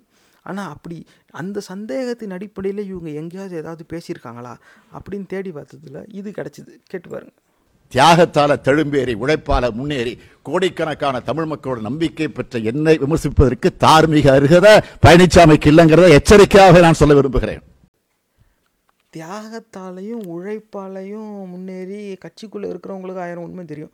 நான் இவருடைய கட்சியில் கிடையாது, நான் இவர் குடும்பத்தை சார்ந்தவனும் கிடையாது, அதனால் நிஜமாகவே இவர் என்னென்ன தியாகம் பண்ணார், இவர் என்னென்ன உழைப்பு செஞ்சார், என்னென்ன உழைச்சாருங்கிறதுலாம் எனக்கு தெரியாது தான். ஆனால் தெரியாதவனாகவே கேட்குறேன், என்ன தியாகம் பண்ண? அப்படி என்ன நீ தியாகம் பண்ணிட்ட? அப்படி என்ன நீ உழைச்சிட்ட? இன்னொருத்தவங்களுக்கு விமர்சிக்கிறதுக்கு அருகதையே கிடையாதுன்னு சொல்கிற அளவுக்கு கருணாநிதியே இப்படி பேசியிருப்பாராங்கிறது ஒரு பெரிய சந்தேகம். நேர்களே கண்டிப்பாக அவங்க வீட்டில் இருக்க பெரியவங்ககிட்ட கேட்டு பாருங்கள், ஒரு வேளை அப்படி பேசியிருக்கலாம். எனக்கு தெரிஞ்சில்ல, தலைமை பொறுப்பில் இருக்கிறவங்க பெரும்பாலும் இந்த மாதிரி தற்பெருமை பேசவே மாட்டாங்க. காரணம் என்னென்னா, வீண் புகழாரம் ஆட்சிக்கு கேடுங்கிற உண்மையை அவங்க முழுசாக அறிந்தவர்களாகவே இருப்பாங்க. பகுத்தறிவு பகலவன் தந்தை பெரியார் அவருடைய எல்லா உரையிலையும் ஆரம்பத்திலே சொல்லுவார், நான் சொல்கிறேங்கிறதுக்காக நீ நம்பாத, நீ சிந்திச்சு உன் அறிவுக்கு இது சரின்னு பட்டால் தான் நீ அதை நம்பணும், அப்போ தான் நீ அதன் அடிப்படையில் செயல்படணும், இப்படி தான் சொல்லுவார். என்றைக்கு வந்து நான் மேலே, நான் உன்னோட அதிகமாக செஞ்சுட்டேன், எனக்கு கீழே தான் நீ, அந்த மாதிரி அவர் சிந்திக்கவே மாட்டார். அந்த சிந்தனைக்கு எதிராக பயணித்தவர் தான் பெரியார், அது வேறு கதை. ஆனால் எல்லா பிரபலமான தலைவர்களும் அவங்க பிரபலமானதுக்கு ஒரு முக்கியமான காரணம் என்னென்னா, அந்த தற்பெருமைங்கிறது அவங்ககிட்ட இருக்காது. அதிகமாக சுற்றி இருக்கவங்களாம் அவங்கள பாராட்டணும்னு அவங்க நினைக்கவே மாட்டாங்க. இப்போ இதில் இந்த திராவிட கட்சியை சேர்ந்தவங்களும் இந்த மாதிரி திராவிட கட்சி ஆதரவாளர்களும் அதிகமாக அந்த எதிரணியை விமர்சிக்கும் போது அவருக்கு ரொம்ப தற்பெருமை இருக்குது, அந்த எதிர்கட்சியெலாம் ரொம்ப அவங்க தான் எல்லாங்கிற மாதிரி பேசிக்கிட்டு இருக்காங்க. அந்த மாதிரி பெருமை பீத்துறவங்க, ரொம்ப கௌரவம் பார்க்குறவங்கலாம் வந்து சர்வாதிகார முறையில் தான் கட்சி நடத்துகிறாங்க, அவங்களெல்லாம் நம்பி மக்கள் வாக்களிக்க முடியாதுங்கிற. இதில் வந்து தியாகத்தாலையும் உழைப்பாலையும் உயர்ந்த என்ன நீ விமர்சிக்கக்கூடாதுன்னா, என்ன தியாகம் பண்ண, என்ன உழைப்பால் நீ உயர்ந்த, இந்த கேள்வி வந்து ஒரு பெருசாக வருது. அது என்னன்னு சொல்லிட்டு சொன்னாலும் பரவாயில்ல. ஒரு சில நேரம் அந்த பெருமை பீத்துறதுங்கிறது ஒரு சிலருக்கு இயல்பாகவே வரும். அது வந்து அவங்க அந்த பர்சனாலிட்டியிலே அது ஒரு உள்ளடக்கமாக இருக்கும். நான் இப்படி, நான் அப்படி, சரி நிஜமாகவே நீ செஞ்சனாக்க ஏன் அப்படி அப்படிங்கிறதே சொல்லணும்ல. முதல்ல அதெல்லாம் சொல்லணும். இல்லை பெருமை பீத்தினதுக்கு அப்புறமாவது சொல்லணும். எப்பா உங்கள் எல்லாரோட நான் வேகமாக ஓடுவேன் அப்படின்னு நான் சொன்னேன்னா, ஏதோ ஒரு ஓட்டப்பந்தயத்தில் நான் ஏதாவது முதல் பரிசு பெற்றிருக்கணும் உங்கள் எல்லாரோட வேகமாக. அந்த கணக்கு என்கிட்ட இருக்கணும். 100 மீட்டர் ரேஸை வந்து நான் 9.8 செகண்ட்ஸில் தாண்டுவேன்ப்பா, உலக சாதனையெல்லாம் படைச்சிருக்கேன், அதனால் நான் வந்து உலகத்திலே ரொம்ப வேகமாக ஓடுறவன்ல ஒருத்தன், என்கிட்ட வேகத்தை பற்றி பேசாத அப்படின்னு நான் சொன்னேன்னா, ஏதாவது ஒரு காரணம், சரிப்பா ஏதோ போட்டியில் அவன் ஜெயிச்சிருக்கான், கொஞ்சம் வேகமாக ஓடி இருக்கான், அந்த அடிப்படையில் பேசுகிறேன். நீ என்ன தியாகம் பண்ண, என்ன அப்படி என்ன உழைச்ச, அப்படி நிஜமாகவே தியாகம் பண்ணி உழைச்சிருந்தா சொல்ல வேண்டிய அவசியமே வருது. இதுதான் நேர்களையாக நம்ம முன்வைக்க வேண்டிய கேள்வியை. நிஜமாகவே ஒருத்தன் நல்லதை செஞ்சுருந்தான்னா அந்த செஞ்சதை சொல்லி காட்ட வேண்டிய அவசியம் அவனுக்கு வராது.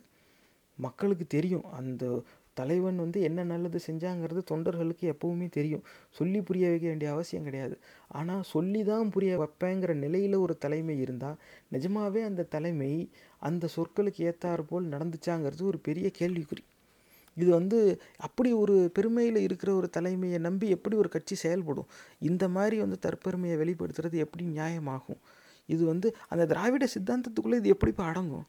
நான் தியாகத்தால் உழைப்பால் உயர்ந்துட்டேன், என்னன்னு எதுவும் செய்யக்கூடாது அப்படின்னாக்கா, இப்போ திராவிட சித்தாந்தத்தில் எல்லோரும் தான் நடக்கும். தமிழர்கள், மலையாளிகள், தெலுங்கர்கள், கன்னடர்கள் எல்லோரும் சேர்ந்தது தான். அப்போ நான் தியாகத்தால் இதாலையும் உயர்ந்துட்டேன்னா அப்போ மற்றவங்கெல்லாம் தாழ்ந்துட்டாங்களா? இப்போ தாழ்ந்தவங்களாம் வேறு எந்த அடிப்படையில் தாழ்ந்தாங்க? நீ எந்த அடிப்படையில் உயர்ந்துட்ட? எதுக்கு அந்த ஏற்றத்தாழ்வு? ஏற்றத்தாழ்வு இல்லாத சமுதாயத்தை கட்டமைப்புங்கிறது தானே இந்த திராவிட சித்தாந்தம். அப்படி சொல்லி தானே இத்தனை நாள் பயணிச்சிருக்கேங்க. திடீர்னு இந்த தற்பெருமைக்கு அவசியம் என்ன? இதனால் என்ன லாபம்? இப்போ இவ்வளோ பெருமை பேசுகிறதுனால அப்படியே கட்சிக்குள்ளே என்ன வரும்? அப்படி இருக்கக்கூடாது. இதே வந்து பெருமை, நம்மளுடைய சாதனைக்கு வந்து நம்ம அத்தனை பேருமே பொறுப்பு எடுத்துக்கணும், நம்ம சாதனை நம்ம அத்தனை பேருடைய உழைப்பாலும் தான் வந்துச்சு அப்படின்னு சொன்னால் அது தலைமைக்கு அழகு. அப்போ முன்னாடி உட்காந்து கேட்குற தொண்டனுக்கு நான் போட்ட உழைப்பை என் தலைவன் நிராகரிக்கலை, அங்கீகரிக்கிறேன், அப்போ மனசில் அவங்களுக்கு ஒரு மகிழ்ச்சி வரும். நம்ம வந்து இந்த ஆண்டில் இப்படி இருந்தோம், இத்தனை பேர் தான் நம்ம உறுப்பினர்கள் இருந்தாங்க, நமக்கு வந்து யாருமே வாக்களிக்கலை, நம்ம யாருன்னே மக்களுக்கு தெரியாது, ஆனால் இந்த தலைவர்கள் இப்படி வழி நடத்தினாங்க, நம்ம எல்லாரும் கடினமாக உழைச்சோம், இத்தனை ஆண்டு காலம் நம்ம வந்து இந்த மாநிலத்தை ஆண்டு இருக்கோம், இந்த சாதனை பொறுப்பு நம்ம அத்தனை பேரையும் சேரும் அப்படின்னு சொன்னால் அந்த கடைநிலை தொண்டனுக்கு அது ஒரு மகிழ்ச்சியாக, கேப்பா நான் இறங்கி வேலை செஞ்சது என் தலைவன் அங்கீகரிக்கிறான், நான் உழைப்பாலையும் தியாகத்தாலையும் உயர்ந்துட்டேன், என்னை விமர்சிக்க அவனுக்கு அதிகாரம் இல்லைன்னா, இது வந்து 20 வயசு, அதாவது இளைஞர்கள் வந்து அனுபவம் இல்லாத இளைஞர்கள் அந்த மாதிரி பேசுனாங்கன்னா கூட மன்னிச்சு விடலாம். சின்ன வயசு, அவங்களுக்கு அனுபவம் பத்தாது, அதனால் பேசுகிறேன். பேசுகிற ஆளுக்கு வயசு என்ன, அனுபவம் என்ன, பூர்வீகம் என்ன, இது எந்த எந்த பதவியில் உட்காந்துருக்குறீங்க? தலைமைங்கிற அந்த பொறுப்பில் இருக்கும்போது இந்த மாதிரி தற்பெருமை பேசலாமா அப்படிங்கிற கேள்வி வருதில்ல. இதை பற்றி எவனாவது ஆலோசனை சொல்கிறான்னா எவனும் கிடையாது. இந்த இந்திக்கார கூட்டம் வந்து இப்போ ஆலோசனை சொல்லிக்கிட்டு இருக்கு ஐபேக்குன்னு. இதெல்லாம் சொல்ல வேண்டியதானே? நீங்கள் மேடையில் பேசும்போது ரொம்ப தற்பெருமை பேசாதீங்க, உங்கள் பெருமையை நீங்கள் பேசக்கூடாது, உங்களை சார்ந்தவர்கள் பேசணும், உங்கள் தொண்டர்கள் பேசணும், நீங்கள் வந்து பேசிக்கக்கூடாது. நீங்கள் வந்து தொண்டர்களின் பிரச்சனையை மட்டும் பேசுங்க, மக்களின் பிரச்சனையை பேசுங்க, மக்களின் பிரச்சனைக்கு நீங்கள் எப்படி தீர்வாக இருப்பீங்கன்னு பேசுங்க. இதுதான் ஆலோசனையாக இருக்கும். நிஜமாகவே ஒரு அரசியல் ஆலோசகர் அவங்க தர்மத்தின்படி செயல்படுறவங்களா இருந்தால் இப்படி தான் அவங்க பேசணும். ஆனால் அந்த மாதிரி ஆலோசனை கொடுக்க ஆள் இல்லை. ஆமாம், you are the greatest, you are the best, you should talk about it, you should be confident about it, இந்த மாதிரி சொல்லி ஏமாற்றி விட்டு இது இப்படி பேசிக்கிட்டு இருக்கு. இப்படி ஒரு தலைமை நம்பி எப்படி ஒரு கட்சி செயல்படும்? அந்த கட்சியை இதுக்கு மேலே தமிழர்கள் ஏன் நம்பணும் அப்படிங்கிற ஒரு கேள்வியும் வருது. ஆனால் ஏன் நம்பணும் அப்படின்னாக்க அது வந்து கட்சி வந்து முன் வைக்கணும்ல. திராவிட சித்தாந்தத்தை எடுத்த கட்சி தானே. அப்போ இவங்க என்னவா முன் வைக்கிறாங்கன்னா பல தலைவர்கள் பல விதமாக முன் வைப்பாங்க. இந்த தலைமை இப்போதைக்கு இருக்கிற திராவிட கட்சியின் தலைமை மக்கள் ஏன் திராவிடத்தை நம்ப வேண்டும்னு காரணம் வைக்கிறது பல விதமாக வைக்கிறாங்க. அதில் குறிப்பாக ரொம்ப சத்தமாக தனியாக தெரிகிற ஒரு காரணம் என்ன அப்படின்னா அது இந்த காணொலியில் இருக்குது. வாங்க பார்ப்போம். அவருடைய புள்ளடா நான்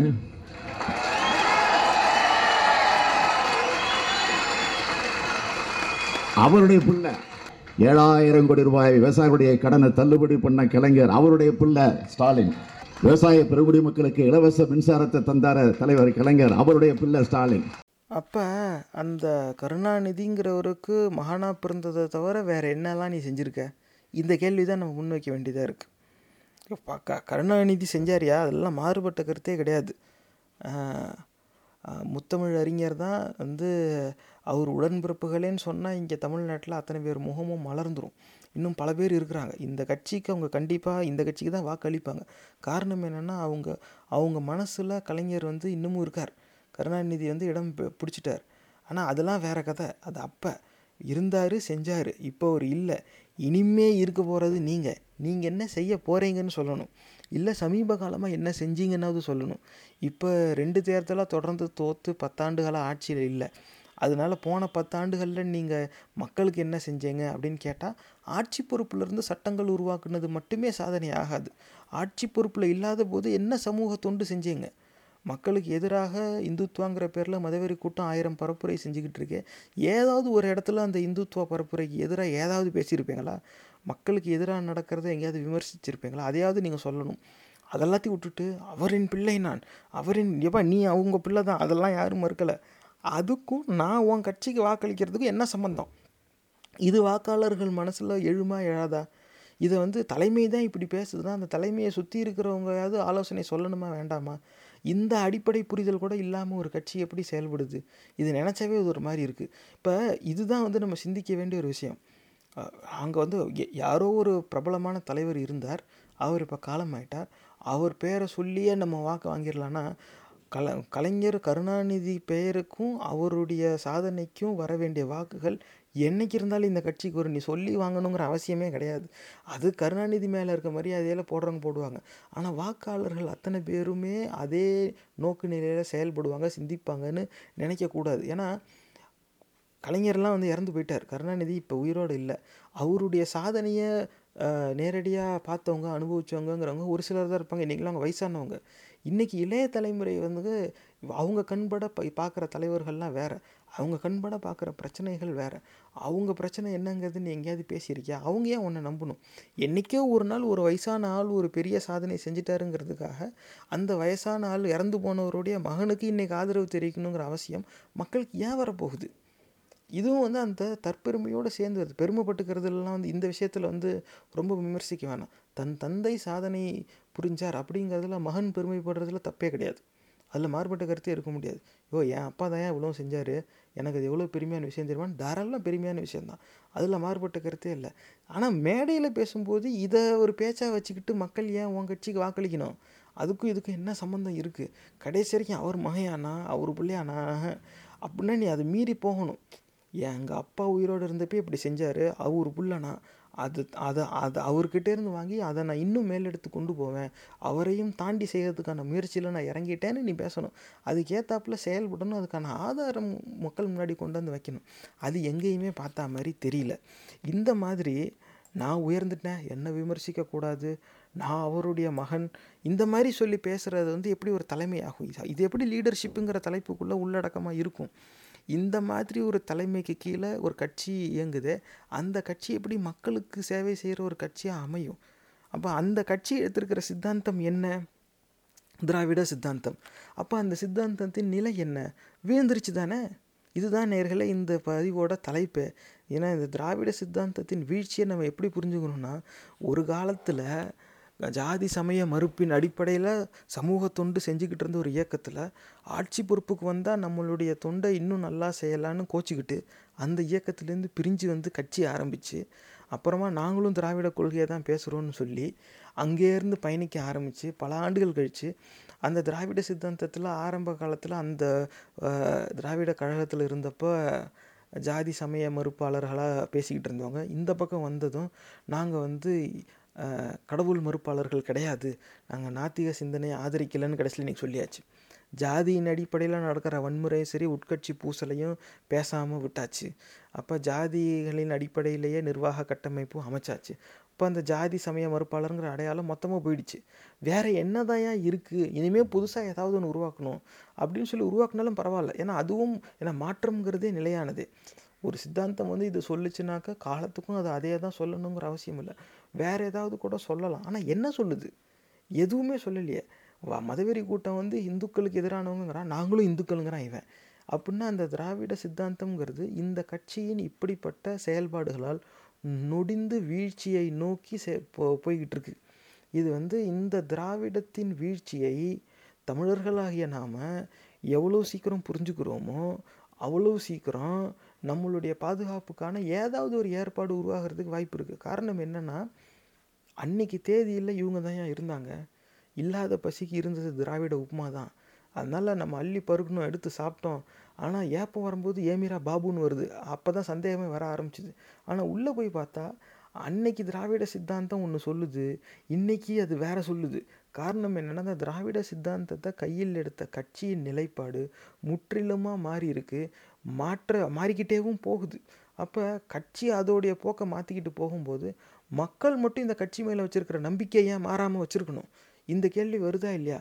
அப்போ ஒரு பிரபலமான சிந்தனை, மக்களுக்கு ஆதரவாக செயல்பட்ட ஒரு அரசியல் சித்தாந்தம், மக்களை கொடுமையிலிருந்து மீட்டு கொண்டு வந்த ஒரு அரசியல் சித்தாந்தம் பிற்காலத்தில் வீழ்ந்துருச்சு அப்படிங்கிறதுக்கான ஒரு ஆதாரம் இன்றைக்கி இருக்குது. அதை புரிஞ்சுக்கணுமா இல்லையா?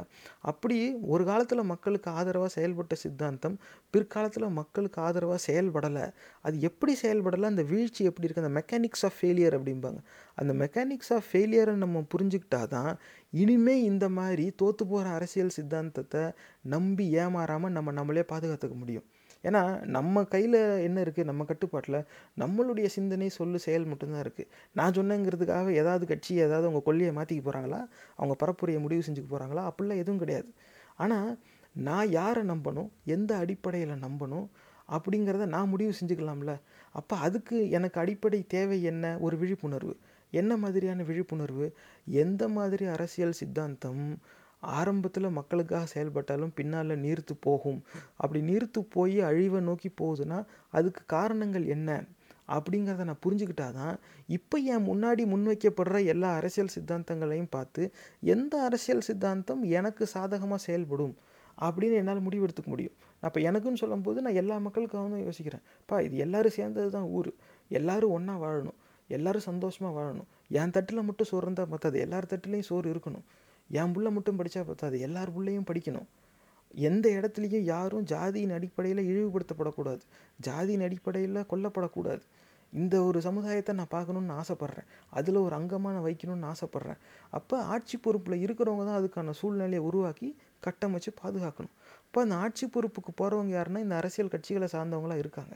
அந்த அரசியல் கட்சியை சார்ந்தவங்க என்ன செய்கிறாங்கன்னா ஆளுக்கு ஒரு அரசியல் சித்தாந்தத்தை எடுத்துக்கிட்டு தான் என்கிட்ட பேச வராங்க. அப்போ எந்த சித்தாந்தத்தை நான் ஆதரிக்கிறது, இந்த கேள்வி என் மனசில் வருது. அப்போ இது வரைக்கும் நான் எந்த சித்தாந்தத்தை நம்பி ஏமாந்தனோ, ஏன் நம்பி ஏமாந்தேன், எப்படி ஏமாந்தேன், இனிமேல் எப்படி ஏமாற போகிறேன் அப்படிங்கிறத நான் புரிஞ்சுக்கிட்டாதான் இனிமேல் நான் ஏமாறாமல் இருக்கிறதுக்கான ஏற்பாடை நான் எடுத்துக்க முடியும் சிந்தனை அளவில். எப்போ ஒரு காலத்துலலாம் பெரிய ஆளுங்க தான் எல்லாம் பெருசாக பேசின மாதிரி செஞ்சாங்க, சரி அவங்களாம் இன்றைக்கி போயிட்டாங்க. இன்றைக்கி இருக்கிறவங்க நீங்கள் அப்படியே பல்ட்டி அடிச்சிட்டிங்களேப்பா, நீங்கள் உங்கள் தேவைக்கு ஏற்ற மாதிரி பல்ட்டி அடிப்பீங்கன்னா உங்களை நம்பி என் தேவை எப்படி பூர்த்தி ஆகும்? இது ஒரு பெரிய கேள்வி வந்துடுது. ஆக இந்த திராவிடத்தின் வீழ்ச்சியை இனிமேலாவது தமிழர்கள் நாம் முழுசாக புரிஞ்சுக்கணும். இதுக்காக திராவிடம் இந்த வீழ்ச்சியிலேருந்து மீண்டே வராது அப்படிலாம் சொல்ல முடியாது. இதுக்கும் திராவிடத்துக்கும் மீழ்ச்சின்னு ஒன்று இருக்கலாம் வருங்காலத்தில், அது வேறு கதை. ஆனால் இப்போதைக்கு திராவிடம் விழுந்துக்கிட்டு இருக்கு. இப்படி விழுந்துக்கிட்டு இருக்கிற ஒரு சித்தாந்தத்தை நம்பி, அந்த திராவிட சித்தாந்தத்தை அடிப்படையாக எடுத்துக்கிட்டு இருக்கிற ஒரு கட்சியை நம்பி வாக்களித்தா தமிழர்கள் அவங்களுடைய உயிரை ஆபத்தில் விடுறாங்களா இல்லையா? சிந்திச்சு பாருங்க. இந்த பதிவு உங்களுக்கு பிடிச்சிருந்தா தயவு செஞ்சு சமூக வலைத்தளங்கள்ல இதை பகிர்ந்துக்கோங்க. இந்த நிகழ்ச்சி உங்களுக்கு ஏதாவது ஒரு வகையில உதவிருக்கும்னு நம்புறோம். சும்மா ப்ரொடக்ஷனோட பகுத்தறிவு பாட்காஸ்ட் பொறுமையோட கேட்டதுக்கு நன்றி.